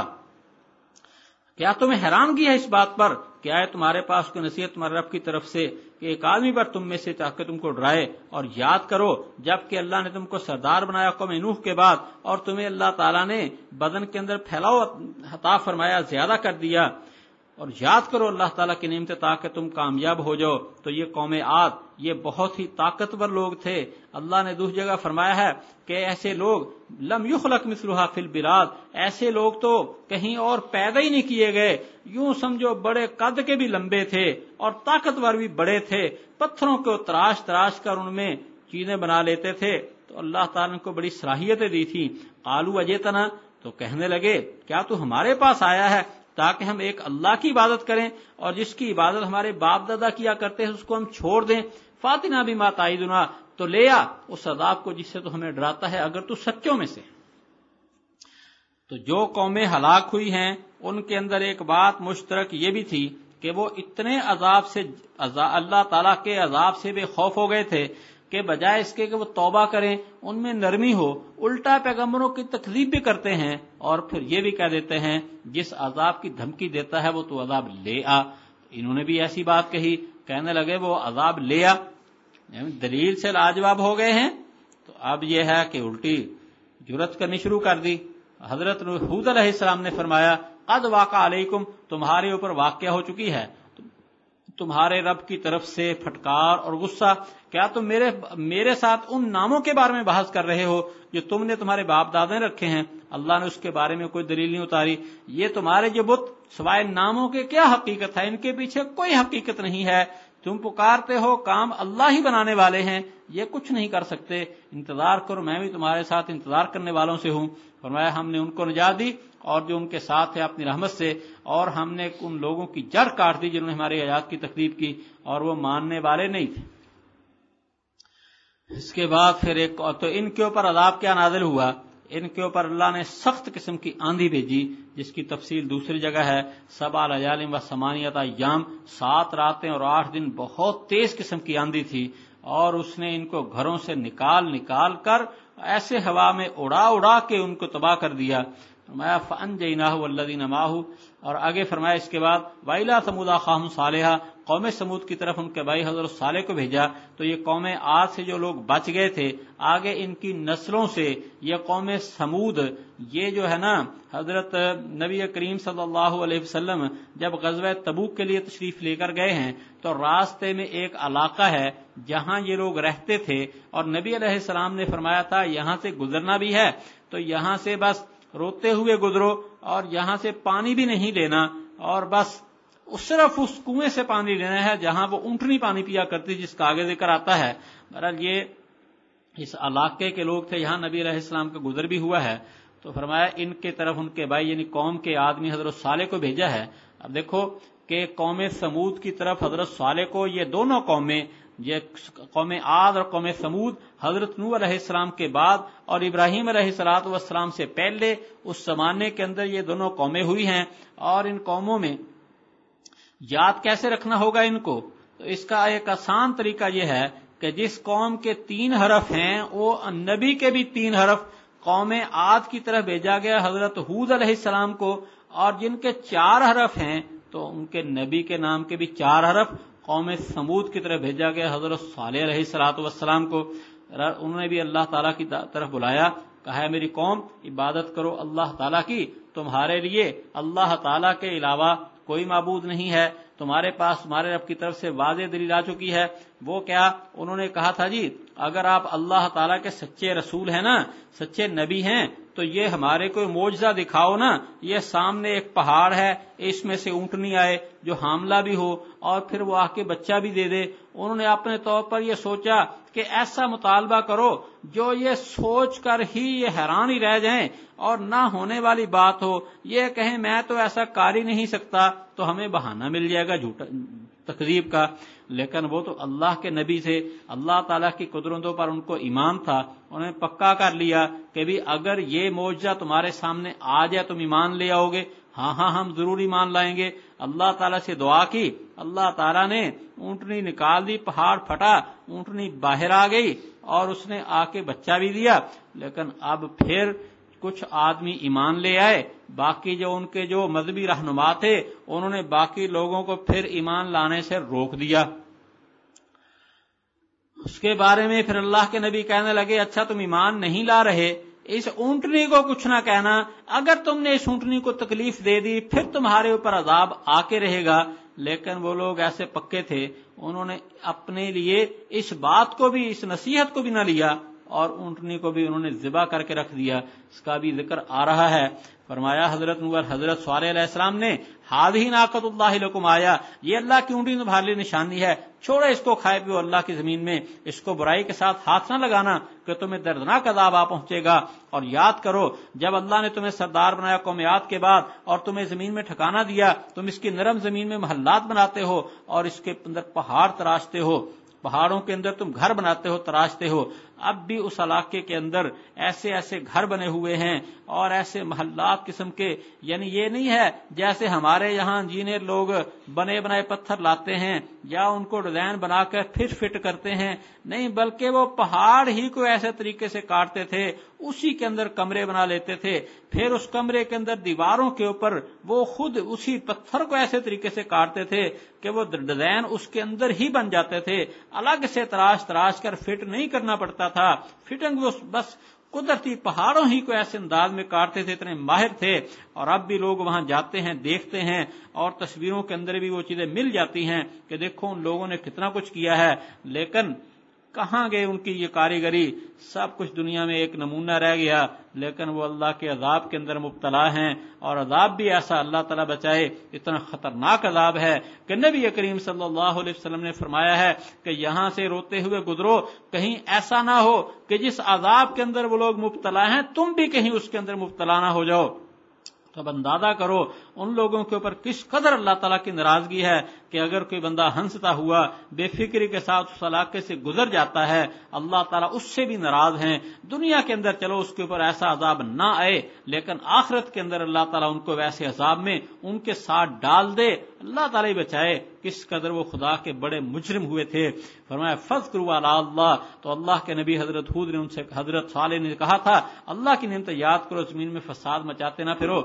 लेकिन उनके जो मुतकब्बिर मिजाज सरदार थे, फिर उनका वाकया, उन्होंने पूछा जो कमजोर थे उनमें ईमान वाले, अतालमुना, क्या तुम्हें यकीन है, मानते हो कि सालेह अल्लाह का अपने रब की तरफ से भेजा हुआ है? क्या तुम अपने हजरत सालेह की नबूवत पे, उनकी रिसालत पे ईमान लाते हो? उन्होंने कहा जिसके साथ उनको भेजा गया हम ईमान लाते हैं। तो कहा मुतकब्बिर लोगों ने, जिस पर तुम ईमान लाए हो हम उसको नहीं मानते।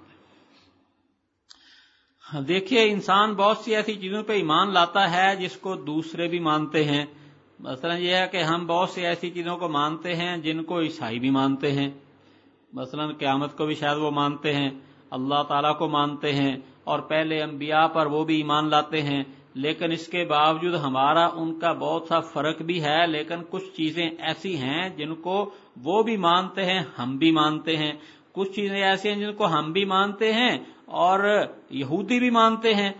तो हजरत, लेकिन उस कौम के सरदारों का इतना तकब्बुर, उन्होंने सिर्फ यही नहीं कहा कि साले को नहीं नबी मानते, उन्होंने कहा जिस जिस चीज को तुम मानते हो हम उसको नहीं मानते। तो जिद की भी इंतहा है। लेकिन फरमाया फिर क्या था, फाकर नाका, उन्होंने ऊंटनी को काट दिया।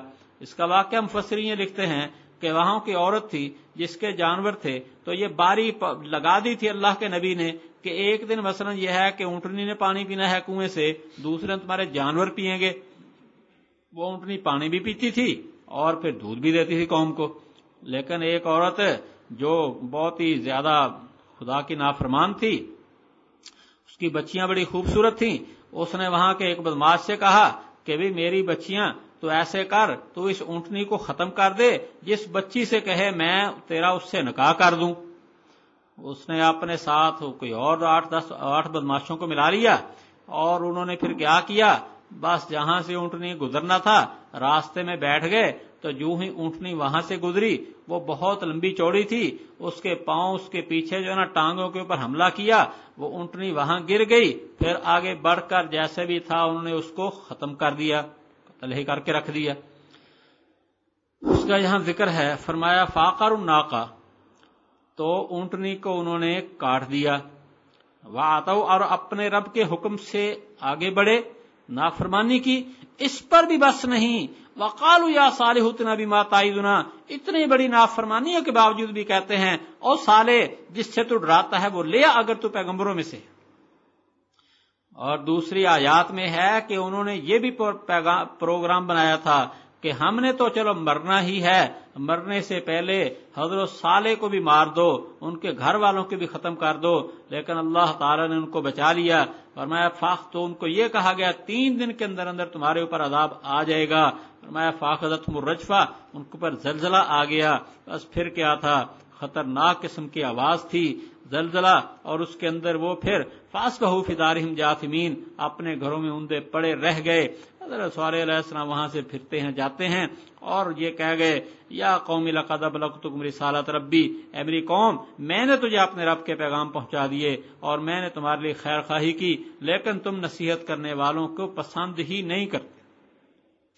अब यहां कुछ लोग तो ये फरमाते हैं कि उनके मरने के बाद, हलाकत के बाद उनको ये बात कही, और फिर यह है कि इससे ये नतीजा निकालते हैं कि जो फौत शुदगान हैं, मुर्दे, वो इंसान की बात सुन सकते हैं अगरचे जवाब नहीं दे सकते। ये मजीद इंशाल्लाह मसला आगे आएगा। کچھ علماء کہتے ہیں نہیں، بلکہ یہ یا تو ان کی زندگی میں جاتے ہوئے یہ بات کہہ گئے، اور یا یہ ہے کہ مرنے کے بعد ہی، لیکن اس افسوس اور دکھ کے ظاہر کرنے کے لیے یہ بات کہی، واللہ اعلم۔ فرمایا وَلُوطًا اذ قال لقومہ، اور لوط علیہ السلام کو جب کہا انہوں نے اپنی قوم سے، تو ان کا واقعہ بھی حضرت ابراہیم علیہ السلام کے یہ بھتیجے تھے، تو ایک صدوم ایک جگہ ہے، وہاں کے رہنے والوں کی طرف ان کو بھیجا گیا، اور ان کے اندر علاوہ کفر شرک کے ہم جنس پرستی کی بیماری بھی تھی۔ اور آج کتنے جدید ذہن رکھنے والے لوگ وہ کہیں گے کہ باجی یہ بالکل معاذ اللہ جائز ہے، تو حضرت لوط علیہ السلام نے کہا کہ تم سے پہلے کسی نے اس غلط کام کو نہیں کیا تھا، کیا تم عورتوں کو چھوڑ کر مردوں کے پاس اس نیت سے آتے ہو؟ بلکہ تم تو حد سے بڑھ جانے والے لوگ ہو، اللہ کے بنائے ہوئے نظام کے ساتھ ٹکراتے ہو۔ تو انہوں نے کہا، ان کا کیا جواب تھا؟ نکالو ان کو اپنی بستی سے، یہ تو پاک صاف رہنا چاہتے ہیں۔ یا تو یہ ہے کہ استہزاء کے طور پر اور ان کی توہین آمیز لفظوں میں یہ بات کہی، اور یا یہ ہے کہ وہ لوگ اتنے برائیوں میں آگے بڑھ چکے تھے کہ وہ پاک رہنے کو ویسے ہی برا سمجھتے تھے، وہ سمجھتے بس زندگی تو ہے ہی ایسی، اس واسطے انہوں نے کہا یہ پاک رہنے والے معاذ اللہ ان کو نکال دو۔ فَأَنجَيْنَاهُ وَأَهْلَهُ، فرمایا ہم نے ان کو ان کے گھر والوں کو سوائے ان کی بیوی کے، یہ آگے آئے گا کہ ان کی بیوی کے جذبات کافروں کے ساتھ تھے، اس واسطے وہ ان کے ساتھ تباہ ہو گئی، پیچھے رہنے والوں سے ہو گئی۔ وَأَمْطَرْنَا عَلَيْهِمْ مَطَرًا، اور ہم نے ان کے اوپر ایک بارش برسائی۔ تو ایک ایسے انجام ہوا مجرموں کا، تو اوپر سے بارش، اور دوسری جگہ میں آتا ہے ان کی جو علاقہ تھا ان کی آبادی کو الٹ کے رکھ دیا گیا۔ صلی اللہ تعالیٰ محفوظ فرمائے، جیسے وہ کام تھے ویسے ہی ان کا انجام ہوا۔ وَإِلَىٰ مَدْيَنَ أَخَاهُمْ شُعَيْبًا، اور قوم مدین کی طرف ان کے بھائی حضرت شعیب علیہ السلام کو بھیجا۔ تو یہ مدین بھی حضرت ابراہیم علیہ السلام کے کچھ بیٹوں میں ایک بیٹے کا نام مدین تھا، اس کی اولاد سے آگے یہ نسل چلی۔ تو ان لوگوں نے بھی اللہ تعالیٰ کی نافرمانی کی، تو اللہ نے حضرت شعیب علیہ السلام کو بھیجا، ان کا میری قوم اللہ کی عبادت کرو، اس کے ساتھ کوئی الہ نہیں ہے، تمہارے پاس تمہارے رب کی طرف سے وعدے دلیل پہنچ چکی ہے، پس ماپ تول کو پورا کرو، اور لوگوں کو ان کی چیزیں کم نہ دو، زمین میں اس کی اصلاح کے بعد فساد مت کرو۔ تو اس قوم کے اندر یہ زیادہ بیماری تھی، کفر شرک کے علاوہ یہ ماپ تول میں کمی کرتے تھے۔ ان کو سمجھایا کہ یہ بہتر ہے تمہارے لیے اگر تم بے ایمان والے ہو کہ پورا تم نقص کسی کو کم نہ دو، اور نہ بیٹھو تم ہر راستے پہ جس سے تم ڈراتے ہو، اور اللہ کے راستے روکتے ہو جو اس سے من آمنا بھی، جو اس پر ایمان لائے۔ تو یہ کیا کرتے ہیں، راستوں میں بیٹھ بھی جاتے تھے اور ڈراتے دھمکاتے تھے اور ڈاکے بھی ڈالتے تھے، اور اس کے علاوہ لوگوں کو کہتے تھے شعیب کے پاس نہ جانا، وَتَبْغُونَ عِوَجًا، اس میں کجی تلاش کرتے ہو۔ وَاذْكُرُوا إِذْ كُنتُمْ قَلِيلًا، اللہ کے نبی نے ان کو یاد دے، اللہ کی نعمت یاد کرو جب تم تھوڑے تھے، پھر اللہ نے تم کو زیادہ کیا، اور دیکھو کیسے انجام ہوا فسادیوں کا۔ وَإِنْ كَانَ طَائِفَةٌ مِّنكُمْ آمَنُوا، اور اگر تم میں سے ایک جماعت ایمان رکھتی اس پر جس کے مجھے بھیجا گیا، اور ایک جماعت ایمان نہیں رکھتی، صبر کرو یہاں تک کہ اللہ ہمارے درمیان فیصلہ کر دے، اور وہ بہترین فیصلہ کرنے والا ہے۔ قال ملأ الذين استكبروا من قومه، کہا اس سرداروں نے جن تکبر کیا ان کی قوم سے کہ ہم ضرور نکال لیں گے تجھ کو اے شعیب اور جو آپ کے ساتھ ایمان لائے اپنی بستی سے، یا تم ضرور لوٹو گے ہماری ملت میں، ہمارے دین میں۔ کہا کہ اگرچہ ہم ناپسند کرنے والے ہوں، ہم نے تو جھوٹ باندھ دیا اللہ کے اوپر، اگر ہم لوٹ گئے تمہارے دین میں اس کے بعد کہ اللہ نے ہمیں اس سے نجات دے دی، اور ہمارے لائق نہیں، ہمارے لیے نہیں کہ ہم لوٹے اس میں، مگر یہ کہ اللہ چاہے جو ہمارا رب ہے، ہمارا رب علم میں ہر چیز کو وسیع ہے، اللہ کے اوپر ہم نے بھروسہ کیا۔ ہمارے پروردگار ہمارے اور ہماری قوم کے درمیان میں انصاف کے ساتھ فیصلہ کر دیجئے، اور تو بہترین فیصلہ کرنے والا ہے۔ کہا ان سرداروں نے جنہوں نے کفر کیا ان کی قوم سے، اگر تم نے شعیب کی پیروی کو تم اس وقت نقصان اٹھانے والے ہو جاؤ گے۔ تو پکڑا ان کو زلزلے نے، تو ہو گئے اپنے گھروں میں اوندے پڑے ہوئے وہ لوگ جنہوں نے شعیب کی تکذیب کی، گیا وہ اس میں رہتے ہی نہ تھے، وہ لوگ جنہوں نے شعیب کی تکذیب کی وہ ہو گئے نقصان اٹھانے والے۔ ان سے منہ پھیرا اور کہا میری قوم، بے شک میں نے تم کو تمہارے رب کے پیغامات پہنچا دیے اور تمہارے لیے تمہیں نصیحت کر دی، تو کیسے افسوس کروں میں کافروں پر، اور نہیں بھیجا ہم نے کسی بستی میں کوئی نبی، مگر پکڑا ہم نے اس کے رہنے والوں کو سختی اور تکلیف میں تاکہ وہ گڑ گڑائیں، پھر ہم نے بدل دیا ہم نے برائی کی جگہ بھلائی کو، یہاں تک کہ وہ بڑھ گئے اور کہنے لگے ہمارے باپ دادا کو تکلیف اور خوشی پہنچی تھی، پکڑا ہم نے ان کو اچانک اور ان کو خبر بھی نہیں تھی، اور اگر بستیوں والے ایمان لائیں اور وہ پرہیزگار ہوں تو ہم کھولے ان کے اوپر برکت آسمان سے اور زمین سے، لیکن انہوں نے جھٹلایا تو ہم نے پکڑا اس وجہ سے وہ کیا کرتے تھے۔ تو کیا بستیوں والے بے فکر بے خوف ہو گئے ہیں کہ پہنچے ان کو ہمارا عذاب رات کو اور وہ سوئے ہوئے ہوں، یا کیا اور بستیوں والے بے فکر ہو گئے ہیں کہ پہنچے ان کو ہمارا عذاب دن چڑھے اور وہ کھیل رہے ہوں؟ کیا وہ اللہ تعالیٰ کی تدبیر سے بے فکر ہو گئے ہیں؟ تو نہیں بے فکر ہوتے اللہ کی تدبیر سے مگر خسارہ پانے والے لوگ۔ کیا نہیں ظاہر ہوا ان لوگوں کے لیے جو زمین کے وارث اس کے رہنے والوں کے بعد کہ اگر ہم چاہیں تو پکڑ لیں ہم ان کو ان کے گناہوں کی وجہ سے اور ان کے دلوں پر مہر لگا دیں تو وہ سنتے نہیں ہیں۔ یہ بستیاں نقص علیک، ہم آپ کے اوپر ان کی کچھ خبریں بیان کرتے ہیں، اور آئے ان کے پاس ہمارے رسول واضح دلائل لے کر تو نہیں تھے کوئی ایمان لاتے اس پر جس کی تکلیف کر چکے پہلے۔ اسی طرح اللہ تعالیٰ مہر کر دیتا ہے کافروں کے دلوں پر، اور نہیں پایا ہم نے ان میں سے اکثر کے لیے کوئی عہد، اور ہم نے ان میں سے اکثر کو نافرمان پایا۔ پھر ہم نے بھیجا ان کے بعد موسیٰ علیہ السلام کو اپنی نشانیاں دے کر فرعون اس کے سرداروں کی طرف، تو انہوں نے اس کے ساتھ ان کا کفر کیا۔ تو دیکھیے کیسے انجام ہوا فساد کرنے والوں کا۔ اور موسیٰ علیہ السلام نے کہا فرعون میں رسول ہوں رب العالمین کا، قائم ہوں اس کے اوپر کہ نہ کہوں اللہ پر مگر سچی بات، لایا ہوں تمہارے پاس واضح دلیل تمہارے رب کی طرف سے، بس بھیج دیجیے میرے ساتھ بنی اسرائیل کو۔ کہا کہ اگر تو لایا کوئی نشانی تو لیا، تو اگر سچوں میں سے ہے تو ڈالا اپنے عصا کو تو وہ واضح صوبان بڑا سانپ بن گیا، اور نکالا اپنا ہاتھ تو وہ سفید تھا دیکھنے والوں کے لیے۔ کہا سرداروں نے فرعون کی قوم سے یہ جادوگر ہے جاننے والا، ارادہ کرتا ہے نکالے تم کو تمہاری زمین سے، تو تم کیا مشورہ دیتے ہو؟ انہوں نے کہا کہ مہلت دے اس کو اور اس کے بھائی کو، اور بھیج شہروں کے اندر جمع کرنے والے لائیں تیرے پاس ہر قسم کے ہر جاننے والے جادوگر کو۔ اور آئے جادوگر فرعون کے پاس، انہوں نے کہا کیا ہمیں اجرت ملے گی اگر ہم غالب ہوں گے؟ انہوں نے کہا کہ ہاں، اور تم تو مقربین میں سے ہوگے۔ کہا انہوں نے یا موسیٰ یا تو ڈالے یا ہم ہوں ڈالنے والے؟ کہا ڈالو تم۔ تو جب ڈالا انہوں نے تو جادو کر دیا لوگوں کی آنکھوں پہ اور ڈرایا ان کو، اور لائے وہ بڑے جادو کو۔ اور ہم نے موسیٰ علیہ السلام کی طرف وحی کی کہ ڈالیے اپنا عصا، تو وہ تو نگلنے لگا جو کچھ وہ بنایا تھا انہوں نے، تو حق ثابت ہو چکا اور باطل ہو گیا جو وہ کیا کرتے تھے، تو اس وقت وہ مغلوب ہو گئے اور پھر گئے وہ ذلیل ہو کر، اور ڈالے گئے جادوگروں کو سجدے کی حالت میں۔ کہا انہوں نے ہم ایمان لائے رب العالمین پر، رب موسیٰ اور ہارون کا۔ کہا فرعون نے کیا تم ایمان لائے اس پر اس سے پہلے کہ میں تم کو اجازت دوں؟ یہ تو مکر ہے جو تم نے کیا شہر کے اندر، تاکہ نکالو اس سے اس کے رہنے والوں کو، تمہیں پتہ چل جائے گا، میں ضرور کاٹوں گا تمہارے ہاتھ اور تمہارے پاؤں الٹی جانب سے، پھر تم سب کو سولی دوں گا۔ انہوں نے کہا بے شک ہم اپنے رب کی طرف لوٹنے والے ہیں، اور تو ہم سے نہیں کیا برا سمجھتا ہے مگر یہ کہ ہم ایمان لائے اپنے رب کی نشانیوں پر جب ہمارے پاس آ چکی۔ اے ہمارے پروردگار ڈالی ہمارے اوپر صبر اور ہمیں ایمان کے ساتھ وفات دیجیے۔ اور کہا سرداروں نے فرعون کی قوم سے کیا تو چھوڑتا ہے موسیٰ اور اس کی قوم کو تاکہ وہ فساد کرے زمین میں اور چھوڑ دیں تجھ کو اور چھوڑیں تجھے اور تیرے معبودوں کو؟ کہا کہ ہم قتل کریں گے ان کے بیٹوں کو اور زندہ رکھیں گے ان کی عورتوں کو، اور ہم ان کے اوپر زور آور ہیں۔ کہا موسیٰ نے اپنی قوم سے مدد مانگو اللہ کی اور صبر کرو اللہ سے، اور صبر کرو، بے شک زمین اللہ کے لیے جس کو وارث چاہتا ہے وارث بناتا ہے ہمیں بندوں سے، اور انجام پرہیزگاروں کے لیے ہے۔ کہا انہوں نے ہمیں تکلیف پہنچائے گی اس سے پہلے کہ آپ ہمارے پاس آئیں اور اس کے بعد کہ آپ آ چکے۔ کہا قریب ہے تمہارا پروردگار کہ ہلاک کرے تمہارے دشمن کو اور نائب بنائے تم کو زمین میں، تو دیکھے تم کیسے تم کر رہے ہو۔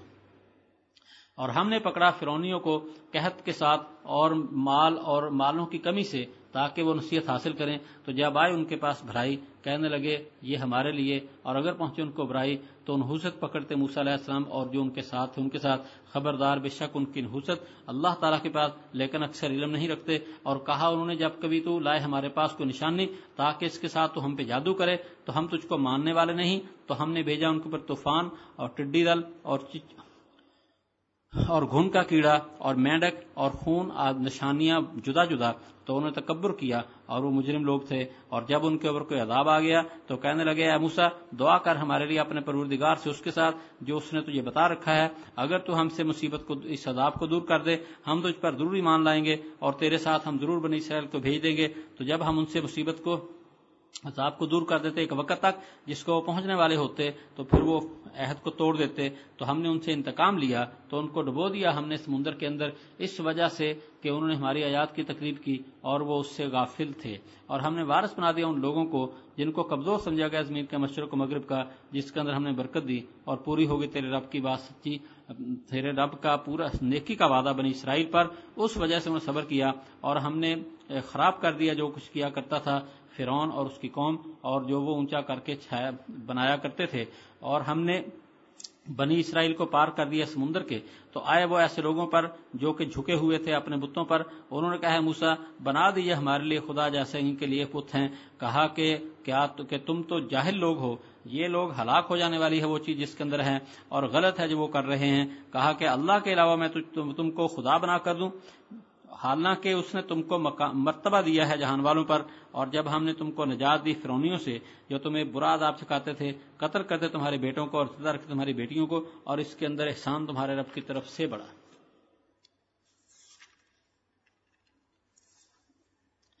اس سے پہلے واقعہ تھا حضرت شعیب علیہ السلام کا. اس میں یہ ہے کہ انہوں نے قوم کو سمجھایا تو وہ آگے سے کیا کہنے لگے، ان کے سردار کہنے لگے لَنُخْرِجَنَّكَ يَا شعیب، اے شعیب ہم تمہیں اور جو آپ کے ساتھ ایمان لائے ہیں ان کو اپنی بستی سے نکال دیں گے، یا تم ہمارے دین میں واپس آ جاؤ.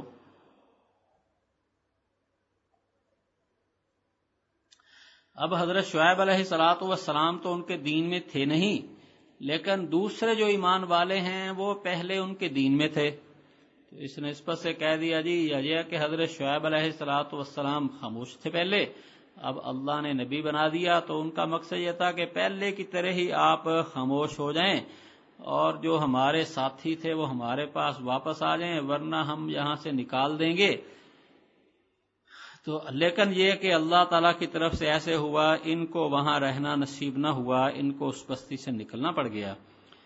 فرمایا قَالَ وَلَوْ كُنَّا كَارِهِينَ، تو حضرت شعیب علیہ السلام فرمانے لگے اگرچہ ہم اس کو پسند نہ کرتے ہوں، یعنی یہ کیسے ہو سکتا ہے تمہارا ایک دین بالکل بیکار غلط دین، کسی طرح بھی نہ اللہ تعالیٰ اس سے راضی، نہ انسانی عقل میں آنے والی بات، ہم کیسے آئیں؟ ہم تو اللہ پہ جھوٹ باندھ بیٹھے. اگر ہم لوٹ آئیں تمہارے دین میں اس کے بعد کہ اللہ نے ہمیں اس سے نجات دے دی، اور ہمارے لیے نہیں کہ ہم لوٹیں اس میں، مگر یہ کہ اللہ چاہے جو ہمارا رب ہے.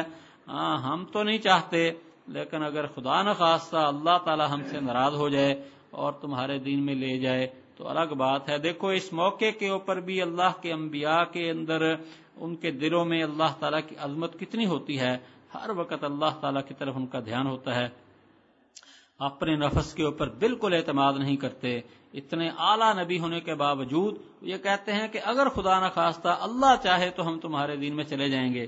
بس یا ربنا کل شیء علما، ہمارا رب علم میں ہر چیز کو وسیع ہے. پھر کہنے لگے اللہ پہ ہم نے بھروسہ کیا، اے ہمارے پروردگار ہمارے اور ہماری قوم کے درمیان میں انصاف کے ساتھ فیصلہ کر دیجئے، اور آپ بہترین فیصلہ کرنے والے ہیں. فرمایا کہ جو کافر تھے ان کی قوم سے وہ کہنے لگے اگر تم نے شعیب کی پیروی کی تم تو خسارے میں پڑ جاؤ گے. فاخذتهم الرجفہ، تو ان کو پکڑ لیا زلزلے نے. فاصبحوا فی دارہم جاثمین، تو اپنے گھروں میں اوندے پڑے رہ گئے. وہ کہتے تھے دوسروں کو نکال دیں گے، لیکن حالت یہ ہوئی کہ اسی زمین کے اندر رہنا ان کے لیے مشکل ہو گیا. الذین کذبوا شعیبا، جنہوں نے حضرت شعیب کی تکذیب کی گویا وہ اس میں تھے ہی نہیں، جنہوں نے شعیب کی تکذیب کی وہ خسارے میں پڑ گئے. تو یہاں بھی حضرت شعیب ان سے پھرے، ان سے نکلے. کہا میری قوم میں نے اپنے رب کے پیغامات تم کو پہنچا دیا، تمہاری خیر خواہی کی، تو میں اب کافر قوم پہ کیا افسوس کروں. آگے فرمایا وما ارسلنا، ایک عام ضابطہ بتا دیا کہ اسی طرح اور لوگوں کے ساتھ بھی اللہ تعالیٰ نے ایسے ہی یعنی حالات ہوئے ہیں، اللہ کی طرف سے پریشانیاں آتی ہیں لیکن لوگ نہ سمجھیں پھر پکا عذاب آ جاتا ہے. فرمایا ہم نے آپ سے پہلے بھی وما ارسلنا، ہم نے نہیں بھیجا کسی بستی میں کوئی نبی مگر ہم نے پکڑا اس کے رہنے والوں کو سختی اور تکلیف میں تاکہ وہ گڑ گڑائیں، اللہ کے آگے جھکیں. پھر ہم نے برائی کی جگہ بھلائی کو بدل دیا، حتیٰ کہ وہ بڑھ گئے اور کہنے لگے ہمارے باپ دادا کو سختی اور تکلیف آتی. مثلا یہ ایک آدمی اس کے مالی حالات خراب ہیں، اسے کہے توبہ کر لو، نہیں توبہ کرتا، سال 6 مہینے کے بعد حالات بدل گئے، اب پھر دوبارہ حالات خراب ہوئے، کہا توبہ کرو، وہ کہتا ہے جی بس یہ مندہ ٹھنڈا ہوتا ہی رہتا ہے. تو یہ اللہ کی طرف سے ایک اس کے لیے ایک سمجھو عبرت ہوتی ہے کہ انسان توبہ کر لے، لیکن جس کا دل سخت ہو چکا ہے وہ کہتا ہے ایسے ہوتا ہی رہتا ہے، پھر وہ توبہ نہیں کرتا. اور ہم نے ان کو پھر اچانک پکڑا، ان کو خبر بھی نہیں. یہ پھر ایک اور طریقے سے ایمان کی طرف رغبت دلائی ہے. فرمایا اگر بستیوں والے ایمان لائیں اور ڈریں تو ہم ان کے اوپر آسمان و زمین سے برکتیں کھول دیں، لیکن یہ تکذیب کی تو ہم نے ان کو پکڑا اس وجہ سے جو یہ کمایا کرتے تھے. افامن اہل القری، کیا بستیوں والے بے فکر ہو گئے ہیں کہ ان کے پاس ہمارا عذاب ہے راتوں رات اور یہ سوئے ہوئے ہوں؟ تو اللہ تعالیٰ پکڑنے پہ، راتوں پکڑنے پہ کون بچا سکتا ہے؟ کیا بستیوں والے بے فکر ہو گئے ہیں کہ ان کے پاس ہمارا عذاب ہے دن چڑھے اور یہ کھیل رہے ہوں؟ آپ دیکھو جو چند سال پہلے جو بالا کوٹ کی طرف جو بہت خطرناک زلزلہ آیا تھا، دن کے یہی 9-10 9:30 کا ٹائم تھا. تو اللہ تعالیٰ چاہے دن کو کر لے چاہے رات کو، کون اس کے روکنے والا ہے؟ افامن مکر اللہ، کیا یہ اللہ تعالیٰ کی تدبیر سے بے خوف ہو چکے ہیں؟ تو اللہ کی تدبیر سے بے خوف نہیں ہوتے مگر خسارہ پانے والے لوگ. اس واسطے اس کے بس ہر وقت اس کی بے نیازی سے ڈرنا ضروری ہے. کیا ان لوگوں کے لیے جو زمین کے وارث ہوئے ہیں اس کے رہنے والوں کے بعد ان کو یہ بات واضح نہیں ہوگی کہ اگر ہم چاہیں تو ہم پکڑ لیں ان کو ان کے گناہوں کی وجہ سے؟ کتنے لوگ ہمارے سامنے واقعات آتے ہیں، کوئی ایکسیڈنٹ میں مارا گیا، کوئی بس دل کا دورہ پڑا مر گیا، کوئی کسی طرح. تو اسی طرح پر ہمارے ساتھ بھی ہو سکتا ہے. اس لیے ڈرنا ضروری ہے. تو اگر اللہ چاہے تو پکڑ لے ان کو ان کے گناہوں کے ساتھ اور مہر لگا دے ہم ان کے دلوں پر، پس یہ سنتے نہیں ہیں. وَتِلْكَ الْقُرْآنُ نَقُصُّ عَلَيْكَ، فرمایا یہ بستیاں ہم آپ کے اوپر ان کی کچھ بات حالات بیان کرتے ہیں. اور ان کے پاس ان کے پیغمبر واضح نشانیاں لے کر آئے تو نہیں تھے، کوئی مان لاتے اس پر جس کی ایک دفعہ پہلے تکذیب کر چکے. بس یہ بھی انسانی مزاج ہے، ایک دفعہ انکار کر دے بعد میں نہیں ماننا. بس نہیں، جو سچی بات ہے تو کیا ہے، اپنی بات سے رجوع کر لو، اس کو تسلیم کر لو. اسی طرح اللہ تعالیٰ مہر کر دیتا ہے کافروں کے دلوں پر. وما وجدنا لأکثرہم من عہد، فرمایا ہم نے ان میں سے اکثر کے لیے کوئی عہد نہ پایا اور ہم نے ان میں سے اکثر کو تو نافرمان ہی پایا ہے. جیسے یہ حضرت موسیٰ علیہ السلام کی قوم کا واقعہ، ابھی یہ فرعون کا جو ایک عذاب آیا ہے، پھر اس کے بعد دوبارہ آپ دیکھیں گے عذاب آتا گیا، لیکن وہ لوگ پھر بھی اس کے بعد ہدایت پر وہ یعنی مانتے نہیں تھے. فرمایا پھر ہم نے بھیجا موسیٰ علیہ السلام کو اپنی نشانی دے کر فرعون اور ان کے سرداروں کی طرف. ان کے مختلف عذابوں کا سلسلہ آنے والا ہے. انہوں نے ان کا انکار کر دیا تو دیکھ کیسے انجام ہو فسادیوں کا. قال موسیٰ علیہ السلام نے کہا اے فرعون، میں رسول ہوں رب العالمین کی طرف سے، اس پر قائم ہوں کہ نہ کہوں اللہ پر مگر سچی بات. انبیاء ہمیشہ سچ ہی بولتے ہیں. میں تمہارے پاس واضح دلیل لایا ہوں تمہارے رب کی طرف سے، بس بھیج میرے ساتھ بنی اسرائیل کو. کہنے لگا میرے پاس نشانیاں ہیں، معجزات ہیں، تو بھیج دے. کہنے لگا دکھا معجزات. قال ان کنت یتقات، اگر کوئی نشانی لایا ہے تو پیش کر اس کو اگر تو سچوں میں سے ہے. فالقا عصاہ، موسیٰ علیہ السلام نے اپنی لاٹھی کو پھینکا تو وہ ثعبان واضح اژدہا بن گیا. اب یہاں ثعبان بڑے سانپ کو کہتے ہیں. دوسری آیت میں حیہ آتا ہے.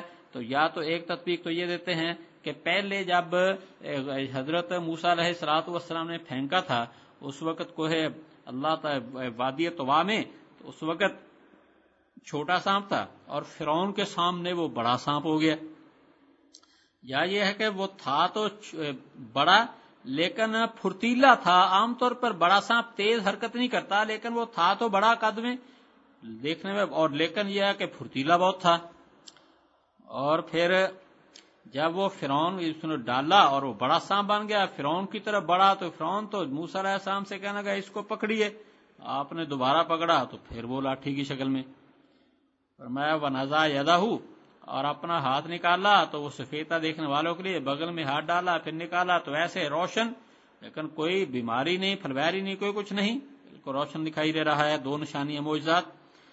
تو فرعون نے ایک جو سردار تھے قوم کے، ان کے جو لیڈر تھے پارلیمنٹ کے آدمی، انہوں نے کہا یہ تو معاذ اللہ جادوگر، اور یہ چاہتا ہے تم کو تمہاری زمین سے نکال دے. اب دیکھو موسیٰ علیہ السلام نے تو یہ کہا تھا کہ بنی اسرائیل کو چھوڑ میں ان کو لے کے چلا جاؤں، لیکن یہ سیاستدان یا غلط کار لوگ بات کو کچھ کا کچھ بنا دیتے ہیں. انہوں نے الٹا الزام لگایا جی تمہیں تمہاری زمین سے نکالنا چاہتے ہیں، حالانکہ موسیٰ علیہ السلام کہتے تھے ہمیں جانے کی اجازت دے دو، مگر وہ ان کو بھی جانے کی اجازت نہیں دے رہے تھے، اس لیے کہ وہ ان سے ظلم و ستم کے ساتھ کام کروا لیتے تھے اور پیسے یا نہیں دیتے تھے یا بہت کم دیتے تھے. تو اب وہ کہنے لگے ہمارے کام کون کرے گا، اس واسطے جانے کی اجازت نہیں دے رہے اور الزام الٹا لگا رہے ہیں جی یہ تمہیں نکالنا چاہتے ہیں. تو انہوں نے کہا موسیٰ علیہ پھر فرعون کے جو ہے نا فماذا تامرون، تم کیا کہتے ہو؟ آپس میں کہا جی کوئی بتاؤ کیا کرنا چاہیے. پھر یہ کہنے لگے جی فرعون سے کہا اس کو اس کے بھائی کو مہلت دے، اور شہروں میں جمع کرنے والے کہنے لگے ایسے کرو جی، ان کا مقابلہ کرواؤ جادوگروں سے، جیسے لوہے کو لوہا کاٹتا ہے تو جادو کا توڑ جادوگری کرے گا نا، اس بات جادوگروں کو بلا اور وہ اس کا توڑ کریں۔ یہ بھی نہیں کسی جادوگر کو لے آئے اس کے مقابلے میں، نہیں، سارے جادوگر مل جائیں پھر اس کا کچھ کریں۔ کہ جادوگر جو ہے نا وہ آگئے، انہوں نے کہنے لگے ہمیں کچھ ملے گا بھی اگر ہم غالب آ گئے۔ دیکھو موسیٰ علیہ السلام آتے ہیں، کوئی ایک پیسے دھیلے کا مطالبہ نہیں ہے، اور مطالبہ کیا ہے؟ اللہ کو ایک مان لے، اپنی خدائی کا دعویٰ چھوڑ دے جی، اور یہ آتے ہیں، آتے ہی جناب ہمیں کچھ ملے گا بھی، کیونکہ یہ جادوگر تھے اور وہ اللہ کے نبی ہیں، تو کردار کا فرق ہے۔ اور فرعون ان کو حوصلہ دے رہا ہے، ہاں ہاں تم تو قریبی ہو جاؤ گے، تمہیں تو یہاں دربار میں جگہ ملے گی۔ پھر کہنے لگے کہ اچھا، پھر جب مقابلہ ہوا تو موسیٰ علیہ السلام سے پوچھنے لگے اے موسیٰ ہم ڈال لیں یا کہ آپ پہلے ڈالیں گے؟ موسیٰ علیہ السلام کا ڈال لو، جو تم نے گرانا ہے نا، جو تم جادو دکھانا چاہتے ہو دکھا لو۔ سورت طٰہٰ کے اندر آپ پڑھیں گے کہ موسیٰ علیہ السلام نے ان کو پہلے سمجھایا کہ ایسا نہ کرو، میں اللہ کا نبی ہوں، تم اللہ کا مقابلہ نہ کرو، اور وہ پریشان بھی ہوئے، لیکن پھر ہمت کر کے انہوں نے یہ کام کر لیا۔ ڈرے ہوئے تو پہلے ہی تھے، اور مقابلے کے اندر جو ان کو شکست دیکھنی پڑی تو پھر اللہ نے ان کے دلوں کو بدل دیا۔ فلما القوا، جب انہوں نے ڈالا تو لوگوں کی آنکھوں کے اوپر انہوں نے جادو کر دیا اور ڈرایا، اور بہت بڑا جادو لائے وہ۔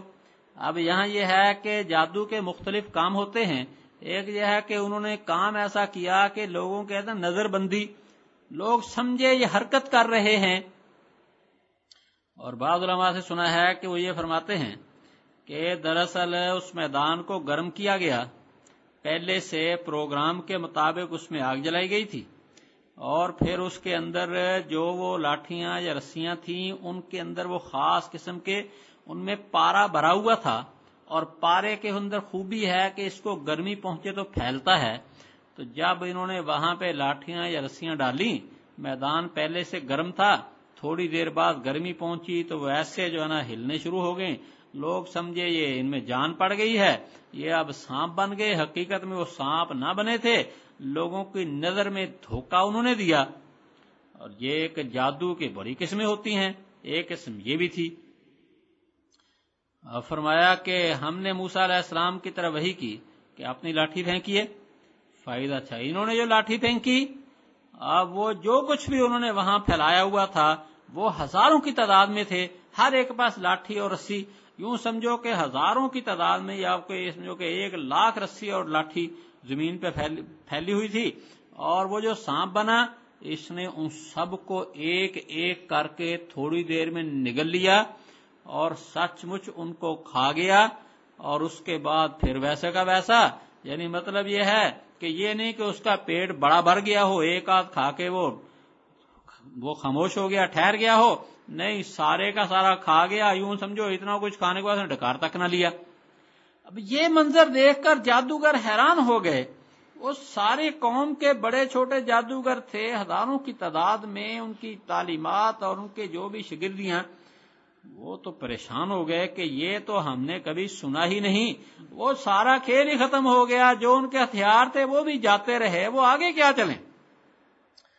ان کے دلوں پہ اثر ہوا، فوقع الحق، حق ظاہر ہو گیا، اور جو کر رہے تھے وہ بالکل ہی بیکار ہو گیا، مان گئے کہ واقعی یہ اللہ کے نبی ہیں، یہ جادوگروں والا کام تو ہے نہیں۔ ہم تو یہ سمجھتے تھے چلو جی یہ بھی جادو دکھائیں گے، ان کی لاٹھی بھی سانپ بنے گی، ہم بھی سانپ بنا دیتے ہیں، لوگ دھوکے میں آ جائیں گے، چلو جی بات ختم ہو جائے گی، یہ نہیں پتا چلے گا کون نبی ہے کون جادوگر ہے۔ لیکن اب تو ہمارے پلے رہا ہی کچھ نہیں۔ فغلبوا ہنالک، اس وقت مغلوب ہو گئے، وانقلبوا صاغرین، اور ذلیل ہو کر وہ لوٹے۔ اب یہاں اللہ نے ان کو ایمان عطا فرما دیا، فرمایا وَأُلْقِيَ السَّحَرَةُ ساجدین، اور جادوگر سجدے میں گر پڑے۔ یہاں مفسرین یہ کہتے ہیں کہ موسیٰ علیہ السلام حضرت ہارون علیہ السلام نے سجدہ کیا اللہ تعالیٰ کا شکر میں، تو یہ جادوگر بھی ساتھ ہی سجدے میں گر پڑے، اور جادوگر کہنے لگے آمنا برب العالمین، ہم رب العالمین پر ایمان لائے جو رب ہے موسیٰ اور ہارون کا۔ فرعون بھی تو کہے میں رب ہوں، کہا نہیں فرعون نہیں، بلکہ جو موسیٰ ہارون جن کو رب کہتے ہیں ان پر ایمان لائے۔ اب ان کو ایمان کی توفیق کیوں ملی؟ حضرت جی فرماتے ہیں اس کی دو وجوہات بتاتے ہیں۔ ایک تو یہ ہے کہ انہوں نے ادب کیا تھا، پہلے ادب سے پوچھا ہے کہ آپ پہلے ڈال لیں یا ہم ڈال دیں، اور با ادب با نصیب۔ دوسرا یہ ہے کہ مقابلے بازی کے لیے ایک جیسا لباس پہننا تھا، تو حضرت موسیٰ علیہ السلام نے تو ان کا لباس نہیں پہنا، انہوں نے موسیٰ علیہ السلام جیسا لباس پہن لیا، تو اللہ نے اس مشابہت کی برکت سے ان کو پھر ایمان کی توفیق دے دی۔ فرمایا کہ فرعون نے کہا اور تم اس پر ایمان لے اس سے پہلے کہ میں تم کو اجازت دوں، یہ تو تمہارا مکر ہے، تدبیر جو میں شہر میں کی ہے تاکہ اس کے رہنے والوں نکال لو، تمہیں پتہ چل جائے گا۔ تو فرعون نے تو دیکھو اتنا ہوشیار شخص تھا یہ کہ بجائے اس کے کہ ایسے موقع کے اوپر ایمان لے آتا، اس نے اپنی حکومت کو بچانے کے لیے یکدم ہی نیا طریقہ اختیار کر لیا۔ اس سے کہتے ہیں کہ بحران کے اوپر قابو پا لیا۔ لیکن یہ ذہانت اس کے کس کام آئی؟ فوراً اس نے جناب پینترا بدلا اور کہنے لگا کہ تم نے جناب میرے کہے بغیر ایمان قبول کر لیا۔ اور دوسری جگہ ہے کہ اس نے کہا یہ تمہارا بڑا ہے، تمہارا استاد ہے، تم تو پہلے سے معاذ اللہ ملے ہوئے ہو۔ اور پھر جناب اس نے ان کو سزا دلوائی تاکہ لوگ ایمان قبول نہ کرنے پہ آئے، اور کہنے لگا کہ میں تمہارے ہاتھ پاؤں جانوں گا، الٹی قاعدہ یعنی ایک ہاتھ ایک پاؤں، دایاں ہاتھ بایاں پاؤں، پھر تم سب کو سولی دے دوں گا۔ لیکن وہ بھی اللہ کے ایسے ولی تھے، فوراً ایمان لائے، فوراً ولایت کے اعلیٰ درجے کو پا گئے۔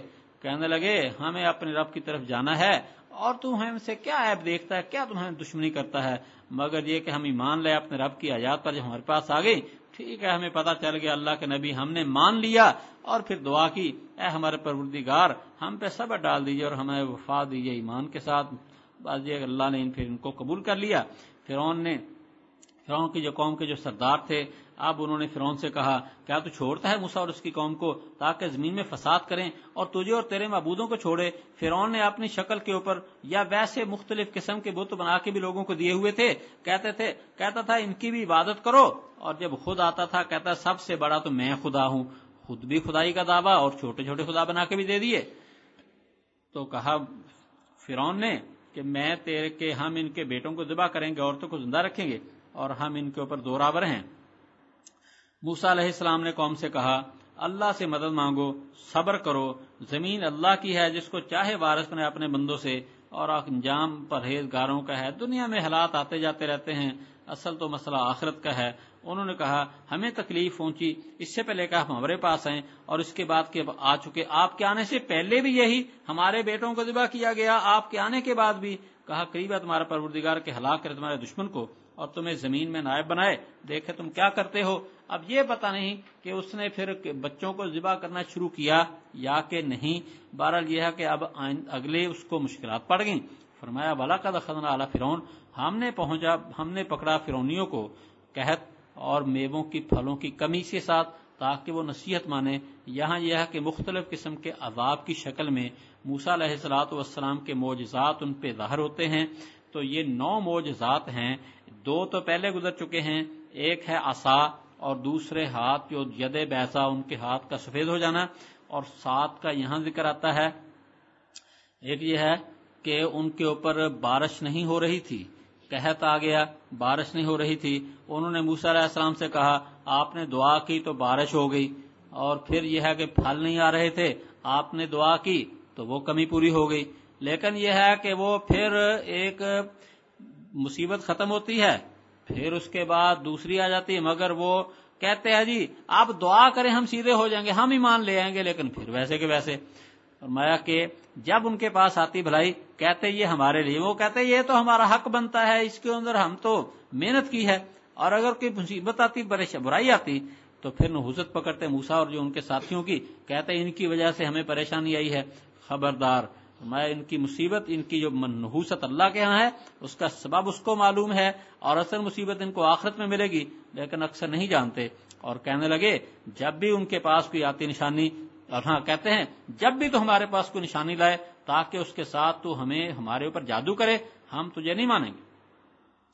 فرمایا فارسلنا علیہم الطوفان، ہم نے ان کے اوپر بھیجا طوفان اور ٹڈی دل۔ طوفان کیا ہے؟ بارش بہت تیز آ گئی، یہ بھی ان کے اوپر ایک مصیبت آ گئی۔ اور پھر جب پھل پیدا ہوتا ہے تو پھر اس کے اوپر جو ہے نا یہ ٹڈی دل ایک بہت یہ جو چھوٹا سا ایک ہرے رنگ کا باغات میں ایک طوطا ہوتا ہے، اگر یہ زیادہ تعداد میں آ جائے تو پھر تو ایسی مصیبت ہوتی ہے کوئی چھوڑتا ہی نہیں ہے، تو یہ مصیبت ان کے اوپر آ گئی۔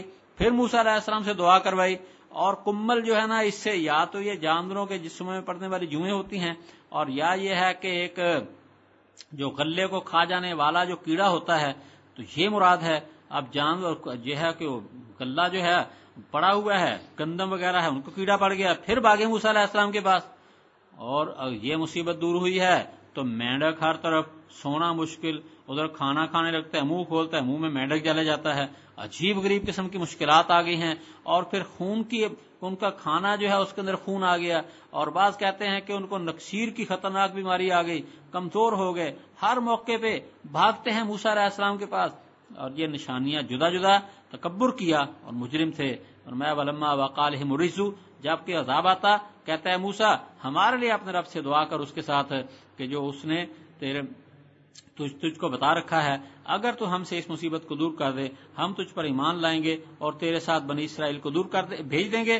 لیکن جب ہم ان سے اس مصیبت کو عذاب کو دور کرتے، ایک مدت تک جس کو پہنچنے والے ہوتے، پھر وہ صحت کو توڑ ڈالتے، فانتقمنا منہم، ہم نے ان سے انتقام لیا، تو ان کو ڈبو دیا ہم نے دریا کے اندر اس وجہ سے کہ انہیں ہماری آیات کی تکذیب کی اور وہ اس سے غافل تھے۔ تو اب 9 قسم کی ان کو آیات، یعنی 9 آیات دوسری جگہ آئے گا، 9 نشانیاں۔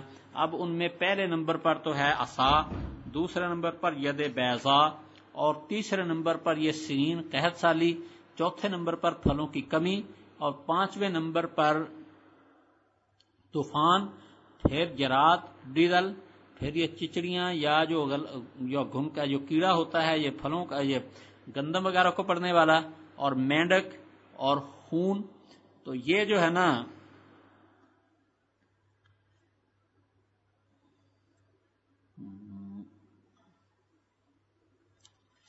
اچھا، تو یہ نشانیاں جو ہے نا ان کے اوپر پھر دیکھ لیجئے، پہلے نمبر پر ہے عصا، اس کے بعد ید بیضاء، اس کے بعد قحط، پھر پھلوں کی کمی، اس کے بعد 5ویں اور طوفان، پھر ٹڈی دل، پھر یہ کیڑا پڑ گیا، پھر مینڈک، اور پھر یہ خون۔ تو یہ پوری 9 نشانیاں جو ان آیات کے اندر ذکر ہیں، تو یہ ان کے اوپر مختلف عذاب آتے رہے ہیں، لیکن وہ لوگ نہ مانے تو پھر اللہ تعالیٰ کا آخری عذاب آ گیا اور ہمیشہ کے لیے وہ پانی میں ڈبو دیا گیا۔ فرمایا ہم نے وارث بنایا زمین کا ان لوگوں کو جن کو کمزور سمجھا گیا، یعنی بنی اسرائیل کو انہوں نے نہایت کمزور سمجھا، اللہ نے پھر ان کو عروج عطا فرمایا زمین کے مشرق مغرب کا، جن میں اللہ نے برکتیں دی۔ چنانچہ فوری طور پر نہ صحیح، لیکن مستقبل کے اندر پھر میں بڑے بڑے بادشاہ ہوئے، جن میں حضرت سلیمان علیہ السلام بھی، اور تیرے رب کا جو سچا وعدہ ہے، پورا نیکی کا وعدہ، وہ بنی اسرائیل پر پورا ہو گیا اس وجہ سے کہ انہوں نے صبر کیا، اور جو کچھ فرعون اور اس کی قوم کر رہی تھی وہ سارے کا سارا ہم نے خراب کر کے رکھ دیا۔ اگلی آیات میں بنی اسرائیل کا ایک اور واقعہ ہے کہ جب یہ سمندر سے پار جاتے ہیں تو آگے جاتے ہوئے راستے کے اندر ایک ایسی قوم آتی ہے، تو یہ دیکھتے ہیں کہ انہوں نے کچھ بت بنا رکھے ہیں، ان کی عبادت کر رہے ہیں، تو موسیٰ علیہ السلام سے کہنے لگے جی ہمیں بھی ایسا جو ہے نا کوئی خدا بنا کے دے دو، ایسے بت بنا کے دے دو۔ تو موسیٰ علیہ السلام کو سخت غصہ آیا، کہنے لگے تم تو جہالت والی بات کرتے ہو، یہ لوگ جن کاموں میں پڑے ہوئے سب ہلاک ہو جانے والے ہیں اور ان کے کام بالکل ضائع چلے جائیں گے۔ اور پھر یہ بھی کہا کہ دیکھو اللہ نے تم کو اتنا مرتبہ دیا سارے جہان والوں پر، اور میں تمہیں جو ہے نا کوئی اور خدا تلاش کر کے دوں۔ وَإِذْ أَنْجَيْنَاكُمْ مِنْ آلِ فِرْعَوْنَ، پھر یہ بھی ایک احسان بتایا اللہ نے تم کو فرعونیوں سے نجات دی جو تمہیں برا عذاب دیتے تھے، بیٹوں کو ذبح کرتے، عورتوں کو زندہ رکھتے تھے، اور اس میں احسان تمہارے رب کی طرف سے بہت بڑا۔ یہ واقعہ پہلے بھی گزر چکا ہے۔ آگے فرمایا، اگر ہم ذرا کچھ زیادہ پڑھیں گے انشاءاللہ۔ وَوَعَدْنَا مُوسَىٰ 30 لَيْلَةً، ہم نے موسیٰ علیہ السلام کو 30 راتوں کا وعدہ دیا اور ہم نے ان کو 10 کے ساتھ پورا کیا، تو تیرے رب کا وعدہ 40 راتیں پورا ہو گیا۔ اور کہا موسیٰ علیہ السلام نے اپنے ہارون سے کہ میرا نائب بن جا میری قوم میں، اور اصلاح کرتے رہنا اور فسادیوں کے راستے کی پہ نہ چلنا۔ اور جب موسیٰ علیہ السلام ہمارے وعدے پہ پہنچے اور ان سے ان کے رب نے کلام کیا، کہا میرے پروردگار مجھے اپنا دیدار کرائیے کہ میں آپ کو دیکھوں، کہا کہ تو مجھے نہیں دیکھ سکے گا، لیکن دیکھ تو پہاڑ کی طرف، اگر وہ اپنی جگہ ٹھہر جائے تو مجھے دیکھے گا۔ تو جب تیرے پروردگار نے پہاڑ پہ تجلی ڈالی تو اس کو بنا دیا ٹکڑے ٹکڑے، اور موسیٰ علیہ السلام جو بے ہوش ہو کر گر پڑے۔ جب ہوش آیا تو کہا پاک ہے تو، میں نے تو رجوع کیا تیری طرف اور میں پہلا ایمان لانے والا ہوں۔ کہا موسیٰ بے شک میں نے تجھ کو چن لیا لوگوں کے اوپر اپنے پیغامات اور اپنے کلام کے ساتھ، تو لیجیے جو میں نے آپ کو دیا اور شکر کرنے والوں سے ہو جائے۔ اور لکھا ہم نے ان کے لیے تختیوں کے اندر ہر قسم کی چیزیں، نصیحت اور تفسیر ہر چیز کے لیے، بس لیجیے اس کو قوت کے ساتھ اور حکم دیجیے اپنی قوم کو لے لیں وہ ان کی اچھی چیزوں کو، میں دکھاؤں گا آپ کو گھر نافرمانوں کا، پھیروں گا میں اپنی آیات سے ان لوگوں کو جو زمین میں ناحق تکبر کرتے ہیں، اور اگر دیکھے ہر نشانی کو تو اس پر ایمان نہ لائیں گے، اور اگر دیکھے ہدایت کا راستہ اس کو راستہ نہ بنائیں گے، اور اگر دیکھے گمراہی کا راستہ اس کو راستہ بنا لیں گے۔ یہ اس وجہ سے کہ انہوں نے ہماری آیات کی تکذیب کی اور وہ ان سے غافل تھے، اور جن لوگوں نے ہماری آیات کی تکذیب کی اور آخرت کی ملاقات کی ان کے اعمال ضائع ہو گئے، نہیں بدلہ دیا جائے گا ان کو مگر جو وہ کیا کرتے تھے۔ اور موسیٰ علیہ السلام کی قوم نے ان کے بعد ان کے زیورات سے ایک بچڑا بنایا، وہ جسم تھا جس کی آواز تھی، کیا وہ دیکھتے نہیں ہے کہ وہ کلام نہیں کرتا ان سے اور ان کو راستہ نہیں دکھاتا؟ اس کو بنایا اور وہ ظالم تھے۔ اور جب وہ پچھتائے تو اور دیکھا کہ وہ گمراہ ہو چکے، کہا انہوں نے اگر ہمارا رب ہمارے اوپر رحم نہ کرے اور ہماری بخشش نہ کرے تو ہم تو نقصان اٹھانے والوں سے ہو جائیں گے۔ اور جب موسیٰ علیہ السلام اپنی قوم کے پاس ہے غصے سے، افسوس کے ساتھ، کہا بہت برا تم میرے نائب بنے ہو میرے بعد، کیا تم نے اپنے رب کے کام میں جلدی کی؟ اور ڈال دی انہوں نے تختیاں اور پکڑا اپنے بھائی کے سر کو، اس کو اپنی طرف کھینچنے لگے۔ کہا ہے میری ماں کے بیٹے، بے شک قوم نے مجھے کمزور سمجھا اور قریب تھا کہ مجھے قتل کر دیں، بس مجھ پہ دشمنوں کو نہ ہنسا اور مجھے ظالم قوم کے ساتھ نہ کر دے۔ کہا ہے میرے پروردگار بخش مجھے اور میرے بھائی کو اور داخل کر ہم کو اپنی رحمت میں، اور تو سب سے بڑھ کر رحم کرنے والا ہے۔ بے شک وہ لوگ جنہوں نے بچڑے کی عبادت کی، بچڑے کو معبود بنایا، ان کو پہنچے گا غصہ ان کے رب کی طرف سے اور ذلت دنیا کی زندگی میں۔ اسی طرح پر ہم بہتان باندھنے والوں کو بدلہ دیتے ہیں، اور وہ لوگ جنہوں نے برے کام کیے پھر توبہ کی اس کے بعد ایمان لے، بے شک تیرا پروردگار اس کے بعد بخشنے والا مہربان ہے۔ اور جب تھم گیا موسیٰ علیہ السلام سے غصہ، لیا انہوں نے تختیوں کو اور اس کے لکھے ہوئے میں ہدایت اور رحمت ان لوگوں کے لیے جو اپنے رب سے ڈرنے والے اور پسند۔ موسیٰ علیہ السلام نے اپنے قوم سے 70 آدمیوں کو چن لیا ہمارے وعدے کے لیے، جب ان کو زلزلے نے پکڑا، کہا میرے پروردگار اگر تو چاہتا تو ہلاک کر دیتا ان کو اس سے پہلے اور مجھے بھی، کیا تو ہمیں ہلاک کرتا اس کے ساتھ جو کیا ہمیں سے بے وقوف لوگوں نے؟ نہیں ہے مگر تیری آزمائش، تو اس سے گمراہ کرتا ہے جس کو چاہے اور ہدایت دیتا ہے جس کو چاہتا ہے۔ تو ہمارا ولی، ہمارا کارساز ہے، پس ہماری بخشش فرما، ہم پہ رحم فرما، اور تو سب سے بڑھ کر بہتر رحم بخشنے والا ہے۔ اور لکھ ہمارے لیے اس دنیا میں بھلائی اور آخرت میں، بے شک ہم نے رجوع کے تیری طرف، کہا کہ میرا عذاب میں اس کو ڈالتا ہوں جس پہ چاہوں، اور میری رحمت ہر چیز کو وسیع ہے، تو میں اس کو لکھوں گا اور لوگوں کے لیے جو پرہیزگار ہیں اور دیتے ہیں زکوٰۃ، اور وہ لوگ جو میری سب آیات پر ایمان لانے والے ہیں، وہ لوگ جو پیروی کرتے ہیں رسول کے جو نبی امی ہے، وہ جس کو پاتے ہیں لکھا ہوا اپنے پاس تورات اور انجیل میں، حکم دیتے ہیں ان کو نیکی کا اور روکتے ہیں ان کو برائی سے، اور حلال کرتے ہیں ان کے لیے اچھا پاکیزہ چیزیں اور حرام کرتے ہیں ان پر ناپاک چیزیں، اور ان سے اتارتے ہیں ان پر سے ان کے بوجھ اور وہ قیدیں جو کہ ان پر تھی، تو وہ لوگ جو ان پر ایمان لائے اور ان کی رفاقت کی اور ان کی مدد کی اور پیروی کی اس نور کی جو ان کے ساتھ اتارا گیا، یہی لوگ ہیں کامیاب۔ کہہ دیا لوگو بے شک میں اللہ کا رسول تم سب کی طرف، وہ جس کے لیے بادشاہی آسمانوں کی اور زمین کی، اللہ اس کے علاوہ کوئی الہ نہیں ہے، وہ زندہ کرتا ہے اور مارتا ہے، بس ایمان لو اللہ کے اوپر، اس کے رسول نبی امی پر، جو کہ ایمان لاتے اللہ کے اوپر، اس کے کلمات پر، اس کی پیروی کرو تاکہ تم ہدایت پاؤ۔ اور موسیٰ علیہ السلام کی قوم سے ایک گروہ جو جو راہ بتاتے ہیں حق کی اور ان کے موافق فیصلہ کرتے ہیں، اور ہم نے ان کے 12 بنا دیے، ہم نے خاندان، بڑی جماعتیں، اور ہم نے موسیٰ علیہ السلام کی طرف وحی کی جبکہ قوم نے آپ سے پانی مانگا کہ اپنا عصا جو ہے نا وہ پتھر پر ماریے، تو اس سے پھوٹ پڑے 12 چشمے، سب لوگوں نے جان لیا اپنے گھاٹ کو، اور ہم نے سایہ کیا ان کے اوپر بادل کا اور اتارا ان پر من و سلوا، کھاؤ ان پاکیزہ چیزوں سے جو ہم نے اب تم کو دی ہیں، اور انہوں نے ہم پہ ظلم نہیں کیا لیکن وہ اپنے اوپر ظلم کیا کرتے تھے۔ اور جب کہا ہم نے ان کو کہ ٹھہرو تم اس بستی میں اور کھاؤ اس سے جہاں سے چاہو، اور کہو تم ہم کو بخش دیجئے اور داخل ہو جائے دروازے میں سجدہ کرتے ہوئے، ہم تمہارے گناہ تمہاری خطائیں معاف کر دیں گے اور نیکی کرنے والوں کو زیادہ دیں گے۔ تو جو ظالم تھے انہوں نے بدل دیا اس بات کو، علاوہ اس کو جو کہے گی ان کو، تو ہم نے بھیجا ان کے اوپر عذاب آسمان سے اس وجہ سے وہ ظلم کیا کرتے تھے۔ اور پوچھئے ان سے بستی کے بارے میں جو کہ سمندر کے کنارے تھی، جبکہ وہ زیادتی کرتے تھے ہفتے کے دن میں، جب آتی ان کے پاس ان کی مچھلیاں ان کے ہفتے کے دن پانی کے اوپر، اور جس دن ہفتہ نہ ہوتا تھا وہ ان کے پاس نہیں آتی تھی، اسی طرح پر ہم ان کو آزماتے تھے اس کے ساتھ کہ وہ نافرمان تھے۔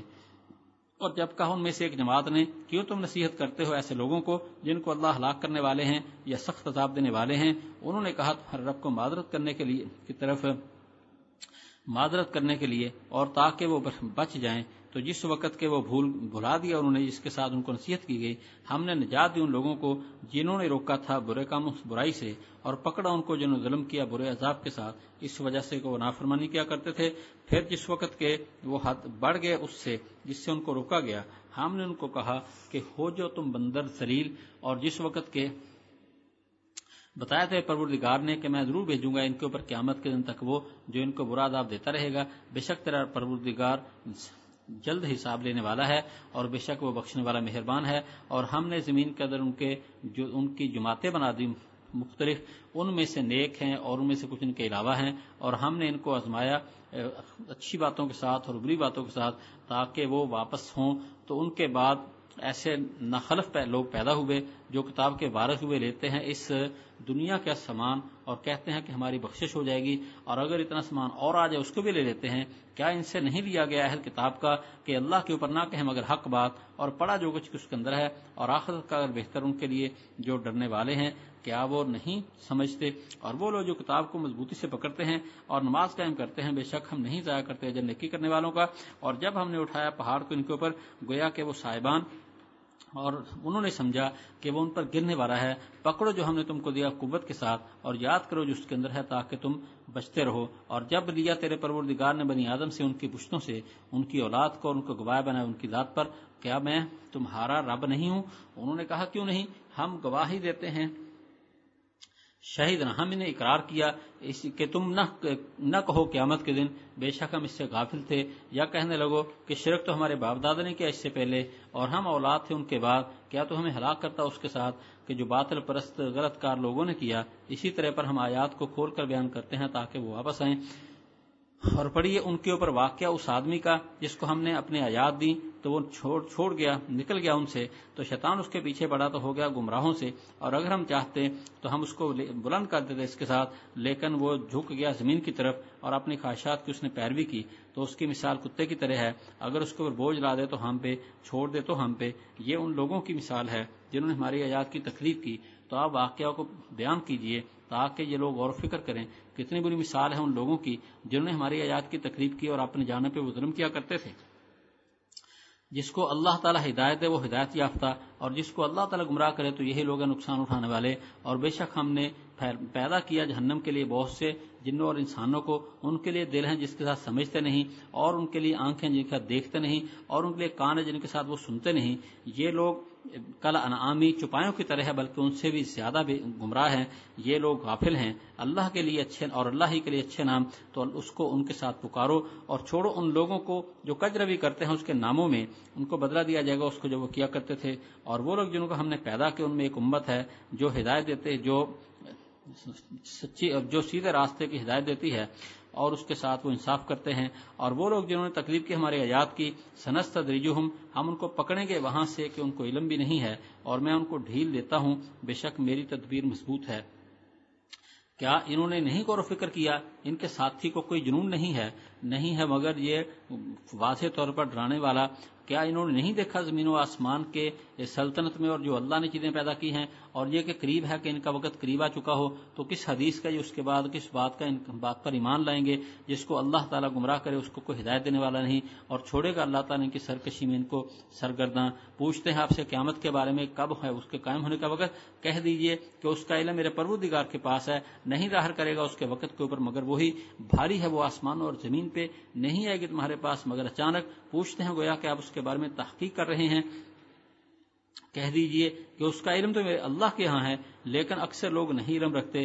کہہ دیجئے میں نہیں مالک تم اپنی جان کے لیے نفع کا اور نہ نقصان کا مگر جو اللہ چاہے، اور اگر میں غیب جانتا ہوتا تو میں بہت سی برائیاں حاصل کر لیتا اور مجھے کوئی پریشانی نہ آتی، نہیں ہوں میں مگر ڈرانے والا اور خوشخبری دینے والا ان لوگوں کو جو ایمان رکھتے ہیں، اور وہی ہے جس نے تم کو پیدا کیا ایک جان سے اور اس سے بنایا اس کا جوڑا تاکہ اس کی طرف حرام پکڑے، پھر جب اس نے اس کو ڈھانپ لیا تو اس نے اس کو ہلکا سا اس کو حمل ہو گیا، اس کے ساتھ وہ گزری، جب بھاری ہوا تو دونوں نے اپنے رب کو پکارا کہ اگر ہمیں اچھا بچہ عطا فرمائے تو ہم شکر گزاروں میں سے ہو جائیں گے۔ جب ان کو دیا اچھا ان کو دے دیا بچہ تو ان دونوں نے اس کے لیے شریک بنا لیے اس میں جو اللہ نے ان کو دیا، تو اللہ تعالیٰ بے پاک ہے اس سے جو یہ شرک کرتے ہیں۔ کیا یہ شریک کرتے اس کو جو کسی چیز کو پیدا نہیں کرتا اور وہ پیدا کیے ہوئے ہیں اور نہیں طاقت رکھتے اور نہیں وہ ان کی مدد کر سکتے اور نہ وہ اپنی جانوں کی مدد کر سکتے ہیں، اور اگر تو ان کو بلائے ہدایت کی طرف اور اگر تم ان کو ہدایت کی طرف بلاؤ وہ تمہاری بات نہ مانیں گے، برابر ہے تمہارے اوپر کہ تم ان کو بلاؤ یا تم خاموش رہو، بے شک وہ لوگ جن کو تم پکارتے ہو اللہ کے سوا وہ بندے ہیں تم جیسے، تو ان کو بلاؤ وہ تمہاری بات مانے اگر تم سچے ہو۔ کیا ان کے لیے پاؤں ہیں جن کے ساتھ وہ چلیں، یا ان کے لیے ہاتھ ہیں جن کے ساتھ وہ پکڑیں، یا ان کے لیے آنکھیں ہیں جن کے ساتھ وہ دیکھتے ہیں، یا ان کے لیے کان ہیں جن کے ساتھ وہ سنتے ہیں؟ کہہ دیجئے اپنے شریکوں کو بلاؤ پھر تدبیر کرو میرے ساتھ تو مجھے تم مہلت نہ دو، بے شک میرا حمایتی وہ اللہ ہے جس نے کتاب کو اتارا اور وہ نیک لوگوں کی حمایت کرتا ہے، اور وہ جن کو تم پکارتے ہو اس کے سوا وہ نہیں طاقت رکھتے تمہاری مدد کی اور نہ ہی وہ اپنی مدد کر سکتے ہیں، اور اگر تم ان کو ہدایت کی طرف بلاؤ وہ نہیں بات سنیں گے، اور دیکھے گا ان کو کہ وہ آپ کی طرف دیکھ رہے ہیں حالانکہ ان کو نظر نہیں آ رہا۔ عادت بنائیے معاف کرنے کی اور حکم کیجئے نیکی کا اور کنارہ کریں جاہلوں سے، وَإِمَّا يَنزَغَنَّكَ، اور اگر آپ ان سے جو ہے نا آپ کو کوئی شیطان کی طرف سے کوئی چوکا پہنچے تو آپ اللہ تعالیٰ کی پناہ حاصل کریں، بے شک وہ سننے والا جاننے والا ہے۔ بے شک وہ لوگ جو اللہ سے ڈرتے ہیں جب شیطان کی طرف سے ان کا کوئی گزر ہوتا ہے تو وہ چونک جاتے ہیں، پھر وہ دیکھنے لگ جاتے ہیں اور ان کے بھائی ان کو کھینچتے ہیں گمراہی میں، پھر وہ کمی نہیں کرتے، اور جب ان کے پاس آپ کوئی نشانی نہیں لے کر آتے کہتے ہیں کیوں نہیں تو نے اس کو چن لیا؟ کہہ دیجئے کہ میں تو پیروی اس کی کرتا ہوں میری طرف وحی کی جائے میرے پروردگار کی طرف سے، یہ دلیلیں ہیں تمہارے رب کی طرف سے اور ہدایت اور رحمت ان لوگوں کے لیے جو ایمان لاتے ہیں۔ اور جب پڑھا جائے قرآن تو اس کی طرف کان لگایا کرو اور غور سے سنو اس کو، اور وانصتو اور خاموش رہو تاکہ تم پر رحم کیا جائے، اور یاد کر اپنے پروردگار کا اپنے جی میں گڑ گڑاتے ہوئے اور ڈرتے ہوئے اور آہستہ اور اس آواز کے ساتھ جو پکارنے کے سے کم ہو صبح اور شام، اور نہ ہو جائیں غفلت کرنے والوں سے، بے شک وہ لوگ جو آپ کے پروردگار کے ہاں ہیں نہیں تکبر کرتے اس کی عبادت سے اور اس کی تسبیح کرتے ہیں اور اسی کو وہ سجدہ کرتے ہیں۔ جی موسیٰ علیہ الصلوۃ والسلام کے واقعات چل رہے تھے، ان میں یہ کچھ واقعات پہلے بھی گزر چکے ہیں۔ ایک واقعہ یہ ہے کہ موسیٰ علیہ السلام سے اللہ نے کہا کہ آپ میرے پاس کوہ طور پر آئیں تو میں آپ کو جو ہے نا تورات دوں گا، اور اس سے وعدہ کیا کہ کم از کم 30 دن ٹھہرنا ہوگا اور زیادہ سے زیادہ 40۔ اب پیچھے جو ہے نا وہ قوم نے آگے بچڑا بنا لیا، اس کا یہاں ذکر ہے۔ یہاں پہ موسیٰ علیہ الصلوۃ والسلام کا جو واقعہ وہاں گزرا ہے، فرمایا کہ ہم نے موسیٰ علیہ السلام سے 30 راتوں کا وعدہ کیا اور پورا کیا اس کو 40، یعنی کم از کم 30 زیادہ سے زیادہ 40، 10 کے ساتھ اس کو پورا کر دیا تو کل مدت جو ہے نا وہ 40 پوری ہو گئی۔ موسیٰ علیہ السلام نے جانے سے پہلے حضرت ہارون سے فرمایا تھا کہ میرے بعد آپ یہاں نائب بنے، جو ذمہ داریاں میں ادا کرتا ہوں وہ اب آپ کو کرنی ہوں گی، اور آپ ان کو جو ہے نا اصلاح کرتے رہنا اور فسادیوں کے راستے پہ نہ چلنا۔ حضرت ہارون خدا کے نبی معصوم ہوتے ہیں تو ان کو کہنے کی تو ضرورت نہیں تھی، لیکن اپنی ذمہ داری ادا کرتے ہوئے موسیٰ علیہ السلام نے یہ باتیں ان کو کہی ہیں، ورنہ وہ خود بھی ان کے پابند ہی تھے۔ جب موسیٰ علیہ السلام ادھر آ جاتے ہیں، اللہ سے ہم کلامی ہوئی تو اللہ سے دیدار کی درخواست کی تو اللہ نے فرمایا تو مجھے دیکھ نہیں سکے گا، یہ نہیں کبھی بھی نہیں دیکھے گا، اس دنیا میں یا اس وقت نہیں دیکھ سکے گا، باقی قیامت کے دن یا سمجھو کہ آخرت میں دیکھنا، اس کے بارے میں قرآن پاک میں بھی ذکر ہے، حدیث میں بھی اس کا کوئی انکار اہل سنت میں اس کا کوئی منکر نہیں ہے۔ نے سنا قاری طیب صاحب رحمۃ اللہ علیہ کی ایک تقریر تھی، اس میں ایک واقعہ انہوں نے بتایا کہ ایک اللہ والے تھے، ان کے زمانے میں یہ فتنہ جو ہے نا یہ بڑا عروج پہ تھا، ان لوگوں کا جو کہتے تھے جی اللہ کا دیدار نہیں ہو سکتا، دونوں طرف سے دلائل آتے جاتے تھے، تو اللہ والوں کی باتیں کچھ نرالی ہوتی ہیں، تو انہوں نے کہا جی کہ میں جو ہے نا ان کے ساتھ بات کرتا ہوں۔ بڑے لوگ اکٹھے ہو گئے کہ یہ صوفی سادہ سے لوگ ہیں، یہ کیا جواب دیتے ہیں؟ تو انہوں نے جناب ان کو جب مجمع اکٹھا ہو گیا تو ان کو فریق مخالف سے پوچھا کہ بھی یہ بتاؤ تم اللہ کو مانتے تو ہو نا، یہ بتاؤ تمہارا دل چاہتا ہے اللہ کا دیدار کرنے کو کہ نہیں چاہتا؟ وہ سوچ میں پڑا، کہنے لگے جی ممکن نہیں، وہ کہنے میں یہ نہیں پوچھتا ممکن ہے کہ نہیں، یہ بتاؤ تمہارا دل چاہتا ہے یا کہ نہیں چاہتا؟ وہ کہنے لگے جی دل تو چاہتا ہے مگر ہو نہیں سکتا۔ وہ کہنے لگے بس جس چیز کو یہ کہتے ہیں یہ دل چاہنا ہی اس کی دلیل ہے کہ اللہ کا دیدار ہو سکتا ہے، جو چیز نہ ہونے والی ہو اس کے لیے دل چاہ ہی نہیں کرتا۔ مثلا آواز سننے کو تو دل چاہتا ہے، آواز کے دیکھنے کو دل نہیں چاہا کرتا۔ تو آواز سننے کو دل چاہتا ہے، لیکن یہ تو نہیں ہم کہیں گے آواز کے دیکھنے، کیونکہ آواز دکھائی نہیں دیتی۔ یہ انہوں نے ایک دلیل دی ہے، اور ان کے سب دلائل جتنے بھی تھے وہ وہیں پہ ختم ہو کے رہ گئے ہیں۔ تو انسان کے ایک دل میں جذبہ اللہ کے دیدار کا، یہ بھی اس کی دلیل ہے کہ واقعی دیدار اس کا ایک حقیقت ممکن ہے۔ بہرحال یہ ہے کہ اس موقع پہ تو نہ ہوا، فرمایا ایسے کرنا کہ آپ جو ہے نا دیکھیں یہ پہاڑ ہے، اس کے اوپر تجلی آئے گی۔ اب یہاں پہ ایک اور بات سمجھ لیں کہ موسیٰ علیہ السلام نے اس سے پہلے جو کوہ طور پہ جب آ رہے تھے مدین سے مصر کو، اور اللہ تعالیٰ کی طرح ایک آگ دیکھی، اور وہاں جاتے ہیں پھر آگ سے آواز آئی ہے کہ میں اللہ ہوں، وہ آگ جو نظر آ رہی تھی وہاں بھی اللہ کا دیدار نہیں، بلکہ وہ جو پردہ ہے اللہ تعالیٰ کے، سمجھو کہ ایک انسان اور خدا کے درمیان میں وہ پردہ نظر آ رہا تھا، اللہ تعالیٰ کی ذات کا دیدار نہیں ہوا تھا۔ اب یہاں دعا کر رہے ہیں کہ اللہ مجھے اپنا دیدار عطا فرما دیجئے، تو اللہ تعالیٰ نے میں یہ تو نہیں ہوگا، ہاں آپ ایسا کریں اس پہاڑ کو دیکھ لیں، پہاڑ اگر ٹھیک رہ گیا تو آپ بھی دیکھ لیں گے، لیکن اللہ کی تجلی ہوئی، یہ تجلی اللہ کا اختیاری فعل ہے، اس کی شان کے مطابق آپ ایک مثال سمجھ لیں۔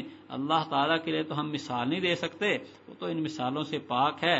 یوں سمجھے کہ اگر کسی جگہ کے اوپر بجلی گر جائے تو وہ جگہ بھی ٹوٹ پھوٹ جاتی ہے، تو اللہ تعالیٰ کی تجلی اس کی شان کے مطابق ہوئی، پہاڑ ریزہ ریزہ ہو جاتا ہے، تو اب موسیٰ علیہ السلام بے ہوش ہو جاتے ہیں، ہوش آتا ہے تو کہتے ہیں کہ میں توبہ کرتا ہوں اور میں اس کو مانتا ہوں، یعنی دنیا میں تیرا دیدار ان آنکھوں کے ساتھ نہیں ہو سکتا۔ باقی یہ ہے کہ نبی علیہ السلام کا فرمان ہے قیامت کے دن جب سور پھونکا جائے گا اور پھر لوگ بے ہوش ہو جائیں گے تو مجھے ہوش آئے گا، کیا دیکھوں گا کہ موسیٰ علیہ السلام نے عرش کا پایا پکڑا ہوا ہے۔ کہتے ہیں اب یہ نہیں مجھے پتا کہ موسیٰ علیہ السلام مجھ سے پہلے ہوش آ گیا یا یہ ہے کہ وہ بے ہوشی ان کو ہوگی ہی نہیں، کیونکہ دنیا کے اندر جب یعنی یہ اصل یوں سمجھے آپ اس کو کہ جب اللہ جل شانہ کی تجلی ہوگی قیامت کے دن اور اللہ تعالیٰ جو کہتے ہیں نزول فرمائیں گے تو اس وقت سب بے ہوش ہو جائیں گے۔ اب وہ کہتے ہیں یہ پتہ نہیں کہ موسیٰ علیہ السلام جو ہے نا ان کو دنیا کی بے ہوشی کافی ہو گئی اور وہاں بے ہوشی ہوگی ہی نہیں، یا یہ ہے کہ ان کو مجھ سے پہلے ہوش آ گیا۔ اور یہ ہے کہ موسیٰ علیہ السلام نے دنیا میں اللہ تعالیٰ کا دیدار دیکھنے کی تمنا کی، آخرت میں یہ تمنا اللہ تعالیٰ پوری فرمائیں گے۔ یہ فرمایا پھر موسیٰ علیہ السلام کو اللہ نے فرمایا یا موسیٰ انی اصطفیتک علی الناس، اے موسیٰ میں نے آپ کو چن لیا لوگوں پر، اپنے پیغامات کے ساتھ اور اپنے کلام کے ساتھ تجھے رسول بھی بنا دیا، ہم کلامی بھی ہوئی، اور یہ اور انبیاء سے ہم کلامی نہیں ہوئی سوائے نبی علیہ السلام کے۔ فخذ ما آتیتک، جو میں نے تجھ کو دیا اس کو لے لے اور شکر ادا کرنے والوں سے ہو جا۔ فرمایا وَكَتَبْنَا لَهُ، اور جو ہم نے ان کو دیا کیا دیا ہے، تورات کے جو نا لکھی لکھائی تختیوں کی شکل میں تورات ان کو دے دی، اور اس میں ہر قسم کے نصیحت، ہر حکم کی تفصیلات تھیں۔ فخذ ما بقوہ، اس کو قوت سے لے لیجئے، اور اپنی قوم سے بھی کہیے کہ ان اچھی باتوں کو لے لیں۔ سوریکم دار الفاسقین، دکھاؤں گا میں تم کو فاسق لوگوں کا گھر۔ اب یہاں ایک خوشخبری ہے کہ جن لوگوں کے جو ملک شام میں جو لوگ خدا کے نافرمان وہاں ٹھہرے ہوئے ہیں، تو میں تمہیں ان لوگوں کے علاقوں میں وہ علاقہ تمہیں دے دوں گا. اور موسیٰ علیہ السلام کی قوم نے موقع کے اوپر سستی کی، اور موسیٰ علیہ السلام کی وفات کے بعد پھر دوسرے انبیاء کے زمانے میں جو ہے نا یہ لوگ وہاں پہنچے. یہاں یہ ہے ساوریکم، اس کے اندر لکھنے میں واو ہے لیکن یہ واو پڑھا نہیں جائے گا، ساوریکم نہیں پڑھا جائے گا بلکہ یوں ہی پڑھیں گے ساوریکم دار الفاسقین. پھر فرمایا ساصرف عن آیاتی الذین یتکبرون فی الارض بغیر الحق، میں اپنی آیات سے ان لوگوں کو پھیر دوں گا جو زمین میں ناجائز ناحق تکبر کرتے ہیں. اس کا مطلب یہ ہوا کہ قرآن پاک سمجھنے کے لیے عاجزی کا اپنانا انتہائی ضروری ہے. جس شخص میں تکبر ہوگا اس کو قرآن سمجھ نہیں آئے گا، وہ اپنے تکبر سے پہلے تو قرآن کی طرف جھکے گا ہی نہیں، اور اگر جھک جائے گا وہ سمجھے گا نہیں، اور اگر سمجھے گا تو بھی اپنے تکبر سے معنی کچھ کا کچھ لے گا، اور یا یہ ہے کہ وہ پھر اپنے اس کے معنی کو ٹھکرا دے گا. اللہ تعالیٰ محفوظ فرمائے عاجزی بڑی نعمت ہے، اور اگر اس کے ساتھ نہ بھی ہو تو یہ تھوڑی بات ہے کہ اس کے ساتھ قرآن سمجھ آ جاتا ہے. فرمایا وَإِن يَرَوْا كُلَّ آیَةٍ، اور یہ لوگ جو تکبر کرنے والے ہیں جو بھی نشانی دیکھتے اس پہ ایمان نہیں لاتے، اور اگر ہدایت کا راستہ دے تو اس کو راستہ نہیں اپنائیں گے، اور اگر گمراہی کا راستہ دیکھتے اس کو اپنا راستہ بنا لیتے ہیں. اب دیکھو ایسے لوگ بھی ہیں جو فضول حرکتیں ہوتی ہیں، جو غلط کام ہوتا ہے اس میں آگے آگے، مثلا کوئی خرافات ہے، کوئی کھیل تماشا ہے اس میں آگے، ہندوؤں کی رسم ہے وہ بھی کرنی ہے، عیسائیوں کی رسم ہے وہ بھی کرنی ہے، اور مسلمانوں کے جو نمازوں کا مسئلہ ہے، نماز فرض نہیں پڑھنی، نفل نہیں پڑھنی، تراویح نہیں، جو نیکی کے کام ہیں اس میں پیچھے پیچھے، اور ہر برائی میں آگے. فرمایا اس وجہ سے ہوتا ہے کہ انہوں نے ہماری آیات کی تکذیب کی اور اس سے غافل ہیں. اور فرمایا جنہوں نے ہماری آیات کی تکذیب کی اور آخرت کی ملاقات کی ان کے اعمال ضائع ہو گئے، ان کو بدلہ تو اسی کا ملے گا جو وہ کیا کرتے تھے، ظلم اللہ کی طرف سے نہیں ہوگا. اس کے بعد جو ہے نا یہ وہی بچڑا بنانے کا واقعہ ہے. فرمایا کہ موسیٰ علیہ السلام کی قوم نے ان کے جانے کے بعد اپنے زیورات سے ایک بچڑا بنا لیا. یہ زیورات کہاں سے لیے تھے یہ تفسیر انشاءاللہ سورہ طٰہٰ میں آپ پڑھیں گے کہ یہ انہوں نے ادھار کے طور پر وہ فرعونیوں سے لیے تھے. فرمایا وہ بنایا کیا تھا، وہ سامری جو ہے نا اس نے ایک بچڑا کا ایک جسم سا بنا دیا تھا، اس کے لیے آواز تھی. آخر وہ سچ مچ تو جاندار نہیں بن گیا تھا، اس سے آواز ہی پیدا ہوئی تھی ایک علم جرو. کیا ان کو نظر نہیں آتا کہ وہ گفتگو بھی نہیں کرتا، ان کو کوئی راستہ بھی نہیں بتا رہا، بس ایک بے میں کی آواز ہے، ان کے سوال کا بھی جواب نہیں دے رہا، باقی مشکلات کیا حل کرے گا. ان کو بنا لیا اور یہ ظالم تھے. اور جس وقت پچھتائے سقط فی ایدیہم، لفظی معنی جب گرا گیا ان کے ہاتھوں میں، مطلب یہ جب انسان کو دکھ ہوتا ہے اور وہ افسوس کرتا ہے اپنے کیے کے اوپر، تو پھر جو ہے نا وہ ایسے سمجھو کہ اپنے ہاتھوں کے اوپر ہی اپنا سر گرا دیتا ہے. تو مطلب یہ ہے اس کا جب ان کو شرمندگی ہوئی، ان کو اپنے کام کی ندامت ہوئی، اور انہوں نے دیکھا ہے کہ وہ تو بڑا ہی غلط کام کر بیٹھے، کہنے لگے یار ہمارے رب نے ہم پہ رحم نہ کیا اور ہمیں نہ بخشا تو ہم ہو جائیں خسارہ نقصان اٹھانے والوں سے. موسیٰ علیہ السلام آتے ہیں، لیکن یہ واقعہ تب ہوا جب موسیٰ علیہ السلام آئے ہیں. موسیٰ علیہ السلام کے آنے سے پہلے ان کو افسوس نہیں ہوا، کوئی پچھتاوا نہیں لگا.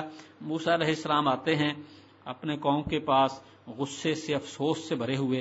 افسوس نہ کیوں؟ اس لیے کہ اللہ تعالیٰ نے دوسرے آیات میں ہے، اللہ نے بتا دیا تھا کہ بھی وہاں کے آپ کی قوم جو ہے نا وہ تو اس غلط کام میں پڑ گئی ہے. دکھ تو تھا لیکن جب یہاں آ کے حالات دیکھے تو بہت پریشان ہوئے. آپ نے فرمایا کتنا تم نے میرے بعد غلط میری نیابت کی ہے، کیا تم نے اپنے رب کے کام میں جلدی کی؟ یہ 40 دن کا تو وعدہ تھا، کیا ہوا اگر میں 30 نہیں تو 40 دن میں آ گیا ہوں؟ تمہیں کیا جلدی ہوگی؟ اور اللہ نے جو آپ کو تختیاں دی تھیں ان کو بھی آپ نے ایک طرف رکھ دیا. وَأَخَذَ بِرَأْسِ أَخِيهِ، اور اپنے بھائی کا سر پکڑا. دوسری آیات میں ہے کہ سر بھی پکڑا اور داڑھی بھی پکڑی اور ان کو اپنی طرف زور سے کھینچنے لگے.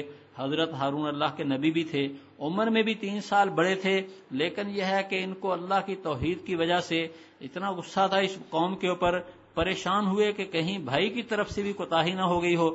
قالا، انہوں نے کہا قال ابن ام، اے میری ماں کے بیٹے. تھے تو وہ حقیقی بھائی لیکن یہاں ماں کی نسبت سے بات کی ہے تاکہ ان کو ذرا ان کے اوپر رحم آئے.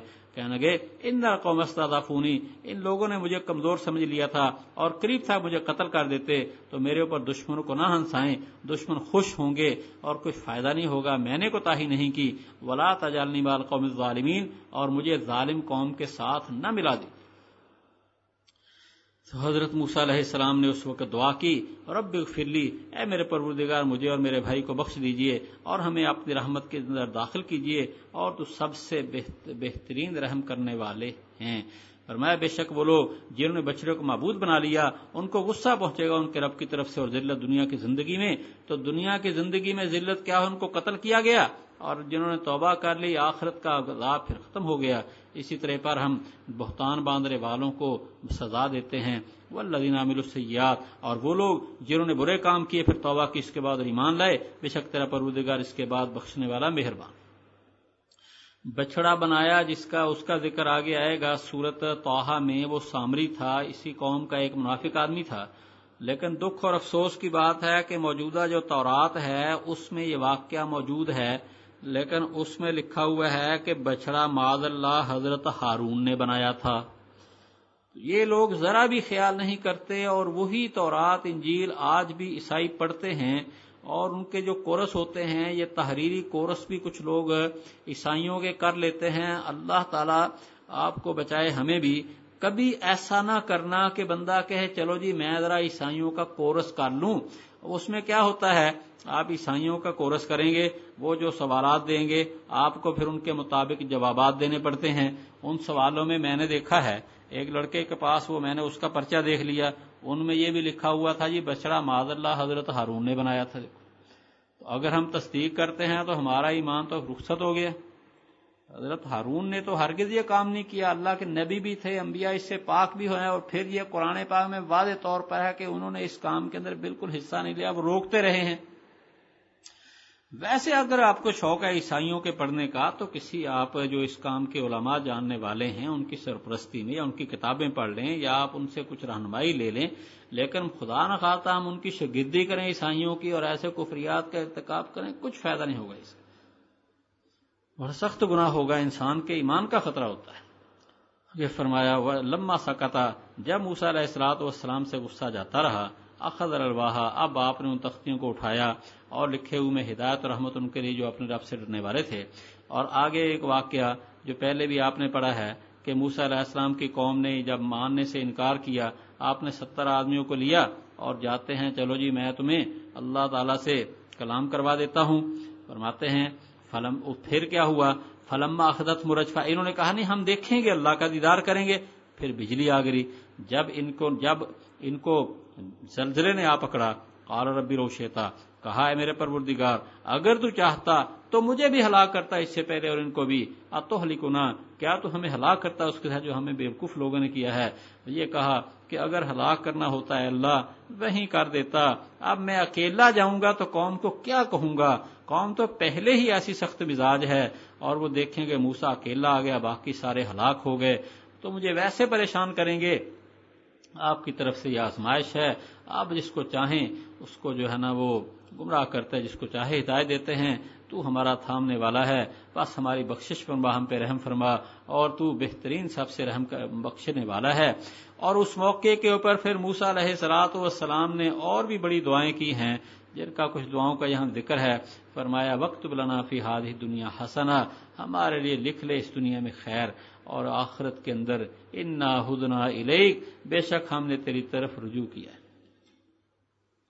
تو یہاں موسیٰ علیہ الصلوۃ والسلام نے اس موقع کے اوپر دیکھو حالت کیسی ہے، پریشانی کتنی ہے کہ قوم کے لوگوں کو لے کر آئے ہیں اور وہ قوم اپنی بدبختی کے ساتھ اپنی جو کہ گستاخیوں کی وجہ سے مارے گئے ہیں، ان کی جان نکلی پڑی ہے اور وہ مردہ سامنے پڑے ہیں، اور آپ اللہ سے دعا کرتے ہیں اور دعا کے اندر اللہ تعالیٰ سے رحمتوں کی امید کرتے ہیں اور کہتے ہیں کہ بس تو ہمیں ہی اپنا خاص مقرب بندوں میں شامل کر لیجئے۔ اس واسطے کسی موقع کے اوپر بھی اللہ کی رحمت سے مایوس نہیں ہونا، گناہ ہو گئے ہیں اللہ سے توبہ کریں اور اس سے اس کا وصل مانگیں، بے شک ہمارے گناہ بڑے ہیں لیکن اللہ تعالیٰ کی رحمت ان سے کہیں زیادہ وسیع ہے۔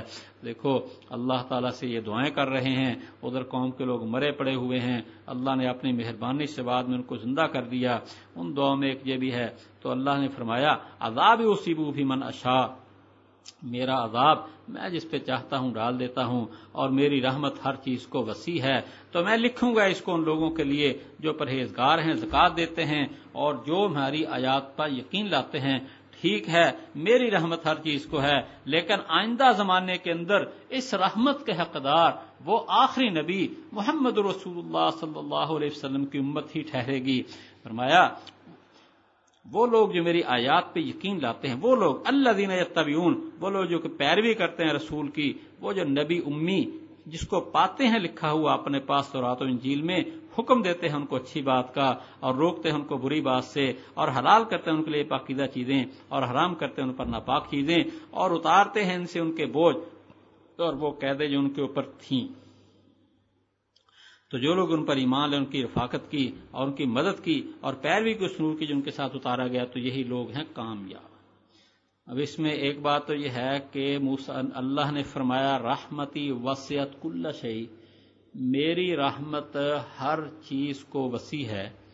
یہاں یہ کہتے ہیں کہ جو مشہور صوفیاء میں شیخ اکبر، تو ان کے بارے میں ایک واقعہ آتا ہے کہ جی شیطان ان کے پاس آیا اور کہنے لگا جی اللہ تعالیٰ فرماتے ہیں رحمتی، میری رحمت ہر چیز کو وسیع ہے، تو میں بھی تو کوئی چیز ہوں نا، مجھے اوپر بھی اللہ کی رحمت ہونی چاہیے۔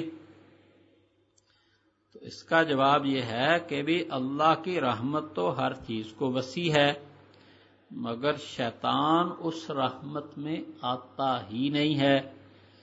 توبہ کر لے تو رحمت کا حقدار ہو جائے گا۔ آئے تو صحیح، اللہ تعالیٰ کی رحمت تو اتنی ہے کہ ساری دنیا کے انسان توبہ کریں، اللہ سے مانگیں، اللہ دیتا جائے دیتا جائے۔ ایک حدیث ہے مسلم شریف کی، سارے انسان ایک جگہ کھڑے ہو کے اللہ سے مانگنے لگے، اللہ سب کو ان کی تمناؤں کے مطابق دیتا جائے۔ فرمایا کہ ایسے اللہ تعالیٰ کے کرم میں اس کے خزانوں میں کمی ہوگی جیسے سمندر ہے اس کے اندر سوئی کو ڈبو کر نکال لیا جائے، سوئی کو ڈبو کر نکالیں تو کتنا پانی آ جائے گا۔ بس ایسے ہی اللہ تعالیٰ کی رحمتوں میں کوئی کمی نہیں ہونے والی، لیکن کوئی داخل ہی نہ ہونا چاہے تو اس میں تو پھر رحمت کے اندر تو کوئی کمی نہیں۔ انسان خود تو شیطان خود ہی نہ جائے تو اس میں اللہ تعالیٰ کی رحمت، اس میں تو وسعت ہے، لیکن وہ قبول جانا نہیں چاہ رہا اس میں۔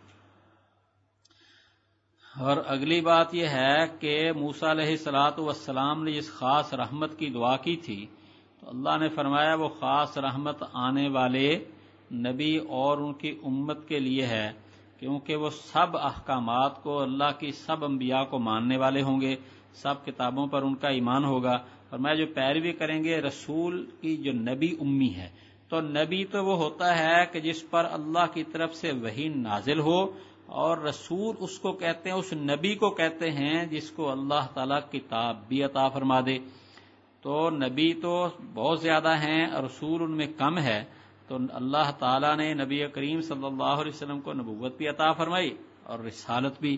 اور امی کے دو معنی ہیں، ایک یہ ہے کہ مکہ کا نام ہے ام القری، تو نبی علیہ السلام ام القری مکہ کے اندر رہنے والے تھے، وہاں پیدا ہوئے، اس واسطے آپ امی کہا جاتا ہے۔ اور ایک ام کا معنی ماں کے ہوتے ہیں، مطلب یہ ہے آپ کی جو مادری تعلیم ہے، جو پیدائشی، مطلب یہ آپ نے کسی سے پڑھا لکھا نہیں ہے، اس کے باوجود اللہ نے آپ کو عجیب و غریب کمالات، عجیب و غریب علوم عطا فرمائے تھے، اس لیے آپ کو نبی امی کہا جاتا ہے۔ فرمایا وہ جس کو پاتے ہیں لکھا ہوا تورات و انجیل میں، چنانچہ آج بھی تورات و انجیل میں کچھ نہ کچھ نشانیاں نبی علیہ السلام کی پائی جاتی ہیں، یہ تفسیر حقانی وغیرہ میں ان کی تفصیل آپ کو مل جائے گی۔ فرمایا حکم دیتے ہیں وہ نیکی کا، برائیوں سے روکتے ہیں۔ اور باقی یہ کہ حلال حرام کرنا یہ تو اصل میں اللہ کی شان ہے، اللہ کے حکم سے، اللہ کے کہنے سے وہ بتاتے ہیں کہ یہ چیزیں حلال ہیں، یہ چیزیں تمہارے لیے حرام ہیں۔ اور جو پہلے کوئی سخت قسم کے احکامات تھے بنی اسرائیل کے اوپر، وہ ان کو ختم کر دیا نبی علیہ السلام نے اللہ کی مہربانی سے۔ فرمایا کہ جو آپ پر ایمان لانے والے، آپ کی پیروی کرنے والے، اب وہی کامیاب ہیں۔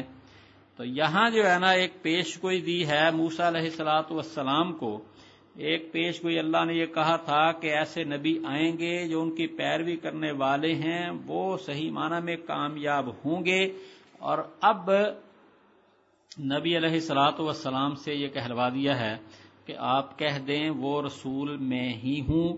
قل یا ایھا الناس، کہہ دیجئے اے لوگو میں اللہ کا رسول تم سب کی طرف وہ جس کے لیے بادشاہی آسمانوں کی اور زمین کی، لا الہ الا ہو، اس کے سوا کوئی معبود نہیں ہے، زندہ بھی وہی کرتا ہے، مارتا بھی وہی ہے، پس ایمان لو اللہ کے اوپر، اس کے رسول پر جو نبی امی، جو کہ ایمان لاتے ہیں اللہ کے اوپر اور اس کے سب کلاموں پر، کلمات ہی یعنی جتنی کتابیں، جتنے اللہ کے کلمات، اور اس کی پیروی کرو تاکہ تم کامیاب ہو جاؤ۔ تو یہ نبی علیہ الصلوۃ اس بات کی دلیل ہے کہ جس نبی کے بارے میں اللہ تعالیٰ نے موسیٰ علیہ السلام سے کہا تھا وہ آپ ہی ہیں، اور آپ کا ذکر تورات میں بھی ہے، انجیل میں بھی پایا جاتا ہے۔ لوگ اس کے اندر تحریفات کریں، ان کا اپنا جرم ہے، مگر آپ کے علاوہ ان کا مصداق اور کوئی نہیں ہے۔ اور پھر آپ جیسے اللہ تعالیٰ ساری کائنات کا رب ہے، آپ بھی ساری کائنات کے لیے رسول اور نبی ہیں۔ اور آگے فرمایا کہ موسیٰ علیہ السلام کی قوم میں کچھ لوگ ایسے ہیں جو سیدھے راستے پر رہنمائی کرنے والے ہیں اور اسی کے موافق وہ فیصلہ دیتے ہیں، لیکن اکثر لوگ جو ہیں وہ بس راستہ چھوڑ چکے ہیں۔ پھر فرمایا کہ ہم نے جو ان کے ماننے والے ہیں ان کی 12 بڑی بڑی جماعتیں بنا دی ہیں۔ چنانچہ حضرت یعقوب علیہ السلام کے 12 بیٹے تھے، ہر بیٹے کی نسل سے آگے پورا بہت بڑا بڑا خاندان نکلا ہے۔ واوحینا، فرمایا کہ ہم نے موسیٰ علیہ السلام کو وحی کی جبکہ اب ان کی قوم نے ان سے پانی مانگا کہ پتھر جو ہے نا اس کے اوپر آپ اپنا عصا ماریے، تو اس سے پھوٹ پڑے 12 چشمے۔ سب لوگوں کو، ہر قبیلے کو پتہ چل گیا اپنے گھاٹ کا، تو 12 چشمے اس لیے کہ ہر قبیلے کے لیے ایک چشمہ، تاکہ جھگڑا وغیرہ نہ ہو۔ فرمایا ہم نے ان کے اوپر جو ہے نا بادل کا سایہ کر دیا اور من و سلوہ اتارا، اور یہ بھی کہا کہ ان پاکیزہ چیزوں کو ہم نے عطا کی، لیکن انہوں نے خود نقصان کیا ہے کہ وہ ذخیرہ کرنے لگے، کھانا خراب ہونے لگا۔ اللہ نے ان کے اوپر ظلم نہیں کیا، لیکن وہ اپنی جانوں پہ ظلم کیا کرتے تھے۔ اور جب انہیں کہا گیا اس بستی میں داخل ہو رہو اور کھاؤ جہاں سے چاہو، اور تو یہ بھی پہلے ہو چکا ہے کہ حضرت موسیٰ علیہ السلام کے بعد یہ ایک بستی میں داخل ہونے کا حکم ہوا تھا ان کی وفات کے بعد، لیکن یہ ہے کہ ان لوگوں نے بجائے سجدہ کرنے کے گھسٹ پہ جانے لگے سرینوں کے بل، اور بجائے حتہ کہنے کے کچھ اور ہی الفاظ بدل لیے، دنیا مانگنی شروع کر دی بجائے مغفرت کے۔ فرمایا کہ فبدل الذین ظلموا، ظالموں نے بات ہی بدل ڈالی علاوہ اس کو جو کہی گئی، تو پھر کیا تھا، ہم نے ان کے اوپر آسمان سے عذاب بھیجا ان کی شرارتوں کی وجہ سے۔ آگے اس کا ایک اور واقعہ بنی اسرائیل کا، وَاسْأَلْهُمْ عَنِ الْقَرْيَةِ الَّتِي كَانَتْ حَاضِرَةَ الْبَحْرِ، فرمایا ان سے پوچھئے اس بستی کے بارے میں جو کہ سمندر کے پاس تھی جبکہ وہ ہفتے کے دن میں زیادتی کرنے لگے۔ یہ واقعہ پہلے بھی گزر چکا ہے اور یہاں ذرا زیادہ تفصیل کے ساتھ ہے۔ فرمایا جب ہفتے کا دن ہوتا تھا تو پھر ان کے پاس وہ مچھلیاں آتی تھیں واضح کھلم نظر آتی تھی پانی کے اوپر، اور جب ہفتہ نہیں ہوتا تھا تو پھر مچھلیاں نہیں آتی تھیں۔ اس طرح ہم ان کو آزماتے اس کے ساتھ جو وہ نافرمانی کرتے تھے۔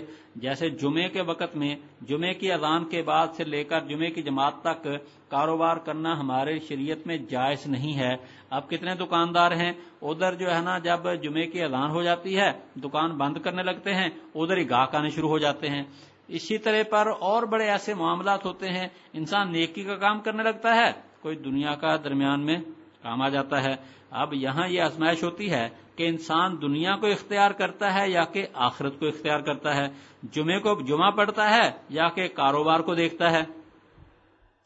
اس موقع ایسے ہی ان لوگوں کے اوپر آزمائش، جب ہفتے کا دن آتا ہے جس میں شکار کرنا منع ہے وہاں مچھلیاں، اور جب ہفتہ نہیں ہے تو مچھلی کوئی نہیں۔ اب ان لوگ پریشان ہو گئے۔ یہ آزمائشیں وقتی ہوتی ہیں، پہلے آپ نے پڑھا ہے کہ آزمائشیں وقتی، پھر حالات بدل جاتے ہیں۔ لگتا یہ ہے کہ ان لوگوں کے اوپر بھی آزمائش وقتی آئی ہے، کچھ مہینوں کے لیے سمجھ لیجئے یا کچھ سالوں کے لیے، لیکن یہ ہے ان لوگوں سے صبر نہیں ہو سکا اور انہوں نے حکم کے اندر رد و بدل کر لیا اور مچھلی شکار کرنے کا ہیلا سوچا، اور اس کے بعد پھر حالات بدل گئے، لیکن ان لوگوں کی بری عادت ختم نہیں ہوئی۔ فرمایا ان میں سے 3 جماعتیں بن گئی، کچھ لوگ روکنے والے، کچھ لوگ کرنے والے، اور کچھ لوگ وہ درمیان میں نہ روکتے ہیں نہ کرتے ہیں۔ فرمایا کہا یہ جو درمیانے لوگ ہیں جو خاموش، انہوں نے کہا، ایک جماعت ان میں کہنے لگی تم کیوں نصیحت کرتے ہو ایسے لوگوں کو جن کو اللہ ہلاک کرنے والا ہے، سخت عذاب دینے والا ہے۔ کہنے لگے اللہ تعالیٰ کی طرف معذرت کرنے کے لیے، یعنی اپنا حکم پورا کرنے کے لیے، تاکہ اللہ ہمیں نہ پوچھے اور شاید وہ لوگ بچ جائیں۔ فرمایا لیکن جب بھلا دیا انہوں نے اس کو جس کی نصیحت کی گئی، ہم نے نجات دی ان کو جو روکنے والے تھے برائیوں سے، اور پکڑا ان کو جنہوں نے ظلم کیا برے عذاب کے ساتھ اس وجہ سے جو برے کام کرتے تھے۔ رہی یہ بات کہ جو درمیان والے ہیں جو خاموش، ان کے بارے میں تو یہاں مفسرین یہ کہتے ہیں کہ ان کے بارے میں یہ کہ عذاب تو نہیں آیا لیکن وہ قابل تعریف لوگ نہیں تھے، اس لیے ان کا یہاں ذکر چھوڑ دیا۔ فلما اتوا عما نہوا عنہ، فرمایا جب وہ حد سے بڑھ گئے اس سے جسے روکا گیا، ہم نے کہا کہ ہو جاؤ تم بندر ذلیل۔ اب یہاں یہ ہے کہ بندر تو ویسے ہی ایک ذلیل سا جانور ہے، لیکن جو عام طور پر دیکھا آپ نے لوگ بندروں سے کھیلتے ہیں، لیکن وہ ایسے بندر تھے کوئی ان سے کھیلنا بھی پسند نہیں کرتا تھا، دلوں میں سخت نفرت۔ مفسرین یہ لکھتے ہیں کہ واقعہ اس طرح ہوا ہے کہ لوگوں نے ان سے الگ بستی بنا لی اور وہ پھر اپنی الگ ان کی بستی ہو گئی، تو تاکہ ان کو خطرہ تھا کہیں ان کے اوپر عذاب آئے ہم نہ پھنس جائیں۔ اور ایک دفعہ کیا ہوا، دن کو جب بستیوں کے دروازے بنا دیے جاتے تھے، چاروں طرف دیوار ہوتی تھی، ان کی بستی کا دروازہ نہ کھلا، پریشان ہو گئے۔ اوپر سے دیکھا ہے تو وہ لوگ شکلیں بدلی ہوئی ہیں، کچھ کے کچھ بنے ہوئے ہیں۔ اب یہ ہے کہ ان کے پاس جاتے ہیں، ان کو سمجھاتے ہیں تو وہ لوگ مانتے ہیں کہ ہاں ہم سے غلطی ہو گئی، لیکن اسی حالت کے اندر 3 دن کے اندر وہ مر جاتے ہیں۔ اب عام بندروں میں اور ان میں فرق یہ ہے، عام بندر جو ہے نا وہ پیدائشی بندر ہے، اس کو پتا ہے کہ میں ہوں ہی بندر، اس کی روح بھی بندر والی ہے، وہ اس کے اوپر راضی ہے۔ لیکن ان لوگوں کو پتا ہے کہ ہم پہلے انسان تھے، جو ان کی روح انسانوں والی ہے اور شکل ان کی بندروں والی ہے۔ اب ان کے اوپر جو تکلیف ہے اس کا تو ہم اندازہ نہیں کر سکتے۔ وہ ٹھیک ہے پیدائشی بندر ہے، آخرت کے اندر بھی اسی طرح پر بندروں کے ساتھ ان کا حشر ہو جائے گا، ختم ہو جائیں گے، لیکن یہ تو عذاب میں مبتلا ہیں، ان کو آخرت میں دوزخ میں بھی جانا ہوگا۔ کہ یہاں یہ ہے کہ انہوں نے تدبیر و حیلہ کیا ہے، تو اس میں یہ آپ انشاءاللہ آگے کہیں بھی بتائیں گے کہ شریعت کے اندر کچھ حیلے بتائے جاتے ہیں، ان کی کیا حقیقت ہوتی ہے اور انہوں نے کیا حقیقت، انہوں نے غلط حیلہ اختیار کیا تھا۔ انہوں نے یہ کیا تھا کہ ہفتے کے دن جو ہے نا وہ نالیاں بنا لی تھیں، ہفتے کے دن ان کا پانی کھول دیتے تھے، یا یہ پانی کھلا ہوا ہے پہلے سے اور نالیوں کے اندر آگے حوض ہے، حوض کے اندر مچھلیاں آ جاتی ہیں، یا تو نالی میں ٹھیک ہے پانی آیا اور گیا کچھ نہ چھیڑا، لیکن یہ کرتے تھے کہ ہفتے کے دن پانی جو آ گیا ہے یہ صرف اتنا کام کرتے تھے کہ وہ نالی کو بند کر دیتے تھے ہفتے کے دن میں، اور اگلے دن جو ہے نا وہ پھر مچھلیوں کو پکڑ لیتے تھے، کہتے ہم نے تو کیا ہی کچھ نہیں۔ بھئی یہ نالی کا جو بند کرنا ہے یہ تمہارا جرم ہے جو تم نے ہفتے کے دن کیا اور اس کی تمہیں اجازت نہیں تھی۔ بہرحال یہ ہے، آگے اللہ تعالیٰ فرماتے ہیں کہ وَإِسْتَأْذَنَ رَبُّكَ، کہ اللہ تعالیٰ نے کہا تھا کہ ان کے اوپر بھیجے گا قیامت کے دن تک وہ جو ان کو برا عذاب دیتا رہے گا، یہ بے شک تیرا پروردگار جلد حساب لینے والا ہے اور بے شک وہ بخشنے والا مہربان ہے۔ تو یہ بات پہلے بھی گزر چکی ہے، یہ قیامت سے پہلے ان کے بارے میں ہے کہ ان کو عروج ہوگا، تو یہ اللہ نبی علیہ السلام کی حدیث میں ان کے بارے میں ہے، تو اس واسطے ایسی حدیثوں سے یہ بات سمجھ آتی ہے۔ تو آج کل اگر ان کو عروج ہے تو وہ بھی قرآن و حدیث کے خلاف نہیں ہے، اس واسطے پھر دوسرا یہ ہے کہ یہ دوسری قوموں کے ساتھ مل کر ہی کر رہے ہیں، تنہا تو اب بھی ان کی کوئی مضبوط حکومت نہیں ہے، بس عیسائیوں کے ساتھ مل کر یہ سب کچھ کر رہے ہیں۔ تو اللہ تعالیٰ کے وعدے بالکل سچے ہیں۔ فرمایا وَقَطَّعْنَاهُمْ فِي الْأَرْضِ أُمَمًا، ہم زمین میں ان کے مختلف ہم نے ٹکڑے بنا دیے ہیں، اور ان میں کچھ نیک ہیں کچھ ان کے علاوہ ہیں، ہم نے ان کو آزمایا اچھی باتوں کے ساتھ بری باتوں کے ساتھ تاکہ یہ رجوع کریں، لیکن یہ ہے فَخَلَفَ مِن بَعْدِهِمْ خَلْفٌ، بہرحال یہ ہے کہ اس زمانے کے اندر جب پھر بھی ان میں انبیاء کرام آیا کرتے تھے، اچھے لوگ بھی تھے برے بھی تھے، لیکن پھر اسی زمانے کے اندر ایسے بھی ہوئے ہیں کہ بعد میں ایسے نکمے لوگ پیدا ہوئے ہیں جو کتاب کے وارث بنے، وہ اس دنیا کا سامان لیتے ہیں اور کہتے ہیں ہماری بخشش ہو جائے گی۔ اب یہ ہے کہ جب انسان کے دل میں اللہ کا ڈر ہو تو اور گناہ تو ہو نہ ہو، لیکن کم سب سے بڑی اللہ کے حکموں کو تو بدلنے کی جرت نہیں ہوتی۔ وہ کہتا ہے ٹھیک ہے میں گناہ گار ہوں لیکن اللہ کے حکم کو تو میں نہیں بدل سکتا، یہ میرے بس کی بات نہیں ہے، مگر یہ چند پیسے لے کر آسانی سے اللہ تعالیٰ کے حکموں کو بدلنے لگ جاتے تھے۔ اب حجاج بن یوسف کا واقعہ مشہور ہے، کہتے ہیں کہ اس کے دور کے اندر ایک علاقہ تھا جن کا واقعہ قرآن پاک میں ہے، حضرت جو نا یہ موسیٰ علیہ السلام اور خضر علیہ السلام کا واقعہ ہے۔ وہ ایک بستی میں جاتے ہیں اور بستی والوں سے کھانا مانگا، قرآن پاک میں فَأَبَوْا أَن يُضَيِّفُوهُمَا، انہوں نے مہمانی کرنے سے انکار کر دیا۔ اب اس واقعہ کو بیان کرتے ہیں تو مفسرین کہتے ہیں یہ ایک بستی انطاکیہ کا واقعہ ہے. بہرحال یہ بھی مشہور ہے کہ اس بستی کے لوگ حضرت حجاج بن یوسف کے پاس آئے، اور آپ کو بتایا کہ حجاج بن یوسف یہ بہت بڑا ظالم بادشاہ تھا. اس کے پاس آئے اور کہنے لگے آپ جتنے پیسے چاہیں ہم آپ کو دے دیں گے. آپ قرآن پاک کے اوپر اعراب یا نقطے لگا رہے ہیں تو آپ ایسا کریں، یہ جو ہے نا ابو کی جگہ آپ نیچے ایک نقطے کی بجائے اوپر 2 نقطے لکھ دیں تاکہ یہ عبارت بن جائے فَأَتَوْا أَن يُضَيِّفُوهُمَا. اس کا معنی یہ ہوگا کہ وہ ان کی مہمانی کرنے کو آئے. تو اب تو یہ ہے کہ مہمانی سے انکار کیا، اب پھر ہو جائے گا کہ مہمانی کرنے کے لیے آ گئے. وہ بڑا سخت بادشاہ تھا، اگر چلے جائے یہاں سے ورنہ میں تمہیں چھوڑوں گا نہیں.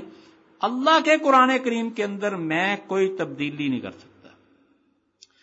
تو بڑے بڑے جو ظالم وہ بھی اس بات سے ڈرتے ہیں کہ ہیں بھی اور گناہ تو اپنی جگہ، لیکن یہ ہم سے برداشت نہیں کہ اللہ کے حکم کو بدل کے رکھ دیں. اب مثلا قرآن مجید نے کہہ دیا ہے کہ ماں سے نکاح حرام ہے، کس کی جرت ہے کہ اس حکم کو بدل دے اور کہہ دے ٹھیک ہے جی مجھے پیسے دے دو میں لکھ دیتا ہوں ماں کے ساتھ نکاح کرنا جائز ہے.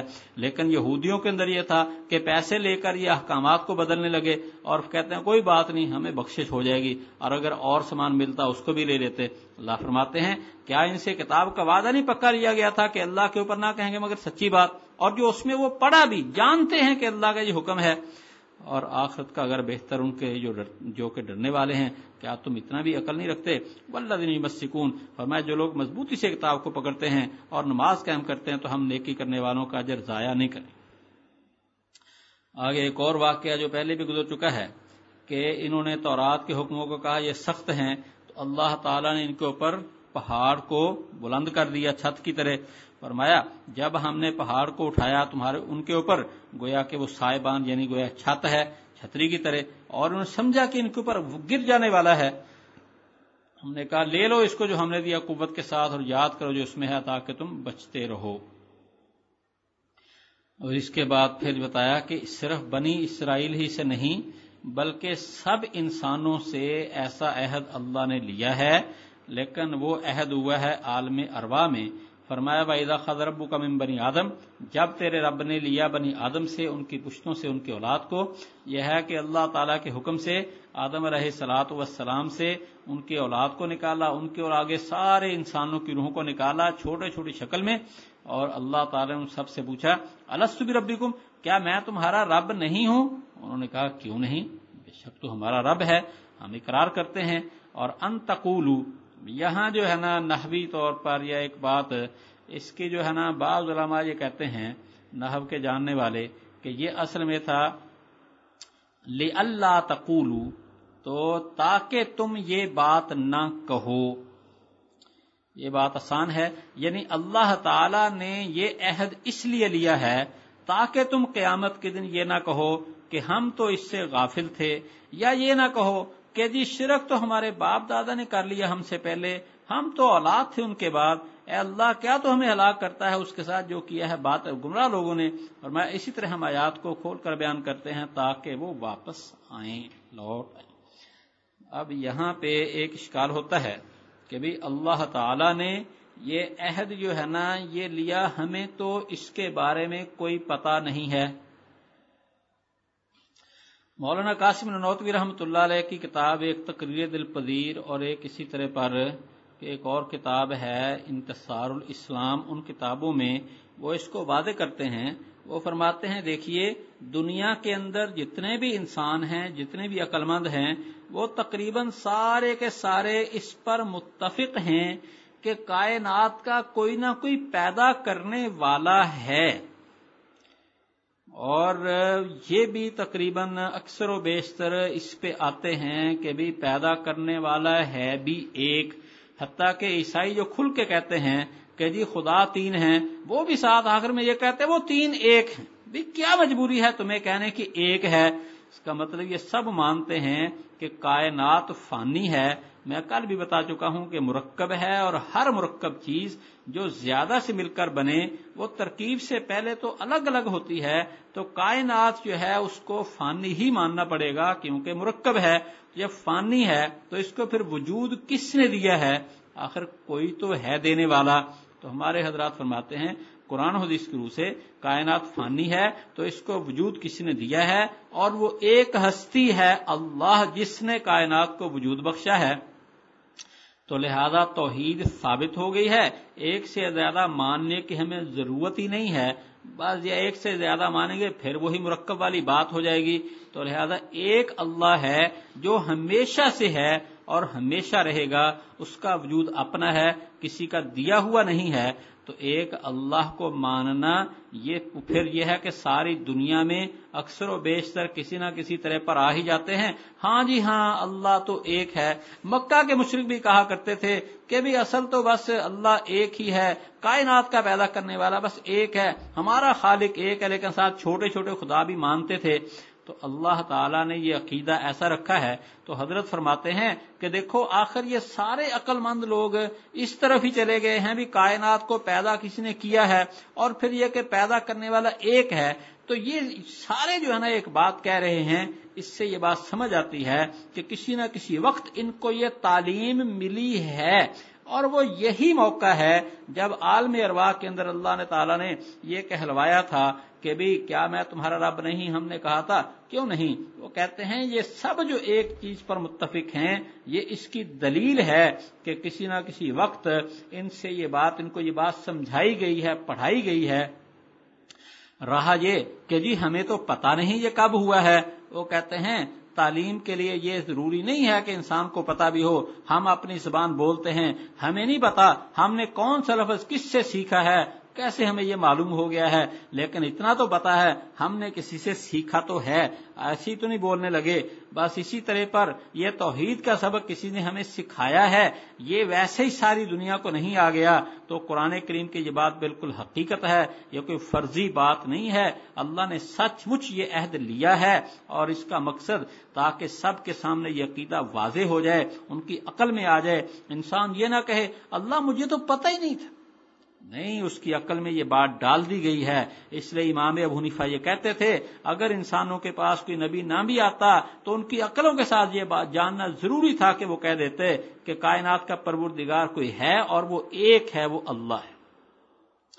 آگے فرماتے ہیں ان کے اوپر ایک واقعہ پڑھیے جو ہم نے اس آدمی کا واقعہ سنائیے ان کو جس کو ہم نے اپنی نشانیاں دے دی، اپنی آیات، پھر وہ اس کو نکل گیا چھوڑ کر، شیطان اس کے پیچھے پڑا ہو گیا گمراہوں سے. اب یہ واقعہ جو ہے نا یہ کس کا ہے، اس کے بارے میں مختلف اقوال. یہ سمجھ لیں جو آدمی بھی جان بوجھ کر اللہ تعالیٰ کے حکموں کو چھوڑنے والا ہے، اس کو پتہ ہے شریعت کے مسائل کا، پھر وہ غلط باتوں کو اختیار کرے، اس کے اوپر یہ بات پوری اترتی ہے. یعنی عالم ہو عمل نہ کرتا ہو، یا درویش ہو لیکن دنیا دار ہو. اب واقعہ مشہور ایک تو یہ ہے کہ ایک آدمی بلعم بن باعور تھا، تو وہ بنی اسرائیل کے زمانے میں بڑا ایک درویش اللہ والا مستجاب الدعوات تھا. لیکن موسیٰ علیہ الصلوۃ والسلام کے خلاف اس کی قوم نے کہا بد دعا کرو، وہ کہنے لگا میں نہیں کرتا. اس کو مجبور کیا، وہ اس کی بد دعا کرنے لگا، تو بجائے بد دعا کے ان کے لیے دعا نکلنے لگی. لوگوں نے کہا یہ کیا کرتے ہو؟ وہ پھر پیچھے نہ ہٹا. پھر یہ ہے کہ آگے بد دعا کرنے لگا تو اس کی زبان اس کے منہ سے باہر نکل آتی ہے، لمبی ہو جاتی ہے. اور پھر وہ کہنے لگا ایسے کرو، تم اس کو جیت نہیں سکتے، اپنی عورتوں کو ان کے مقابلے میں کھڑا کر دو، بس جب ان کا لشکر آئے تو ان کو اپنی عورتوں سے کہہ دو وہ جو چاہیں کریں ان کے ساتھ، تاکہ وہ ان غلط عورتوں کے ساتھ غلط کام میں پڑ جائیں، تو پھر یہ ہے اللہ کی مدد ان سے رک جائے گی. تو دیکھو ایسا خطرناک یہ آدمی تھا، تو ان کے بارے میں یہ آیت کریمہ ہے. اور بعض کہتے ہیں امیہ بن سلط ہے کہ جو نبی علیہ الصلوۃ والسلام کے زمانے میں آپ سے پہلے لوگوں کو اچھی باتیں بتایا کرتا تھا، توحید کی باتیں، لیکن وہ یہ امید رکھتا تھا کہ مجھے نبوت ملے گی، اور نبی علیہ السلام کو نبوت ملی تو بجائے ایمان لانے کے حسد کر گیا. اور بھی اس طرح کے جو واقعات پیش آئے ہیں. فرمایا اگر ہم چاہتے اس کو بلند کر دیتے ان آیات کی وجہ سے، لیکن وہ تو زمین کی طرف جھک گیا، اپنے خواہشات کا پیروکار ہو گیا. تو اس کی مثال کتے کی طرح ہے، اگر اس پہ بوجھ لا دے تو ہانپتا ہے، اگر چھوڑے تو ہانپتا ہے. یہ مثال ان کی ہے جنہیں ہماری آیات کی تکذیب کی ہے. تو واقعہ بیان کرے تاکہ یہ لوگ غور و فکر کریں. کتنی بری مثال ان لوگوں کی جنہوں نے ہماری آیات کے تکذیب کی اور اپنے اوپر ظلم کیا کرتے تھے. اور میں جس کو اللہ ہدایت دے وہی ہدایت پر، جس کو اللہ گمراہ کرے وہ نقصان اٹھانے والے ہیں. اس لیے اللہ سے ہدایت مانگنا ضروری ہے. اگلی آیات میں بھی ایسے لوگوں کا ذکر ہے جو جان بوجھ کر اللہ کے احکامات کو چھوڑے ہوئے ہیں. فرمایا وَلَقَدْ ذَرَأْنَا لِجَهَنَّمَ، ہم نے جہنم کے لیے پیدا کیا ہے بہت سے جنوں انسانوں کو. ان کے لیے دل ہیں جن کے ساتھ وہ سمجھتے نہیں ہیں، ان کی آنکھیں ہیں جن کے ساتھ دیکھ نہیں رہے، اور ان کے لیے کان ہیں جن کے ساتھ وہ سنتے نہیں ہیں. یہ لوگ جانوروں کی طرح ہے بلکہ ان سے بھی گئے گزرے ہیں، یہی لوگ غافل. اب یہاں بھی کچھ لوگ کہیں گے دیکھو جی جب اللہ نے ان کو پیدا ہی کیا ہے دوزخ کے لیے پھر ان کا کیا قصور ہے. لیکن آپ اسی آیت میں غور کریں، اس کا جواب مل جائے گا آپ کو. یہ ہمیں آپ کو سمجھایا گیا ہے بھئی تم ایسے نہ ہو جاؤ کہ اللہ کے ان اعضاء سے فائدہ حاصل نہ کرو، اللہ تعالیٰ کی نعمتوں سے فائدہ حاصل کرو. قرآن پاک کی آیات آتی ہیں ان میں غور و فکر کرو. ایسا نہ ہو کہ قرآن پاک کا پڑھنا نہ پڑھنا تمہارے لیے برابر ہو جائے. قرآن پاک آخرت سے ڈرا رہا ہے تم مانتے ہی نہیں ہو. قرآن پاک میں قیامت کا ذکر ہے تم ٹھکرا دیتے ہو. قرآن پاک کہتا ہے یہ کرو، نہیں کرنا، نہیں کرنا. قرآن پاک روکتا ہے کر کے دکھانا ہے. اگر تم نے قرآن پاک کے ساتھ ایسا مقابلہ کیا ہے تو پھر سمجھ لو کہ تمہارے دلوں پہ مہر لگ جائے گی اور تم ہدایت سے محروم ہو جاؤ گے. اس لیے فرمایا ان کے دل ہیں جن کے ساتھ سمجھتے نہیں ہیں، ہم ایسے نہ بنیں. ان کی آنکھیں جن سے دیکھتے نہیں، ہم ایسے نہ بنیں. اپنے آپ کو سیدھا کر لو تو ٹھیک ہے، ورنہ پھر یہ ہے کہ جیسے ان لوگوں کے بارے میں ہے پھر ان کے اندر داخل ہونے کے لیے تیار ہو جاؤ. اللہ تعالیٰ کو تم اگر زبان سے ایسی بات کہو گے اس کا کیا نقصان ہے، جہاں ان لوگوں کو جو دوستیوں کو ڈالے گا. اگر ہم خدا کے اوپر اعتراض کریں گے اللہ ہمیں بھی وہاں ڈال دے، اس کو پوچھنے والا کون ہے؟ سوچ سمجھ کر اللہ کے بارے میں بات کرنی چاہیے. یہ فرمایا اللہ کے اچھے اچھے نام ہیں، اس کو ناموں سے پکارو اور لوگوں کو چھوڑ دو جو اس کے ناموں میں کجروی کرتے ہیں. ان کو بدلہ دیا جائے گا اس کا جو کیا کرتے ہیں. اللہ کے نام اچھے اچھے ہیں اور لوگوں نے اس کے اندر مختلف طریقوں سے کجروی کی ہے. ایک تو یہ ہے قرآن پاک کی آیات یا اللہ تعالیٰ کے ناموں کو غلط مقاصد کے لیے بطور جادو کے پڑھتے ہیں. اسی طرح پر اللہ تعالیٰ کے ناموں سے بگاڑ کر بتوں کے نام رکھتے ہیں. جیسے اللہ کا نام عزیز ہے، بت کا نام عزا رکھ لیا. اللہ کا نام اللہ ہے، بت کا نام لات رکھ لیا ہے. تو یہ بھی اس کے ناموں کے اندر جو ہے نا یہ زیادتی کرنے والی بات ہے.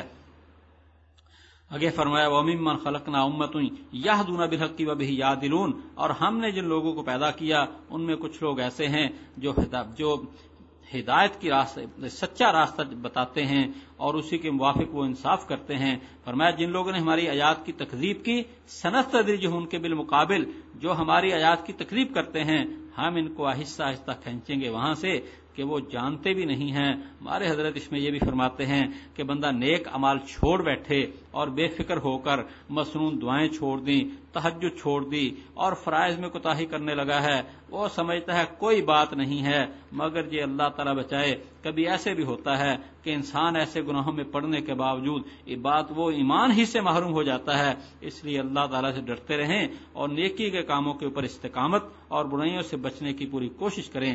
فرمایا املی لہم، میں ان کو ڈھیل دوں گا، بے شک میری تدبیر مضبوط ہے. اولم یتفکروا، کیا انہوں نے غور و فکر نہیں کیا؟ ما بصاحب من جنہ، ان کے ساتھی کو کوئی جنون نہیں. نبی علیہ السلام سے کہنا شروع کر دیا معاذ اللہ پاگل ہیں. ان کو پتہ نہیں ہے پاگل تو ایک چند منٹ میں اس کی حقیقت واضح ہو کر رہ جاتی ہے. ان ہوا الا نذیر مبین، تو واضح طور پر ڈرانے والے ہیں. اولم ینظروا، کیا انہوں نے نہیں دیکھا آسمان و زمین کے کائنات کے بارے میں ان کے عجائبات اور جو اللہ نے چیزیں پیدا کی ہیں، اور یہ کہ قریب ہے کہ ان کا وقت قریب آ چکا ہو، تو اس کے بعد یہ کس چیز پر ایمان لائیں گے؟ کتنے ایسے واقعات ہمارے سامنے ہو رہے ہیں، انسان بالکل تندرست ہے اور اسی وقت خبر آتی ہے وہ جی بیمار ہو گیا، کبھی مر گیا. تو کیا ہمارے لیے عبرت کے واقعات نہیں ہیں؟ اللہ تعالیٰ ہمیں سچی توبہ کی توفیق دے. من یضلل اللہ فلا ہادی لہ، جس کو اللہ گمراہ کرے اس کو کوئی ہدایت دینے والا نہیں ہے. تو اس کا مطلب کیا ہے؟ ہم اللہ تعالیٰ سے ڈریں اور اس سے ہدایت کی دعا کرتے رہیں. وَيَذَرْهُمْ فِي طُغْيَانِهِمْ يَعْمَهُونَ، اللہ چھوڑے گا ان کو ان کی سرکشی میں کہ وہ بہکتے پھر رہے ہیں. آگے ان کی ایک اور جرت، فرمایا یسألونک عن الساعۃ ایان مرساها، آپ سے پوچھتے ہیں قیامت کے بارے میں کب ہوگا اس کے قائم ہونے کا وقت. کہہ دیجئے اس کا وقت وہ میرے پروردگار کے ہاں ہے. آج ایسے لوگ بھی ہیں جو کہتے ہیں کہ جی اللہ تعالیٰ نے اپنے حبیب صلی اللہ علیہ وسلم کو بتا دیا تھا قیامت کب آئے گی. حاشا وکلا، قرآن و حدیث میں جہاں آپ دیکھیں گے یہی ملے گا کہ قیامت کا علم، قیامت کب آئے گی اس کا علم صرف اللہ کو ہے. ایک یہ قیامت کے حقیقت کہ قیامت کیا ہے یہ تو ہمیں معلوم ہے، اللہ نے بتا دیا ہے، اس کے حبیب صلی اللہ علیہ وسلم نے بتا دیا ہے. ایسا کہنا غلط ہے اور ہمیں نہیں پتا قیامت کیا ہے. قلت ما ندری ما الساعة ان نظن الا ظنا، تو یہ تو کافروں کی بات ہے. قیامت کا ہمیں پتا ہے کہ ساری کائنات کا نظام ختم کر دیا جائے گا، سارے زندہ بھی مر جائیں گے، پھر اللہ دوبارہ سب کو زندہ کرے گا، حساب کتاب ہوگا. لیکن وہ کب آئے گی قیامت، کتنے سالوں کے بعد آئے گی، یہ اللہ ہی جانتا ہے، اس کے بارے میں کسی کو وقت کا پتہ نہیں.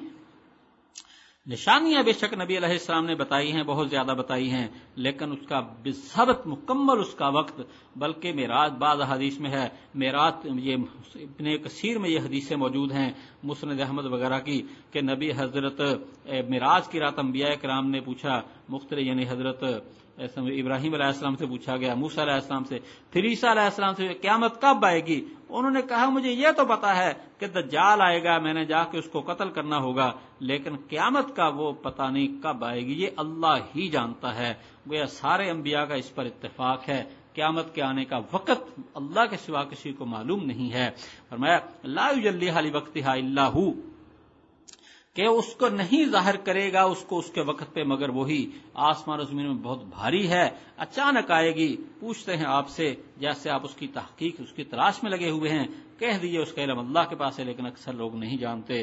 اور بلکہ یہ کہا ہے کہ قیامت تو قیامت ہے، علم غیب عام بھی اللہ ہی کے پاس ہے. کہہ دیجئے میں اپنی جان کے لیے نہیں مالک نفع اور نقصان کا مگر جو اللہ چاہے، اور اگر میں غیب جانتا تو پھر بہت سی برائیاں میں اکٹھی کر لیتا اور مجھے کوئی برائی نہ پہنچتی. جیسے غزوہ احد کے اندر نبی علیہ السلام کے دندان مبارک شہید ہو گئے ہیں، اسی طرح پر ایک موقع پہ کافر صحابہ اکرام کو دھوکہ دے کر لے جاتے ہیں تبلیغ کے لیے اور پھر لے جا کے شہید کر دیتے ہیں. تو اگر نبی علیہ الصلوۃ والسلام کو غیب ہوتا تو آپ ایسے واقعات نہ ہونے دیتے. فرمایا ان انا الا نذیر، میں تو ڈرانے والا ہوں اور خوشخبری دینے والا ان لوگوں کے لیے جو ایمان لائے. پھر آگے ایک اور واقعہ شرک کرنے والوں کا، ایک طرف اللہ کی نعمتیں، دوسری طرف شرک کرنے والے. فرمایا هو الذی خلقکم من نفس واحدہ، وہ اللہ ہے جس نے تم کو پیدا کیے ایک جان سے اور بنایا اس سے اس کا جوڑا، لیسکنوا الیہا، تاکہ اس کی طرف سکون حاصل کرے. تو پہلے آدم علیہ السلام کو بنایا، پھر اس کے بعد حضرت حوا کو پیدا کیا. فرمایا جب وہ ملتے ہیں، دنیا میں اترتے ہیں اور یہاں کا نظام اللہ نے چلانا ہے، پھر آپس کی ملاقات ہوئی ہے تو حضرت حوا جو ہے ان کو ہلکا سا حمل ہو گیا ہے، وہ اس کے چلنے پھرنے لگی ہیں. تو یہ تو ان کا واقعہ. فلما افقا دعوا اللہ ربہما، جب وہ بھوجل ہو گئی ہیں تو ملے، دونوں نے پکارا ہے اپنے پروردگار کو. اب یہاں پہ ایک تو یہ تفسیر کرتے ہیں کہ یہ سارا واقعہ جو ہے نا حضرت آدم اور حوا کا ہے، لیکن اصل تفسیر جو راجح ہے، بہتر تفسیر ابن کثیر میں ہے، بیان القرآن میں، تفسیر ابو سعود میں، تفسیر سعدی میں، وہ یہی ہے کہ اصل تفسیر کے شروع کا واقعہ تو حضرت آدم حضرت حوا کا ہے. اللہ نے پیدا کیا تم کو ایک جان سے اور پیدا کیا اس سے اس کا جوڑا تاکہ وہ آرام پائے اس کی طرف. یہ تو بات ٹھیک ہے، لیکن اگلا جو مضمون ہے وہ عام انسانوں کے بارے میں ہے کہ جب عام انسان اپنی بیوی سے ملے، اور آگے پھر مشرکین کا واقعہ ہے کہ دیکھو پیدا کرنے والا اللہ ہے، دعائیں اس سے کی ہیں اور پھر اس کے ساتھ غیروں کو شریک کرنے لگے ہیں. فرمایا جب ملا اس کو تو اس کو ہلکا سا حمل ہوا تو عورت اس کے ساتھ چلی. جب وہ بوجھل ہو گئی، دونوں نے اللہ کو پکارا جو ان کا رب ہے. کیا دعا کی؟ لئن آتیتنا صالحا لنکونن من الشاکرین، اگر تو ہمیں اچھا بچہ دے گا تو ہم تیرا شکر ادا کرنے والوں سے ہوں گے. فلما آتاہما، جب اللہ نے ان کو اچھا بچہ عطا فرما دیا، جعل لہ شرکا، تو اس کے لیے وہ شریک کرنے لگے اس میں جو اللہ نے ان کو دیا ہے. فتعالی اللہ عما یشرکون، اللہ تعالیٰ بے نیاز ہے، اللہ تعالیٰ پاک ہے اس سے جس کو یہ اللہ تعالیٰ بلند ہے، برتر ہے اس سے جس کو یہ شریک کر رہے ہیں. ایشرکون ما لا یخلق شیئا، کیا یہ اس کو شریک کر رہے ہیں کہ جس کو جو کسی چیز کو پیدا نہیں کر رہا اور وہ خود پیدا کیے ہوئے ہیں اور نہیں طاقت رکھتے اس کے لیے مدد کی، اور نہ وہ اپنی جانوں کی مدد کر رہے ہیں۔ اب حالت کیا ہے کہ جب بچے کی امید ہے اس وقت اللہ سے دعا کرتے ہیں، اور جب پیدا ہو گیا ہے تو غیروں کے نام کی نظر و نیاز دے رہے ہیں اور ان کے نام کے اوپر بچے کا نام رکھ رہے ہیں۔ اب یہاں پہ دو تفسیریں ہیں، اور ایک تفسیر کو ہم صرف سمجھانے کے لیے نقل کرتے ہیں، مگر وہ تفسیر جو ہے نا درست نہیں ہے۔ وہ تفسیر کیا ہے جی کہ جی حضرت آدم علیہ السلام جب دنیا میں تشریف لائے ہیں تو آپ کے جو ہے نا بچے زندہ نہیں رہتے تھے، تو شیطان نے کہا کہ بھی تم جو ہے نا اپنے بچے کا نام رکھو عبد الحارث، اور حارث کا معنی کھیتی کرنے والے کے ہوتے ہیں، اور عبد کا معنی غلام کے بھی ہوتے ہیں، بندگی کرنے والے کے بھی ہوتے ہیں۔ تو اس کا ایک معنی تو یہ بنتا ہے کھیتی کرنے والے کا، خادم، اور کھیتی تو حضرت آدم علیہ السلام بھی کرتے تھے، لیکن یہ ہے کہ شیطان کے ناموں میں بھی یہ نام تھا، تو اس لیے یہ کام اچھا نہیں ہوا، انہوں نے بچے کا یہ نام رکھ لیا۔ اس کا یہاں ذکر ہے کہ یہ کام اچھا نہیں ہوا، لیکن میں نے بتایا یہ تفسیر درست نہیں ہے۔ تفسیر ابن کثیر کے اندر اس ایسی روایتوں کے اوپر کافی جرح ہے، اور 3 وجوہات سے انہوں نے اس کو رد کیا ہے کہ یہ درست نہیں ہے۔ تفسیر بیان القرآن میں بھی لکھا ہے کہ دیکھو جی پہلے کیا ہے حضرت، اگر یہ پہلے آدم و حوا کا قصہ ہے تو آگے کیا ہے جمع کا لفظ آ گیا ہے، وہ کیا ہے کہ فتعال اللہ عما یشرکون، یہاں یہ نہیں کہا یشرکان، یہ دونوں کے لیے نہیں ہے، بلکہ کہا جس کو یہ بندے شریک کر رہے ہیں۔ اور دوسری بات یہ ہے کہ اور بھی 3-4 وجوہات اس کے اندر آپ کو سمجھائی جاتی ہیں، کہ ایک تو یہ ہے کہ جب حضرت آدم اور حضرت حوا دنیا میں تشریف لائے ہیں تو اس وقت آپ کو پتا ہے کہ بالکل زمین پہ انسان کوئی نہیں تھے، سب ان کی اولاد ہی سے پیدا ہوئے ہیں، تو اس وقت ضرورت تھی کہ یہاں زیادہ سے زیادہ انسان پیدا ہوں۔ منصوبہ بندی کی تو کوئی نہیں سوچتا اس وقت، تو ضرورت تھی کہ سارے کے سارے زیادہ سے زیادہ انسان پیدا ہوں تاکہ آبادی ہو۔ تو یہ تو نہیں ہے اس وقت، تو یہ قرینے قیاس نہیں ہے کہ انسان پیدا ہوتا جائیں مرتے جائیں، پیدا ہوا بچہ وہی مر گیا پہلا مرا، تو بھئی وہ تو ضرورت ہے کہ یہاں آبادی ہو، اللہ تعالیٰ نے بھیجا اس لیے یہاں ان کو خلیفہ بنانے کے لیے۔ اور پھر ایک وجہ ہے کہ حضرت آدم علیہ السلام کے 2 بیٹوں کے جو قتل، ایک نے دوسرے کو قتل کیا ہے، ایک بیٹے نے دوسرے کو، اس کا واقعہ آپ نے پچھلے پڑھا ہے 6 پارے کے اندر، تو وہاں ایک بات یہ گزری ہے کہ جی وہ جب قتل کر دیا تو پھر اب سوچتے ہیں کہ اس کو کیا کروں میں، اور وہاں مفسرین کہتے ہیں یہ پہلا واقعہ ہوا ہے، اس سے پہلے کوئی قتل ہوا ہی نہیں، کوئی فوتگی ہوئی نہیں۔ اگر اس سے پہلے یہ اولاد آدم علیہ السلام کی پیدا ہو کے فوت ہوئی ہوتی تو پتا ہوتا ان کو کہ بھئی پہلے ہمارے بھائی یا بہن فوت پیدا ہوئے تھے اور وہ فوت ہو گئے ہیں، ان کو دفنایا گیا ہے۔ وہ کوے کا واقعہ جو ہے نا اس کی دلیل ہے کہ ان کے سامنے ایسا کوئی منظر تھا ہی نہیں، کسی کی قبر ہوتی ان کو پتا ہوتا کہ بھی اس کو بھی مجھے دفنا دینا چاہیے، لیکن اس کو اس کا علم ہی نہیں تھا۔ اللہ تعالیٰ نے کوے کو بھیج کے اس کی رہنمائی کی ہے، تو یہ بھی اس کی دلیل ہے کہ اس سے پہلے کوئی فوتگی ہوئی ہی نہیں تھی۔ اور تفسیر عثمانی میں بھی لکھا ہے کہ یہ پہلا فوتگی کا واقعہ ہے، تو اگر یہ پہلے ایسے بچے فوت ہوئے ہوتے تو ان کو پتا ہوتا۔ پھر یہ ہے کہ قیامت کے دن اللہ تعالیٰ کے دربار میں جب کہا جائے گا شفاعت کے لیے تو آدم علیہ الصلوۃ والسلام آگے نہیں بڑھیں گے، وہ کہیں گے میں نے جو ہے نا وہ درخت کھا لیا تھا تو اس واسطے آگے نہیں بڑھیں گے، لیکن اگر انہوں نے خدا نخواستہ ایسا کیا ہوتا تو یہ بھی تو کہنا چاہیے تھا کہ بھی میں نے تو معاذ اللہ شرک کر لیا تھا، اس واسطے میں آگے کیسے بڑھ سکتا ہوں، لیکن نہیں، وہ اس واقعہ کا قطعاً ذکر نہیں کریں گے، کسی روایت میں نہیں ملتا۔ اگر یہ ان کی بات ہوتی وہ بتائیں گے قیامت کے دن کہ مجھ سے یہ غلطی ہو گئی۔ پھر اللہ تعالیٰ انبیاء کے واقعات ایسے نہیں بتاتے، اگر انہوں نے ایسی غلطی ان سے ہوئی ہوتی تو پھر ان کی معذرت بھی ہوتی، اس کا بھی ذکر ہوتا، جیسے اور انبیاء کے واقعات قرآن پاک میں ذکر کیے ہیں۔ صرف یہ ہے کہ واقعہ ہوا اور اس کے اوپر کوئی تنبیہ نہیں، کوئی مواخذہ نہیں، اور ہمیں بتا دیا ہے۔ ہمیں بتانے سے کیا مقصد ہے؟ اگر وہ بات ہوئی ہوتی تو ان سے کہا جاتا، وہ اس سے توبہ کرتے یا ان سے غلطی کہے، لیکن ایسی کوئی بات نہیں ہے۔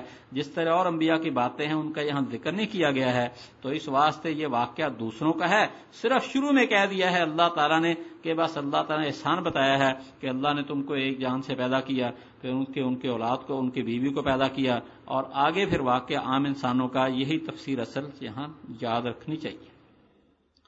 आगे फरमाया व इन तदूहुम इलल हुदा, अगर आप इन ये बुतों के बारे में कहा गया है जिनकी ये इबादत कर रहे हैं, जिनके नाम नजर नियाज मानते हैं, फरमाया इनको तो हिदायत की तरफ बुलाए, आपकी बात नहीं मानेंगे, पीछे ही नहीं करेंगे, उनको पता ही नहीं, बराबर है कि आप उनको बुलाएं या आप यहाँ खामोश रहें। बेशक वो लोग जिनको तुम इबादत पुकारते हो अल्लाह के सिवा, तुम जैसे बंदे हैं, उनको पुकार लो, उनको ना तुम्हारी बात सुने वो, अगर तुम्हारी वो दुआएं कबूल करें अगर सच्चे हैं।